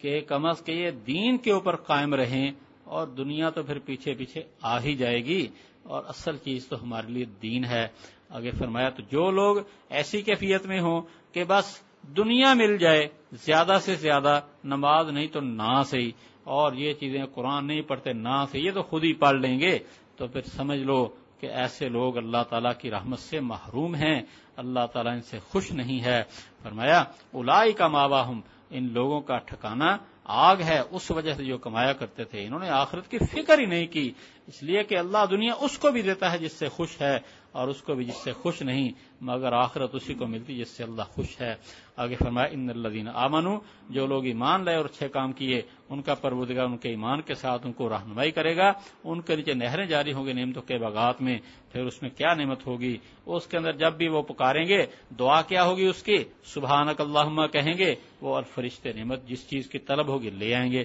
مثلا کوئی پھل دیکھا ہے دل چاہا کھانے کو، تو یہ نہیں کہیں گے جاؤ فلانا پھل لے کے آؤ، سبحانک اللہم کہیں گے، فرشتے وہ پھل لے کے سامنے آ جائیں گے۔ اور فرمایا ملاقات ہوگی ایک دوسرے سے، دعا ہوگی تو سلام، اور آخری جو ان کی دعا ہوگی نعمت کا شکریہ، الحمدللہ رب العالمین۔ فرمایا وَلَوْ يُعَجِّلُ اللَّهُ لِلنَّاسِ الشَّرَّ اسْتِعْجَالَهُم بِالْخَيْرِ، اگر اللہ تعالیٰ، اب ہونا تو یہ چاہیے کہ آخرت کی طلب ہو بندے میں، لیکن دنیا والے بس جی دنیا مانگتے ہیں، اور اگر ان کو آخرت کا ڈرایا جائے تو کہہ دیتے ہیں جلدی لے آؤ جو عذاب لے کے آنا ہے۔ فرمایا اگر اللہ تعالیٰ لوگوں پہ شر لے آتا جلدی، جیسے وہ خیر مانگتے ہیں، تو پھر ان کا وقت ختم کر دیا جاتا۔ فَنَذَرُ الَّذِينَ، ہم چھوڑیں گے، چھوڑتے ہیں ان لوگوں کو جو ہماری ملاقات کی امید نہیں رکھتے، ان کی سرکشی میں سرگرداں۔ بس یہ اللہ تعالیٰ کی حکمت ہے کہ اللہ تعالیٰ ڈھیل دے دیتے ہیں، ہم سمجھتے ہیں بہت لمبا وقت ہے، لیکن وہ لمبا وقت نہیں ہوتا، جب وہ پورا ہوتا ہے پھر کہتے اوہ اتنی جلدی ہماری موت آ گئی۔ وَإِذَا مَسَّ الْإِنسَانَ ضُرٌّ دَعَانَا، جب انسان کو مصیبت آتی ہے، پریشانی آتی ہے، ہمیں پکارتا ہے، لِجَنبِهِ أَوْ قَاعِدًا أَوْ قَائِمًا، پڑا یا بیٹھا یا کھڑا۔ پیچھے تو ہے نا کہ وہ کہتے ہیں جی عذاب کب آئے گا، لیکن جب ذرا سی پریشانی آتی ہے تو پھر بے باس ہو کے پکارنے لگ جاتا ہے۔ لیکن اس میں پکارنے میں پہلے کیا ہے کہ وہ پہلو پہ، پھر بیٹھ کر، پھر کھڑا، مطلب یہ ہے کہ پہلے تو تھوڑا پکارتا ہے، اگر آسانی سے نہیں کام بنا ہے پھر ذرا اور ہمت کرتا ہے، پھر اور، جبکہ نیک بندوں کے بارے میں جو ہے نا وہ پیچھے گزرا ہے، یذکرون اللہ قیاما وقعودا وعلی جنوبہم، کہ وہ پکارتے ہیں کھڑے اور بیٹھے اور پہلو کے بل. کھڑے نماز پڑھتے ہیں، کھڑے نہیں نماز پڑھ سکتے بیٹھ کے پڑھ لیتے ہیں، بیٹھ کر نماز نہیں پڑھ سکتے تو لیٹ جاتے ہیں. اور خدا کے نافرمان اگر یاد کرتے ہیں تو پہلے نمبر پر لیٹ کر، پھر بیٹھ کر، پھر کھڑے ہو کر. لیکن پھر فرمایا فلما کشفنا عنہ ضرہ، جب ہم اس مصیبت کو دور کر دیتے ہیں پھر گزرا جیسا کہ اس نے ہمیں کسی مصیبت کی طرف پکارے نہیں اس کو لگی ہو. یہ بھی ایک بڑی بس ہر وقت اللہ کے عذاب سے ڈرنا چاہیے. جو ایمان والے ہیں وہ ہر وقت متوجہ رہتے ہیں، اور یہاں پریشانی آ گئی تو جھک گئے، دور ہو گئے، پھر نافرمانی. اسی طرح پر کافروں کے جو حد سے بڑھنے والے ان کے لیے آراستہ کی جو وہ کرتے ہیں. پھر فرمایا کہ پہلے لوگوں پہ بھی عذاب آیا، ان پہ بھی عذاب آ سکتا ہے. ہم نے ہلاک کیا ان جماعتوں کو جو تم سے پہلے جب انہوں نے ظلم کیا اور آئے ان کے پاس ان کے رسول واضح نشانات کے ساتھ اور نہیں تھے کہ وہ ایمان لاتے. اسی طرح اللہ تعالیٰ مجرم لوگوں کو بدلہ دیتے ہیں. تو اللہ کی نافرمانی سے بچتے رہو. نافرمانی کا یہ وبال پڑتا ہے کہ انسان ایمان بھی کھو بیٹھتا ہے. ثم جعلناکم خلائف فی الارض، پھر ہم نے آپ کو بنایا ہے نائب زمین میں اس کے بعد تاکہ ہم دیکھیں تم کیسے کر رہے ہو. وَإِذَا تُتْلَىٰ عَلَيْهِمْ آيَاتُنَا بَيِّنَاتٍ، جب ان کے اوپر ہماری آیات واضح پڑھی جاتی ہیں تو کہتے ہیں وہ لوگ جو ہماری ملاقات کی امید نہیں رکھتے ائت بقرآن غیر ھذا وبدلہ. تو اس سے پہلے تھا قرآن پاک کی عظمت کا ذکر تھا. یہاں یہ بتایا ہے کہ مخالفین کو اصل جو ہے نا وہ دشمنی قرآن پاک کے مضامین سے ہے، اس کی دعوت سے ہے. اب قرآن پاک پڑھتے ہیں تو کہتے ہیں جی اس قرآن کو یا تو اس کے علاوہ کتاب لیا اور یا اس کو بدل دے، اس کے اندر جو توحید کا مضمون ہے، اس کے اندر جو ان کے عقائد کا رد ہے اس کو تبدیل کر دیجئے. کہہ دیجئے میرے لیے نہیں ہے کہ میں اس کو بدلوں اپنی طرف سے، یہ قرآن اللہ کا کلام ہے، اس کو کون بدل سکتا ہے. میں تو اسی کی پیروی کرتا ہوں، میری طرف وحی کی جاتی ہے. مجھے ڈر ہے کہ اگر میں نے نافرمانی کی اپنے رب کے تو بڑے عظیم بڑے دن کے عذاب کا ڈر ہے. یعنی یہ نبی علیہ السلام نے نام لے کر ان کو سمجھایا ہے کہ میرے ڈرنے کا مطلب کہ تم ڈرو اللہ تعالیٰ سے، تم جو مطالبہ کرتے ہو میں اس کو بدل دوں، یہ میرے آپ کے بس کی بات نہیں ہے. کہہ دیجئے اگر اللہ چاہتا میں اس کو تمہارے اوپر نہ پڑتا اور اللہ تم کو اس کی خبردار، اللہ تعالیٰ تم کو اس کی اطلاع نہ دیتا. تو یہ میں اپنی طرف سے نہیں لایا، یہ اللہ تعالیٰ کا حکم ہے. مجھے کوئی شوق نہیں تھا بڑا بننے کا، اللہ نے میرے اوپر یہ احکامات نازل کیے ہیں. دیکھو میں نے تمہارے اندر ایک عمر گزاری، اس سے پہلے 40 سال کوئی میں نے تمہیں وحی نہیں سنائی، کوئی میں نے تمہیں اپنے فرما بداری کی طرف نہیں بلایا. کیا تمہیں اتنی عقل نہیں ہے؟ فمن اظلم ممن افترى علی اللہ کذبا، تو کون بڑا ظالم ہے جو اللہ کے اوپر جھوٹ باندھے یا اس کی آیات کی تکذیب کرے. تو اب اگر تم نہیں مانتے تو تم اللہ کی آیات کی تکذیب کر کے ظالم بنتے ہو، اور اگر میں نے جھوٹ بولنا ہوتا تو میں پہلے بول دیتا، تو میں تو اس سے پاک ہوں اور تم تکذیب کر کے ظالم بنتے ہو. بے شک مجرم لوگ کامیاب نہیں ہو سکتے. فرمایا وَيَعْبُدُونَ مِن دُونِ اللَّهِ، اور یہ لوگ اللہ کے علاوہ اس کی پیروی اس کو پکارتے ہیں، اس کی عبادت کرتے ہیں جو ان کو نفع نقصان نہیں دے سکتا، اور کہتے ہیں یہ ہمارے سفارشی ہیں اللہ کے ہاں. دیکھو سفارش وہ ہوگی جو اللہ کی اجازت سے، اور یہ کہتے ہیں کہ باجی یہ زبردستی ہمارے کام بنوا لیں گے، تو یہ زبردستی والی بات کوئی نہیں ہے. تو یہ بالکل جھوٹے ہیں. فرما دیجئے کیا تم اللہ کو بتاتے ہو وہ بات جو نہیں جانتا، وہ زمینوں جو آسمانوں میں اور نہ زمین میں، پاک ہے وہ بلند اس سے جو یہ شریک کرتے ہیں. اگر کوئی ایسا شفیع ہوتا اس کو پتا ہوتا، جب وہ کہتا ہے کوئی نہیں تو تم بالکل جھوٹ بولتے ہو. وما کان الناس الا امۃ واحدہ، اور لوگ سارے ایک جماعت ہے، پھر ان کا اختلاف ہو گیا. اور اگر ایک کلمہ نہ ہوتا، ایک بات جو تیرے رب کی طرف سے ہو چکی، تو ان کے درمیان فیصلہ کر دیا تو اس میں جو اختلاف کرتے ہیں یہ اللہ تعالیٰ کا فیصلہ ہے کہ دنیا کے اندر سارے معاملات نہیں طے ہوں گے، کچھ معاملات آخرت میں ہو جائیں گے. اگر یہ فیصلہ نہ ہوتا تو دنیا میں ان کا حساب بے باک کر دیا جاتا. فرماتے ہیں اور یہ کہتے ہیں کہ اتاری گئی اس کے اوپر کوئی نشانی اس کے رب کی طرف سے. نشانی کیسی؟ جیسی یہ چاہتے تھے کہ مثلا صفا پہاڑ یہ سونے کا بن جائے. کہہ دیے غیب اللہ کے لیے ہے، اسی کو پتا ہے کہ کون سی نشانی آئے گی کون سی نہیں آئے گی، کب آئے گی کب نہیں آئے گی. بس انتظار کرو، انی معکم من المنتظرین، میں تمہارے ساتھ انتظار کرنے والوں سے ہوں. پتہ چل جائے گا تمہیں بھی کہ میں کامیاب ہوتا ہوں کہ نہیں. چنانچہ جب یہ آیت اتری ہے اس وقت تو مکہ میں تھے نبی علیہ السلام اور مسلمان نہایت مظلوم تھے، لیکن چند سالوں کے بعد ہی پھر اللہ تعالیٰ نے دکھا دیا کہ مسلمانوں کو کس طرح فتوحات مل رہی ہیں. یہ فرمایا وَإِذَا أَذَقْنَا النَّاسَ رَحْمَةً مِّن بَعْدِ ضَرَّاءٍ، جب ہم لوگوں کو کوئی رحمت چکھاتے ہیں اس پریشانی کے بعد جو ان کو لگی ہو، تو ان کے لیے تدبیریں ہوتی ہیں ہماری آیات کے بارے میں۔ مطلب یہ ہے کہ اللہ تعالیٰ کی طرف سے پریشانی آ گئی، انہوں نے مانگا، اس کے بعد پریشانی دور ہو گئی، اب پھر اللہ تعالیٰ کے حکموں کے خلاف کوئی نہ کوئی تدبیریں لگے رہتے ہیں، اپنی اوقات بھول جاتے ہیں بھی جیسے اللہ نے پہلے پریشانی میں ڈالا دوبارہ بھی تو ڈال سکتا ہے۔ کہہ دیجئے اللہ تعالیٰ بہت تیز تدبیر والے ہیں، بے شک ہمارے بھیجے ہوئے لکھتے ہیں جو تم تدبیریں کر رہے ہو، کہاں تک بھاگ جاؤ گے۔ والذی یسیرکم فی البر، وہی ہے جو تم کو پھراتا ہے خشکی میں اور دریاؤں میں، یہاں تک کہ جب تم کشتی میں ہوتے ہو تو لے چلتی ہیں تم کو۔ اب بتایا دیکھو اللہ تعالیٰ کے حکم سے کشتیاں چلتی ہیں، اچانک آندھی آ جاتی ہے اور پھر تم بے بس ہو کے اس کو پکارنے لگ جاتے ہو۔ فرماتے ہیں لے کے چلتی ہیں تم کو بریہم طیبۃ، اچھی ہواؤں کے ساتھ، اور خوش ہو جاتے ہیں وہ لوگ اس کے ساتھ۔ جاءت ریح عاصف، تو آتی ہے اس کے اوپر تیز ہوا اور آتی ہے اس کے اوپر موج ہر طرف سے، اور وہ سمجھتے ہیں کہ ان کو گھیر لیا گیا ہے۔ پہلے زمانے میں جو کشتیاں چلتی تھیں، آج کل بھی کہیں کہیں ان کا نمونہ دکھائی دیتا ہے دریاؤں کے اوپر یا سمندروں پہ۔ تو پہلے زمانے میں تو زیادہ تر وہی کشتیاں چلتی تھیں، انہیں بادبانی کشتی کہا جاتا تھا۔ بادبانی کشتی کا معنی کیا ہوتا ہے کہ جو ہواؤں کے ساتھ چلنے والی، ان کے ساتھ ایک بڑے بانس ہوتے تھے اور کپڑا خاص طریقے سے وہ رکھا ہوتا تھا، اور وہ دیکھتے رہتے تھے ملا کہ ان کا جو ہے نا یہ آب و ہوا یہ اس کے مطابق ہے یا کہ نہیں۔ تو جب آب و ہوا اس طرف کی ہوتی تھی جدھر کو جانا ہوتا تھا تو پھر وہ کپڑا کھول دیتے تھے، اور جس وقت آب و ہوا جو ہے نا موافق نہ ہوتی تھی تو پھر وہ کپڑے کو سمیٹ کر رکھتے تھے۔ اور کبھی ایسے بھی ہوتا ہے کہ کپڑے کو تو انہوں نے کھول دیا اور جانا مشرق کی طرف ہے اور ہوا اس کو مغرب طرف لے چلی،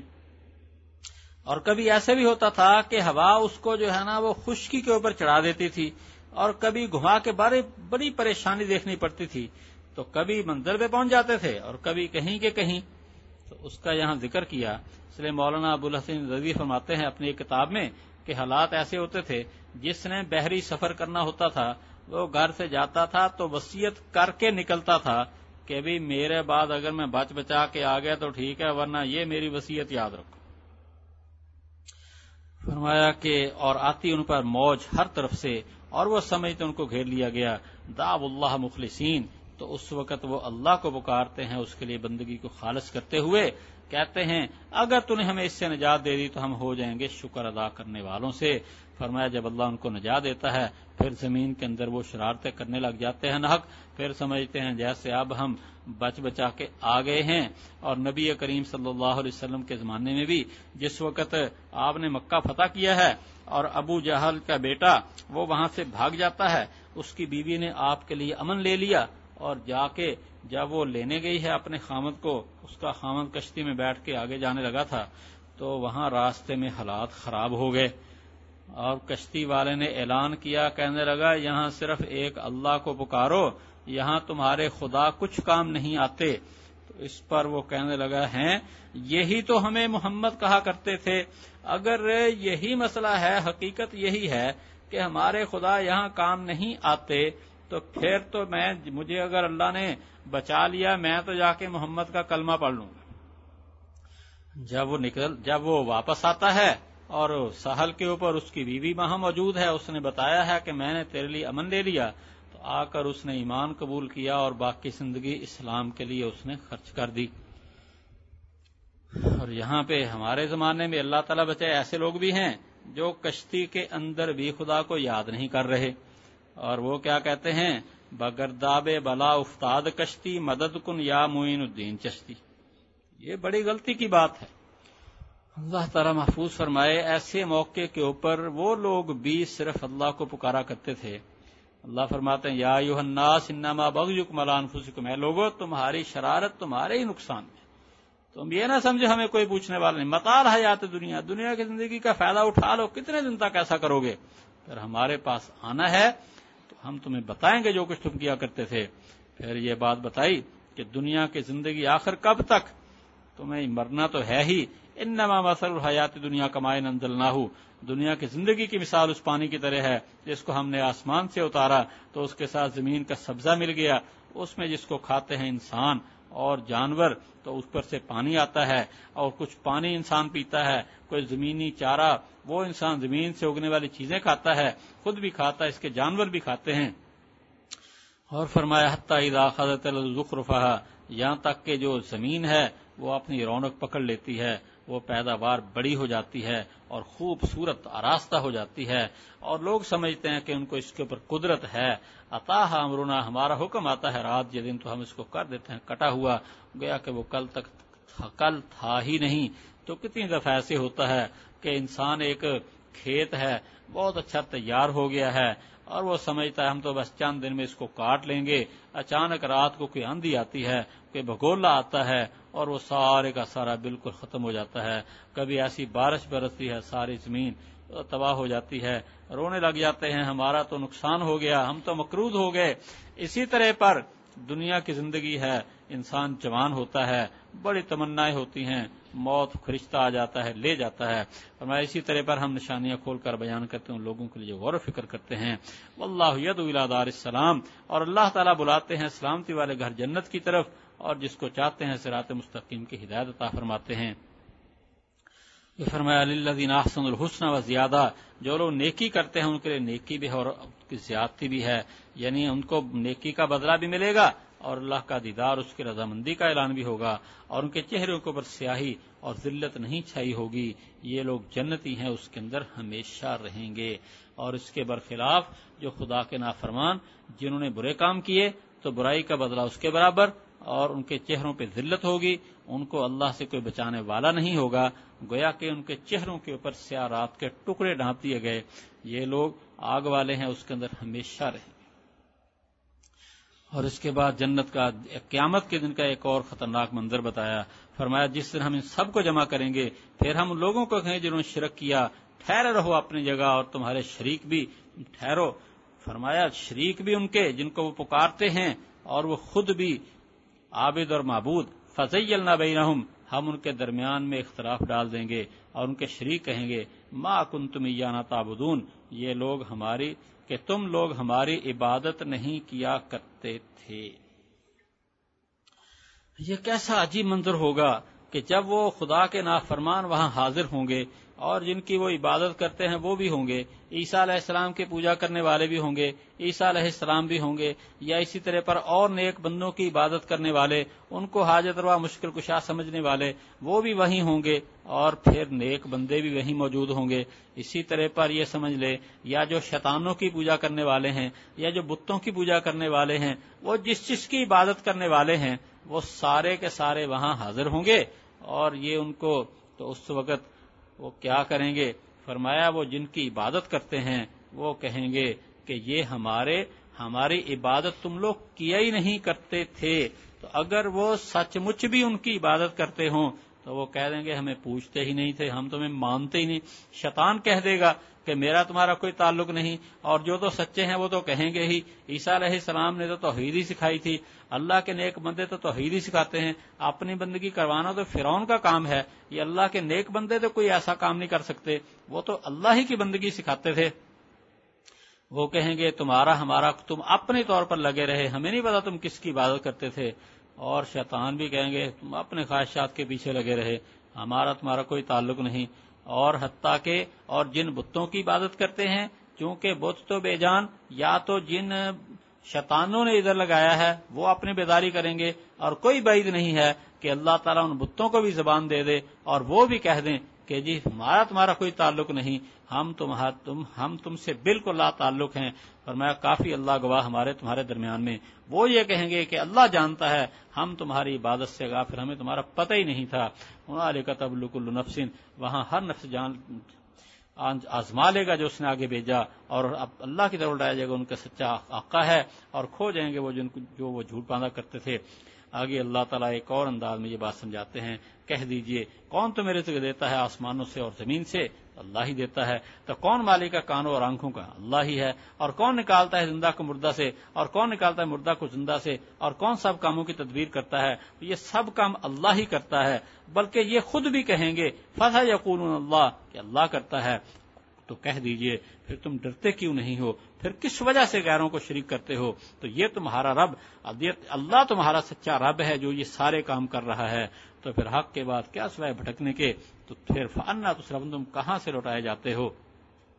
اسی طرح ثابت ہوگی تیرے رب کی بات ان لوگوں پہ جو نافرمان ہوئے کہ وہ ایمان نہیں لائیں گے۔ کہہ دیجئے ہل من شرکائکم، کیا تمہارا کوئی ایسا شریک ہے جو پہلی دفعہ پیدا کرتا ہے پھر دوبارہ پیدا کرتا ہے؟ اللہ کے علاوہ کوئی یہ کام کرنے والا نہیں۔ کہہ دیجئے اللہ ہی پہلی دفعہ پیدا کرتا ہے، وہی پھر دوبارہ پیدا کرے گا، تو تم کہاں پلٹائے جاتے ہو؟ کہہ دیجئے کیا تمہارے شریکوں سے کوئی ہے جو حق کی رہنمائی کرتا ہے؟ کہہ دیجئے اللہ تعالیٰ ہی حق کی رہنمائی کرتے ہیں۔ اب ایک اور بات کہ بھی اللہ کے علاوہ کوئی سیدھا راستہ دکھانے والا نہیں، حتیٰ کہ انبیاء کرام بھی اس بارے میں اللہ کے محتاج ہیں، اور وہ بھی اللہ تعالیٰ سے صراط مستقیم کی دعائیں کرنے والے تھے۔ افمن یہدی الی الحق، کیا وہ جو کہ حق کی رہنمائی کرے وہ زیادہ حقدار ہے کہ اس کی پیروی کی جائے؟ امن لا یہدی، یا وہ جو کہ نہیں راستہ پاتا مگر یہ کہ اس کے راستہ بتایا جائے؟ فما لکم، کیا ہو گیا تم کو، تم کیسے انصاف کرتے ہو؟ اور یہ جو بتوں کی پوجا کرتے ہیں وہ تو ایسے ہیں وہ سیدھے کھڑے بھی نہیں ہو سکتے، دوسروں کی کیا رہنمائی کریں گے؟ وہ ان کے سامنے آگے حضرت ابراہیم علیہ السلام نے ان سے پوچھا بھئی بتاؤ نا، ان سے پوچھو کہ یہ جو مارا گیا یہ جو ان کے بت توڑے ہوئے کس نے توڑے ہیں؟ بڑے سے پوچھو نا، وہ کہیں گے تجھے پتا تو ہے، یہ بولتے ہی نہیں۔ فرمایا وما یتبع اکثرہم، اور نہیں پیروی کرتے ان میں سے اکثر مگر گمان کی، بس کوئی پکا علم نہیں ہے۔ ان ظن لا یغنی الحق شیئا، بے شک یہ جو کچا علم ہوتا ہے، یہ گمان، یہ سچی بات اس کے آگے کچھ کام نہیں دے سکتے۔ جہاں عقیدے کی چیز ہے وہاں پکے دلائل کی ضرورت ہے، اور وہاں خیالات کام نہیں کریں گے۔ ان اللہ علیم بما یفعلون، اللہ جانتے ہیں جو کچھ یہ کیا کرتے ہیں۔ آگے رہی بات یہ کہ قرآن کے بارے میں نبی علیہ السلام پر الزام ان کا اپنا بنایا ہوا ہے، نہیں بالکل غلط ہے۔ دنیا کے دانشور بعض نبی علیہ السلام کی تعریف کرتے ہیں اور ساتھ یہ کہہ دیتے ہیں جی محمد نے بڑا اچھا کلام پیش کر دیا۔ نہ یہ ٹھیک ہے، نبی علیہ السلام لائے ہیں مگر اللہ کا کلام ہے، اپنا بنایا ہوا نہیں ہے۔ فرمایا نہیں یہ قرآن کے بنائے جائے اللہ کے ماسوا سے، لیکن تصدیق اس کی جو اس کے سامنے یعنی جو تورات کے اندر ہے اس میں یہ ایک نبی علیہ السلام کے بارے میں اس کو اللہ کا کلام ہی کہا گیا ہے۔ وہ تفسیر الکتاب، اور کتاب کی تفصیل نہیں شک اس کے اندر رب العالمین کی طرف سے ہے۔ آگے پھر نبی علیہ السلام پہ الزام جو لگاتے ہیں ان کو چیلنج دیا گیا ہے کہ نبی علیہ السلام بھی تو آخر تمہاری قوم کے فرد ہیں، اگر یہ کلام ان کا ہے تم بنا کے لے آؤ۔ ام یقولون افترا، کیا یہ کہتے اس کو خود بنا لیا انہوں نے؟ کہہ دیجئے فاتوا بسورۃ مثلہ، لاؤ تم کوئی صورت اس جیسی اور پکارو جس کی تمہیں طاقت ہو اللہ کے ماں سوا، ان کنتم صادقین، اگر تم سچے ہو۔ اور سارے مل کر بھی قرآن کریم کی کسی صورت جیسی صورت نہیں لا سکے، تو یہ دلیل ہے اس بات کی قرآن اللہ کی سچی کتاب ہے۔ فرمایا بلکہ انہوں نے اس کی تکذیب کی جس کے علم کو انہوں نے نہیں جانا، نہیں قابو کر سکے، اور نہیں آئی ان کے پاس اس کی حقیقت۔ مطلب یہ ہے کہ قرآن پاک کی تعویل سے مراد تفسیر بھی کرتے ہیں کہ قرآن پاک کی پوری تفسیر ان کے پاس نہیں پہنچی، یا قرآن پاک نے جو پیش گوئیاں کی ہیں ان کے ظاہر ہونے کا ابھی وقت نہیں آیا اور یہ اس کی تکذیب پہلے کر رہے ہیں۔ اب قرآن پاک نے قیامت کی خبر دے دی ہے، اب قیامت تو جب آئے گی سو آئے گی، اور یہ پہلی تکذیب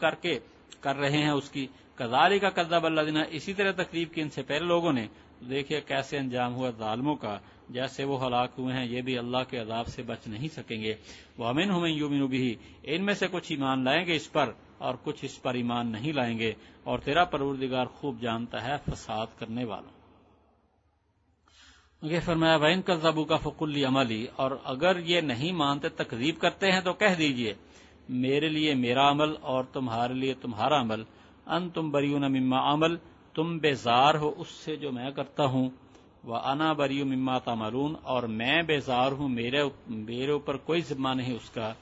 جو تم کر رہے ہو۔ مطلب یہ ہے کہ دیکھو تم تکذیب کرتے ہو تو تمہیں اپنے جرم کا انجام دیکھنا ہوگا، تو میں تمہیں پھر مجھے تم کچھ نہ کہنا قیامت کے دن۔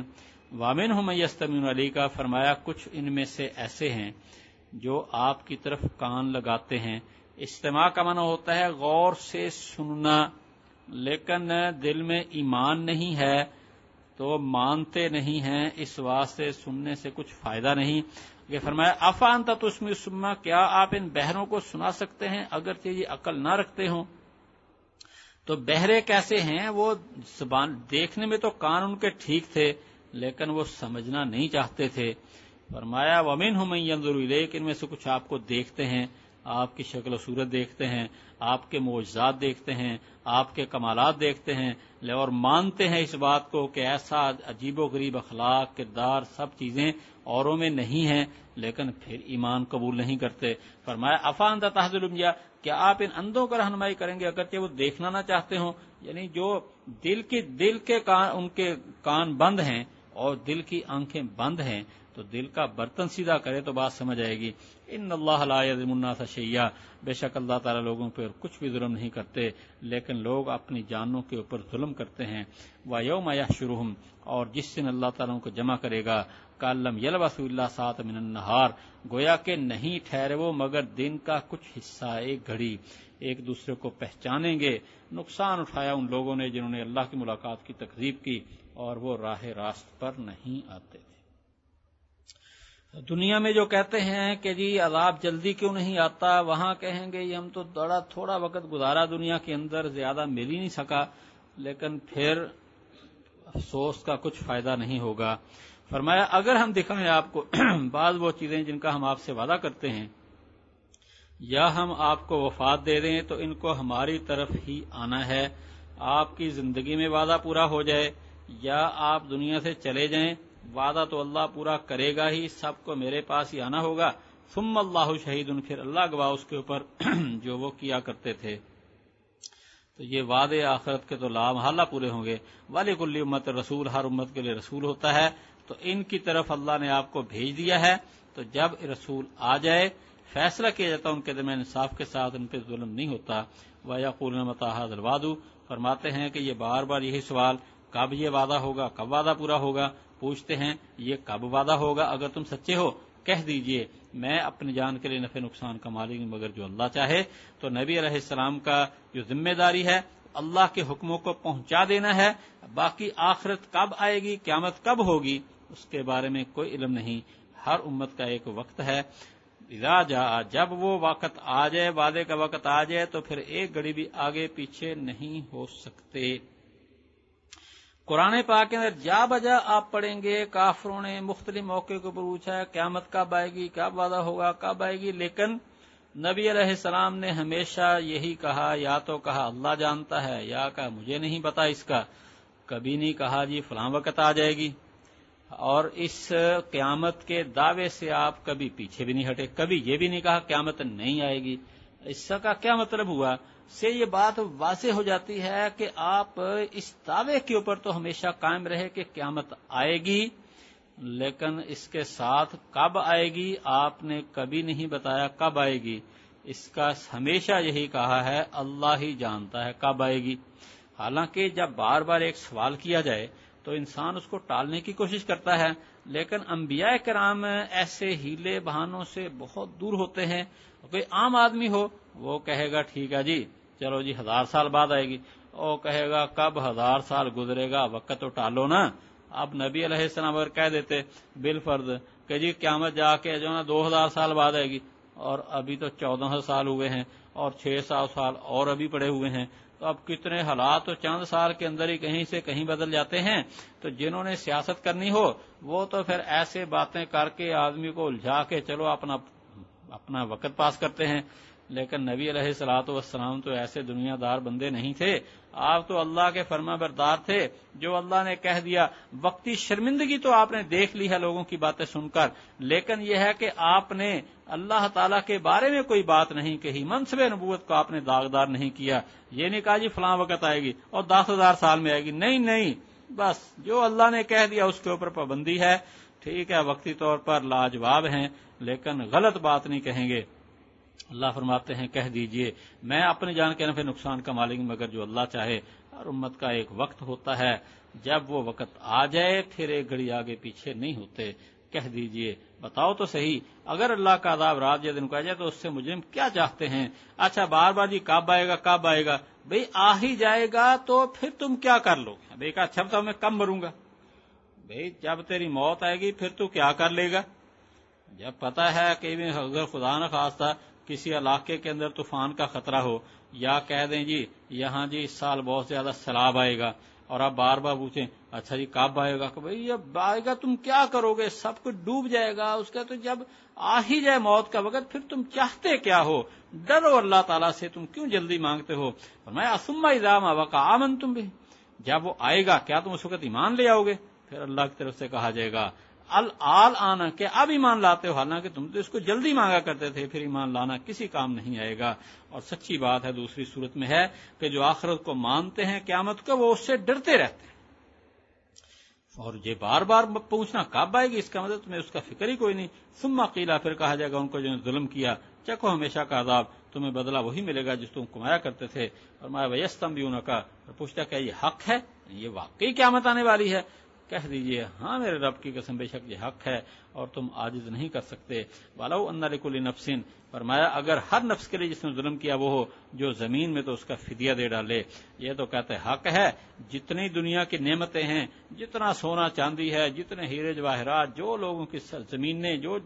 کھیتیں، جو کچھ بھی ہے زمین میں، اگر ایک شخص کے لیے بھی سارا کچھ ہو جائے تو وہ کہے گا یہ سب کچھ مجھ سے لے لو لیکن میری جان چھوڑ دو، لیکن چھوٹے گا نہیں۔ فرمایا واسر ندامتا، اس وقت شرمندگی کو چھپا کے رکھیں گے، ظاہر نہیں کریں گے۔ جب دیکھیں گے عذاب کو، ان کے درمیان فیصلہ کیا جائے گا، انصاف کے ساتھ، پہ ظلم نہیں ہوگا، لیکن کب تک وہ چھپائیں گے؟ کچھ دیر کے بعد رونا چلانا شروع کر دیں گے، مگر فائدہ کسی طرح بھی نہیں ہوگا۔ خبردار، بے شک اللہ ہی کے لیے جو آسمان میں زمین میں، خبردار اللہ کا وعدہ حق ہے، لیکن اکثر علم نہیں رکھتے۔ وہی زندہ کرتا ہے اور مارتا ہے، اور اسی کی طرف تم لوٹائے جاؤ گے۔ پھر آگے قرآن پاک کی عظمت اور اس سے فائدہ حاصل کرنے کی طرف، اے لوگو تمہارے پاس آ چکی نصیحت تمہارے رب کی طرف سے اور شفا اس کے لیے جو سینوں میں ہے، اور ہدایت اور رحمت ایمان والوں کے لیے۔ کہہ دیجئے اللہ کے فضل اور کی رحمت، بس اس کے ساتھ خوش ہوں، یہ بہتر اس سے جو اکٹھا کر رہے ہیں۔ کہہ دیجئے ارأیتم ما انزل اللہ، کیا تم بتاؤ تو صحیح جو اللہ نے تمہارے لیے رزق اتارا، تم نے اس میں حرام اور حلال بنا لیا، کہ اللہ نے تمہیں اس کی اجازت دیا، تم اللہ پہ جھوٹ باندھتے تھے۔ پہلے گزرا ہے کہ مختلف جانوروں کو انہوں نے غیر اللہ کے لیے، بتوں کے نام کے اوپر انہوں نے حرام بنا لیا تھا، یہ فلاں بت کے لیے کوئی بحیرہ، کوئی صاحبہ، کوئی وسیلہ، اور کئی چیزیں انہوں نے ناجائز، جیسے خنزیر ہے، اسی طرح پر غیر اللہ کے نام کا جو ہے نا یہ ذبیحہ، اور اسی طرح پر خون اور مردار، اس کو انہوں نے حلال بنایا ہوا تھا، تو حرام کو حلال بنا دیا اور حرام کو حلال۔ فرمایا کیا کہہ دیجئے کیا اللہ نے تمہیں